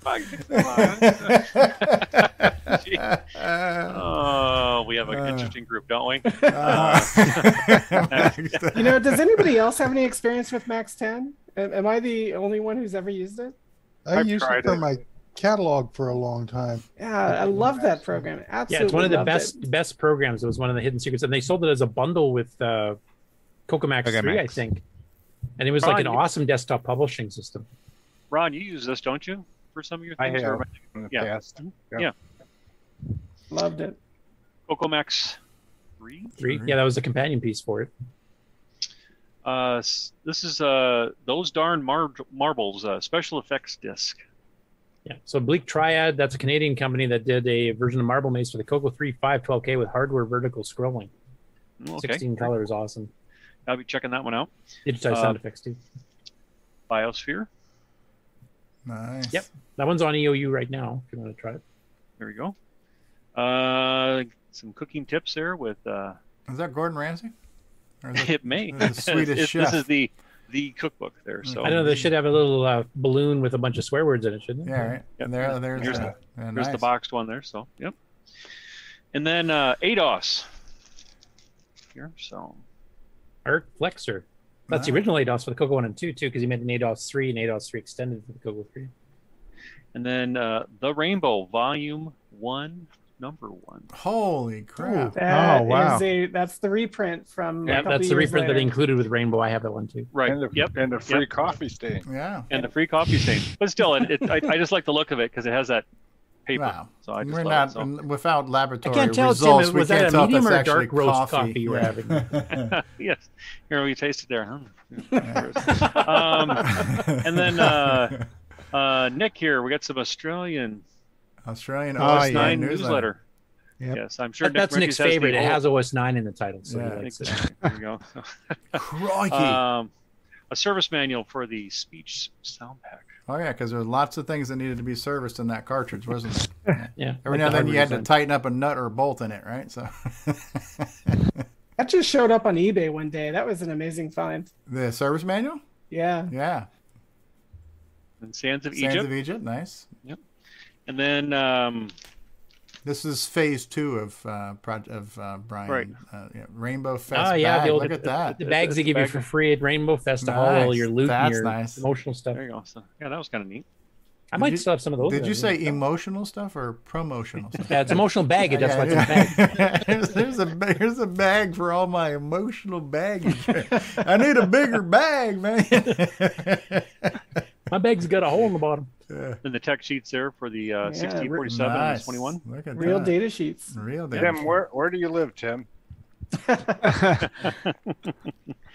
And then MicroWorks. Oh, the Macro AC Macro- assembler. Cool. Yep. That's what Star Blaster was written in, if I remember. The Asteroids clone we had on Game On not too long ago. Okay. Max Sound. I've never used that. I don't know where I got that from. Okay. Yeah, it's a digitized sound. If I remember to use the joystick port to record sound samples, and you can play them back on a Coco 3, fairly high Oh, very fidelity, cool. like 9 kilohertz Very cool. or something like that. Performance Peripherals memory test. Okay. Yeah, because they sold their own 512K upgrade board. Let's see here. What else we got here? Getting Telewriter 64 manual.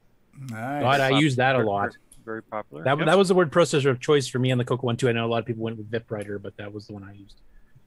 Here's the disassembler. For the Cool. that one.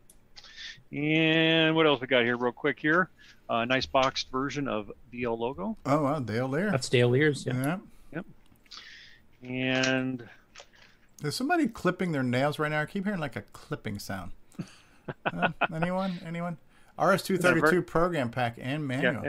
yeah, and it's in a very nice non-yellowed. So that was I like that. So that's Yeah. cool. And then not sure about pronouncing the name here, but Eaton Systems Basic Aid. Okay, Basic Aid. Basic Aid. That was not the one that did the short keys like on the MC10 where you could hit a key and another one to get the keywords typed in Yeah. automatically. And it came with a little overlay for the old chiclet the keyboard template, version. huh? Right. Yeah, that was when I haven't had a chance to dig in and look at this here, so that was kind of neat. And it's in those neat cases. I don't know where they had these, but they're kind of a riveted case. Those are vacuum formed. Yeah, I really like those. It's cool. So thank you, Tim, for making these available and letting me No problem. And thanks, Tim, for enabling Brian even further. Further, yeah. Just, thanks. Thanks a lot. That's cool. Brian, you need to open up a freaking museum at some point in time. You know what I mean? You probably could. I've actually thought about that. It's interesting that you say that, because I've even thought about trying to. I mean, obviously, where I live, there's not a lot of people around me, but I thought about trying to put like some sort of a mobile, for lack of a better term, museum. Something I could bring. I don't think they make trucks that big to hold all your stuff. You'd have to be a freaking caravan. Brian Weasler's like a touring rock group. Brian Weasler's Coco Caravan. Tour dates coming soon. Right. But there's something I could put together into some kind of cabinets. I've actually thought about how I could do something like that. David's calling it a Coco-seum, right? So come to the Coco-seum, right? So yeah, that's good. Or maybe like Field of Dreams. You build it, they will come. That's it. No. Okay. Will it come to Australia? You could have like ladies' night, at the Coco-seum and stuff, so girls get in free. That'll bring the guys. It's just it'll be a whole big thing, right? So pretzels cool. And popcorn. So a new building. Thank you. Kevin Holloway's mentioning the 8-Bit Guy. Does the 8-Bit Guy have a building now? Yeah, he's just been building a new one. Last while. Yep. Got a new studio shed in the backyard. Oh, yeah. Yep. Yeah, his existing studio was actually just a bedroom in the corner of his house there. It was really small. When I went to go visit him, I mean, that room couldn't have been 10 by 10 is where he shoots all of his videos from. Wow. Very, very small, very tight. So, yeah, it looks That's bigger than you think. All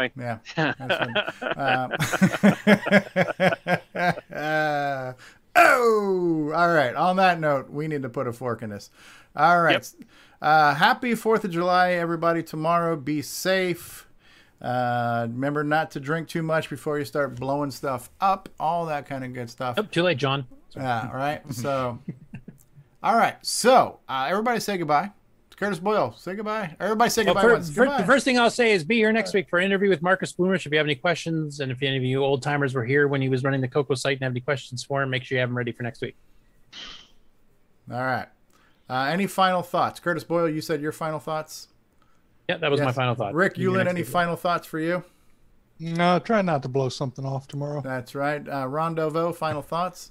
Yeah, I had Coco on overnight, and it was like 107 degrees here, and it ran and kept running and never overheated. So I don't know how that guy's Coco could overheat. Oh, that was Canadian Retro. It depends on the upgrade, because I did the same thing. We were 105 yesterday, and I was running my Coco the whole time with no problems. But I'm running one of the new, Gimme X style memory boards or the static RAM boards that don't take as much memory or heat. Yeah, he had one of the Tandy memory upgrades in his, and they run hot with the upside down chips and everything. Yeah, it was warm, but it was it a Coco 3 with old fashioned RAM upgrade? It had the Tandy Tandy 512. Oh, okay, well that would have qualified. It doesn't matter how hot it is outside; it's how good your air conditioning is. Right. Well, this was in my observatory in the back. There's no air conditioning. Yeah, Ken's saying that his house was 115 at the time he shot the video. Yeah. It was 105 for me Mark yesterday. Bosley, thanks for doing the show last week. Any final thoughts? No. At least we got an all one piece this time. Yeah, well, hopefully. Yeah. Brian Weasler, thanks for show and telling. Any final thoughts from you? Nope. Everybody have a nice weekend. All right. John, any final thoughts from you? None for me. Have a happy 4th, everybody. Any positive things you could say about the Atari 8-bit system before we go? I'll save those for next time. Tim Lindner, you are a MAME madman, and we thank you. Have you got your Coco 3 yet? Have you got your Coco 3? Well, Brian, if you don't, I know where it is. Hi, Brian. Brian's got a couple. Nick Marotta, the hair is looking fabulous. Thank you. I heard I have competition though. Yeah, Tim's giving you a run for his money. It up, Nick. A little bit, yeah. His is kind of got a little bit of frosting, a little highlighting going on there. It's got a little something going on there. So I have a literal hot cocoa. Nick Marentes, crikeys, did you stay awake for the whole show? Oh yeah, and I haven't had a decent thought in my mind for years. So. That's how you make good games. Grant Leedy's out there saying goodbye. James Jones, goodbye. Canadian Retro Things. Rocky Hill, Jeremy Landry, David Craker, Eric Canales, 8 Bits in the Basin. Canadian Retro Things. Jim Rye, Kevin Holloway, and David Craker, Ken Reichard, and Chris Duras is out there, and L. Curtis Boyle, and Rocky Hill. Pedro has been out there. Sixy, Karen has been out there. Jeremy Landry, and James Jones, and Rocky Hill, and Sixy, and James Jones, and Explore has been out there. Erico was out there, and Torsten was out there. Hey, Torsten, This Week in Retro, and Nick Maroda, and Erico, and Kevin Holloway in Vocal Studio, who's DeBruce Moore, and Ken Reichard, Ladd MD. Is that David Ladd by any chance? I don't know. It'd be. I do like James's comment when you were asking for some advice and stuff. You said, "Don't let your leftovers sit at room temperature." And Grant Leaney. All right, on the count of 3, let's say goodbye, everybody. Goodbye, everybody. Goodbye, everybody. everybody. Next week. There was no count. We are pressing the button.